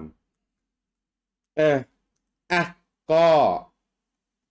นะก็เป็นอีกค่ายหนึ่งที่อยู่ร่วมวงการเกมไปกับเรานะครับก็เป็นก๊กที่3ที่ก็ดีใจที่เจนนี้กลับมาได้อีกครั้งหนึ่งครับมันจะได้แข่งกันสนุกหน่อยคืออย่างพวกเราเนี่ยพวกเรายินดีไม่มีปัญหาอยู่แล้วที่จะซื้อเครื่องหลายๆเครื่องมีตัวเลือกเยอะๆได้มันก็ดีใช่อยากให้แข่งกันเยอะมันจะได้แบบใช่พัฒนาให้มันแบบเป็นประโยชน์กับผู้บริโภคถูกเนี่ยถ้า Xbox ไม่สามารถทำ Xbox Game Pass ได้สำเร็จนะเราจะไม่ได้เห็นไอ้ระบบ Subscription ของ Sony ของ ที่ Nintendo ของ Sony ใช่ถูกต้องก็เป็นจุดเริ่มอะไรหลายอย่างนะครับก็ขออยู่ต่อไปเจนหน้าไม่ต้องพิสดารอะไรแล้วนะอยู่ อยู่แข่งกับ P6 ไปต่อส่วนปู่นี่ก็ไม่ได้แข่งกับ Microsoft โดยตรงอยู่แล้วเหมือน Microsoft เขาก็ไม่ได้มองว่าปู่เป็นคู่แข่งอยู่แล้วแล้วก็เอาเกมของตัวเองเนี่ยมาลงในสวิตด้วยหลังเขามีแย้มออกมาว่าเหมือนเขาพยายามจะเปลี่ยนจากการแข่งขันแบบคู่แข่งที่จะต้องมาฟาดฟันกันให้ตายกันไปข้างเนี่ยเปลี่ยนมาเป็นแนวแบบจับมือเดินไปด้วยกันดีกว่าถ้อยทีถ้อยอาศัยกันดีกว่าทำให้วงการมันเติบโตสร้างฐานคนใช้สร้างฐานลูกค้าให้มากขึ้นแล้วก็ขายไปด้วยกันนี่คือมันเป็นผมว่ามันเป็น business model แบบใหม่ในหลายๆวงการหลายๆอุตสาหกรรมนะซึ่งปัจจุบันเนี่ย Microsoft กับ Nintendo แสดงออกให้เราเห็นว่าเขามาในแนวทางนี้จริงๆแต่กลับกัน Sony ยังไม่เป็นแบบนั้นทุกวันนี้ยังไม่ยอมให้เกมบนเครื่องตัวเองไปคอสเพลย์กับเครื่องอื่นเลยนี่คอสเพลย์แล้วนี่ไง MLB ลงทุกเครื่องด้วยลงทั้ง Switch ลงทั้ง Xbox แต่ใน Xbox เป็นลงในเกมพาสอีกต่างหากเครื่องตัวเองถ้าจะเล่นต้องซื้อในราคาอะไร$69แต่ถ้าเล่นบนเครื่องคู่แข่งเล่นฟรี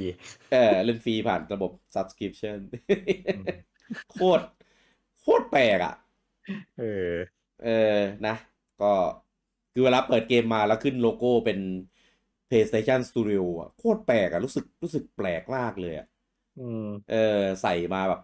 บเต็มเลยอ่ะนะเขาคงมีจุดที่รู้สึกว่าผมอยากรู้มากกว่าตอนดีลกันยังไงวะนี่ผมคิดไว้เล่นๆว่าโซนี่ต้องเป็นฝ่ายเข้าไปดีลว่าจะขอเอาเกมมาลงใช่ไหมเพราะมันต้องจ่ายค่าไลเส้นให้ Xbox บอกยื่นข้อเสนอกลับไปถ้าจะเอามาลงมีเงื่อนไขเดียวคือต้องมาลงเกมพาสเท่านั้นถ้าไม่ลงเกมพาสไม่ให้ลงคือไม่ให้ลง Xbox เว้ยถ้าผมเป็น Microsoft ผมจะทำอย่างนั้นแหละกวนตีนดีเพราะว่าเขาเป็นพับลิเชอร์เขาต้องเลือกอยู่แล้วว่าเกมจะลงแพลตฟอร์มไหนบ้างนะแถมท้ายรายการนะครับคือจะบอกว่า Microsoft เนี่ยเดิมทีเป็น ไม้เบื่อไม้เมากับปู่นะ อ่ะ เพราะช่วงที่กำลังก่อร่างสร้างตัวจะเอาคอนโซลมาอะไรเงี้ยอย่างที่รู้กันว่านอกจากจะมีไปดีลเพื่อจะขอซื้อ Nintendo แล้วเนี่ย มีไปล้วงลูก Nintendo ด้วย นึกว่าจะไม่พูดซะแล้วเรื่องนี้ พูดไม่ได้ผมยังไงก็ต้องพูดเรื่องนี้นั่นก็คือด้วยความที่ซีรีส์ตระกูล Donkey Kong เนี่ยมันพัฒนาโดยบริษัทที่ชื่อว่า Rare นะครับแล้วก็Rare เนี่ยเป็นบริษัท Second Party ที่อยู่กับปูครับแล้วก็มีในเรื่องของลิขสิทธิ์ของตัว Donkey Kong เนี่ยที่มีความคลุมเครือ เพราะว่า IP ดั้งเดิมของที่เป็นของนินเนี่ยมันคือ Donkey Kong ธรรมดาแต่ว่าตอนที่แรเข้ามาทำเนี่ยมันเป็น Donkey Kong Country ใช่มันก็เลยเกิดการโต้แย้งว่าให้ Donkey Kong Country เนี่ยเป็นของแรหรือของนินกันแน่คืออย่างนี้ Microsoft อยากได้ IP Donkey Kong เพราะว่าจริงๆ IP เนี้ยมันเป็น IP ที่ดังมากในฝั่งอเมริกาใช่ก็เลยทำการซื้อแรครับทำการซื้อแรไปซึ่งมันเทคได้อยู่แล้วเพราะว่าแรเนี่ยไม่ได้เป็นบริษัทที่เป็นของ Nintendo เป็นแค่ Second Party เฉยก็ซื้อแรไปครับแต่ว่ามีปัญหาในเรื่องของ IP Donkey Kong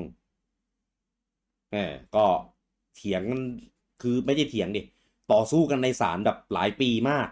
เป็นคดีเลยปัญหาอยู่ที่ตอนระหว่างนั้นน่ะปู่ก็ไม่สามารถเอา IP Donkey Kong มาหากินได้ทำเกมไม่ได้เกมเก่าก็ออกไม่ได้คือก็น่าจะแบบเซ็งเหมือนกันอะคือของมันเป็นของขายได้มาตลอดมันออกมาทุกเครื่อง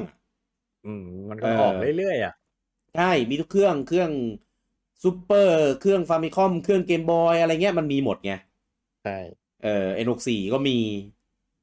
แล้วพอหลังจากนั้นก็แบบออกไม่ได้อะไรเงี้ยก็คือแบบเหมือนต้องโฮไว้อะจนสุดท้ายปู่ก็ชนะก็คือได้เป็นเจ้าของ IP Donkey Kong อย่างเต็มที่หลังจากนั้นปู่ออกมาเพียบเลยอะ Donkey Kong อะไรไม่รู้เต็มไปหมดอะก็เหมือนเป็นการเฉลิมฉลองอะภาคแรกที่ออกมาชื่อ Donkey Kong Country Return กลับมาแล้วก็ถือว่าเป็นความใจร้ายของ Microsoft ในยุคนั้นละกันก็มันก็ตามสเต็ปเขาอะคือเหมือนกับว่าต้องการทางลัดอะที่จะสร้างคือแทนที่จะต้องค่อยสร้าง IP ใหม่สร้างฐานแฟนก่อนจะปั้นให้ดังได้อะไรเงี้ยก็เลยใช้วิธีไปซื้อสตูดิโอที่มันมี IP ดังอยู่แล้วอะไรอย่างนั้นทีนี้ก็นั่นแหละอาจจะแบบทำดิวดิลิเจนต์มาไม่ดีพอคิดว่าซื้อแล้วได้แน่กระตุกหนวดเสือไงกลายเป็นว่าได้ค่ายไปแต่ไม่ได้ IP แถมหลังจากซื้อไปแลแม่งฟอร์มตกเอาฟอร์มตกแล้วก็ทีมงานที่เคยอยู่ออกเยอะมากทีมงานเดิมก็ไปทำไอ้นี่ไงค่ายทูนิกที่ทำเพลโทนิกเพลโทนิกยูคาเลลี่ครับอะไรพวกนี้ซึ่งบอกเลยว่าก็ไม่ได้ดีเหมือนเดิมก็มันทำเป็นสไตล์คลาสสิกเกินไงอย่างยูกาเลลี่เนี่ยบอกเลยว่าเกมแบบขาดองค์ประกอบที่ดีไปเยอะมากจนแบบน่าหงุดหงิดเล่นแล้วไม่แฮปปี้QOL แย่แล้วก็มุมกล้องก็เฉยอะไรเงี้ยเขาบอกเลยจะให้รับประสบการณ์เกมเหมือนประมาณเล่นเครื่อง N64 ประมาณนี้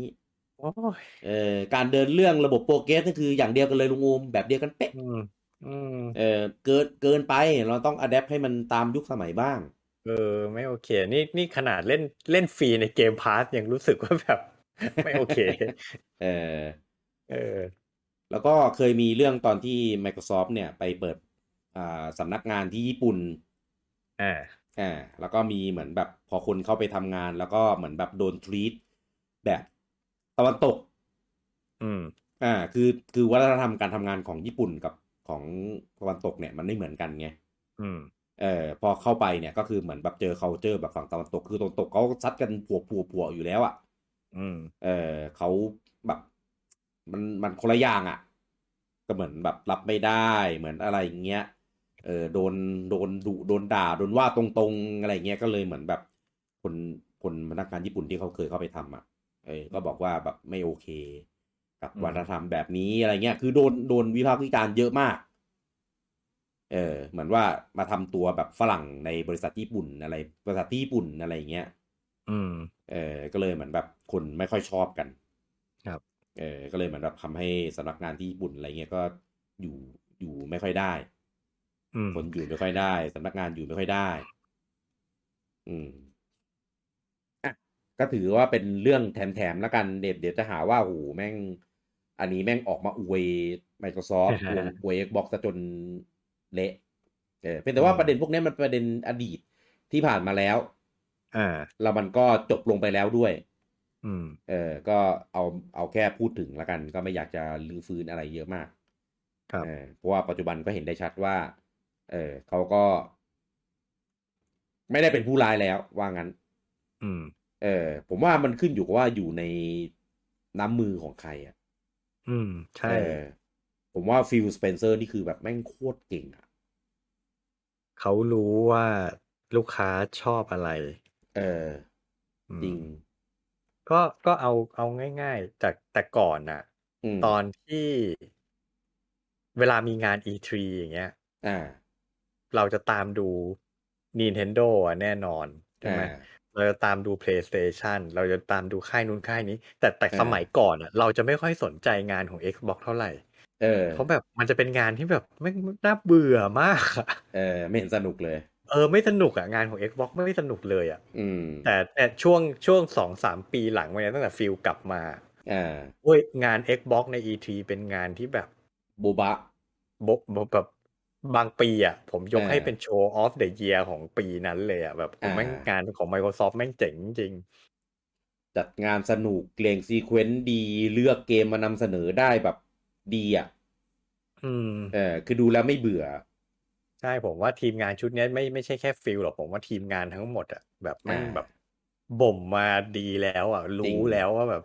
อะไรควรทำอะไรไม่ควรทำเรายิ่งในโซเชียลเน็ตเวิร์กเขานะโดยเฉพาะใน Twitter เนี่ยสนุกมากเขาดูแลคอมมูนิตี้ดีคือมีความแบบคือเนี่ยเป็นคนเล่นไม่ได้เป็นแบบแนวเชิง PR หรือคอมเมไม่ใช่อร์เชีบริษัทยลอย่างจ๋ามันดูอ่มีความเป็นาแบบเป็นมนุษย์อ่ะใช่แบบมาคุยเล่นมาตอบรีพลายมาเล่นมุกมาวางใส่มีมมีไปคือ แซวคู่แข่งไว้อะไรเงี้ย ไอตอนที่แบบซื้อค่ายอะไรเงี้ยก็จะแบบแซว Ubisoft แซว EA อะไรเงี้ยตลกมากเออดีอ่ะคือโอ้เดี๋ยวก็อวยอีกแล้วเนี่ยพยายามไม่ให้เป็นคอนเทนต์อวยแต่ก็มันอดที่จะอวยไม่ได้จริงๆอ่ะก็ถ้าสำหรับผมเนี่ยผมคิดว่าเป็นค่ายที่โตมาด้วยกันแล้วก็แต่ยังโตไปด้วยกันอยู่ส่วนลุงโอมก็จะเป็นค่ายที่แก่ไปด้วยกันใช่ไหมลุงอูมเนี่ยเพิ่งเข้ามาเจนนี้อาจจะยังไม่ได้รับประสบการณ์ตอนที่เครื่องมันแบบแบบเนี้ยเดี๋ยวดูเจนหน้าถ้าเจนหน้ามันดรอปมันฟลอปเนี่ยก็เดี๋ยวว่ากันเดี๋ยวถึงตอนนั้นอาจจะหยิบยกกันมาพูดกันอีกครั้งหนึ่งก็ได้ครับแต่หวังว่ามันจะไม่เป็นอย่างนั้นเนี่ยนะครับโอเคก็โอ้โหนี่ขนาดค่ายแรกนะกับ Microsoft ที่ค่ายที่เราจริงๆเราไม่ได้ใกล้ชิดเราไม่ได้คลุกคลีหรือเป็นแฟนมันมาเหมือนแบบค่ายอื่นยังพูดขนาดนี้เราคิดดูอีก2 ค่ายที่เหลือเนี่ยคือสนุกแน่เกิดแน่นอนปรากฏว่าชั่วโมงเดียวจบทั้งคู่นี่คือฮาเลยนะ เพราะว่าไม่มีอะไรพูดถึงมากเพราะพูดถึงไปในส่วนอื่นหมดแล้วก็พูดจบไปได้เยอะนะเดี๋ยวพาร์ทของ Sony PlayStation นี่ผมมีความหลังดีๆเยอะดีใช่ไหมไม่นี่ที่จริงๆจะบอกว่าวันตอนเนี้ยที่บ่นโซนี่ไปเยอะๆเนี่ยนี่คือมันเป็นเรื่องในที่เกิดขึ้นในปัจจุบันไงแต่จริงๆในอดีตที่โตมากับมันมีแต่ความทรงจำดีๆนะเพราะฉะนั้นตอนหน้าจะชมโซนี่แล้วนี่คือเผยแล้วนะว่าตอนหน้าจะเป็นตอนอะไร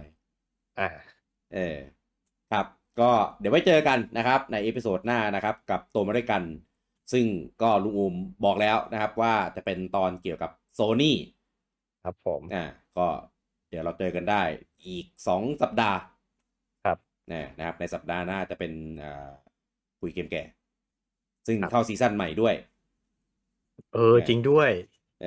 เขาซีซั่นใหม่ด้วยซีซั่นมันดราม่าที่หลายคนต้องการทิ้งท้ายนิดนึงพอดีเห็นทางในเพจมีหลังไมค์มาบอกว่าเห็นว่าจบซีซั่นด้วย Wii U แต่ไม่มี 3DS จริงๆต้องบอกอย่างนี้ตอนที่เราเลือกเครื่องมาคือ 3DS เนี่ยเราถือว่ามันเป็นเครื่องที่มันยังคาบเกี่ยวกันอยู่กับ Switch มันยังจบไปในตอนที่ Switch เนี่ยมันยังรันอยู่จริงๆตอนเนี้ยก็มันก็ยัง ongoing อยู่ในเลเวลของมันนะแต่ว่า Wii U เนี่ยมันเหมือนแบบมันตายแบบตายอย่างสนิทดับไปแล้วไม่มีขายแล้วใช่แล้วก็มันมี Spirit Successful มันมีตัวแทนมาแล้วคือ Switch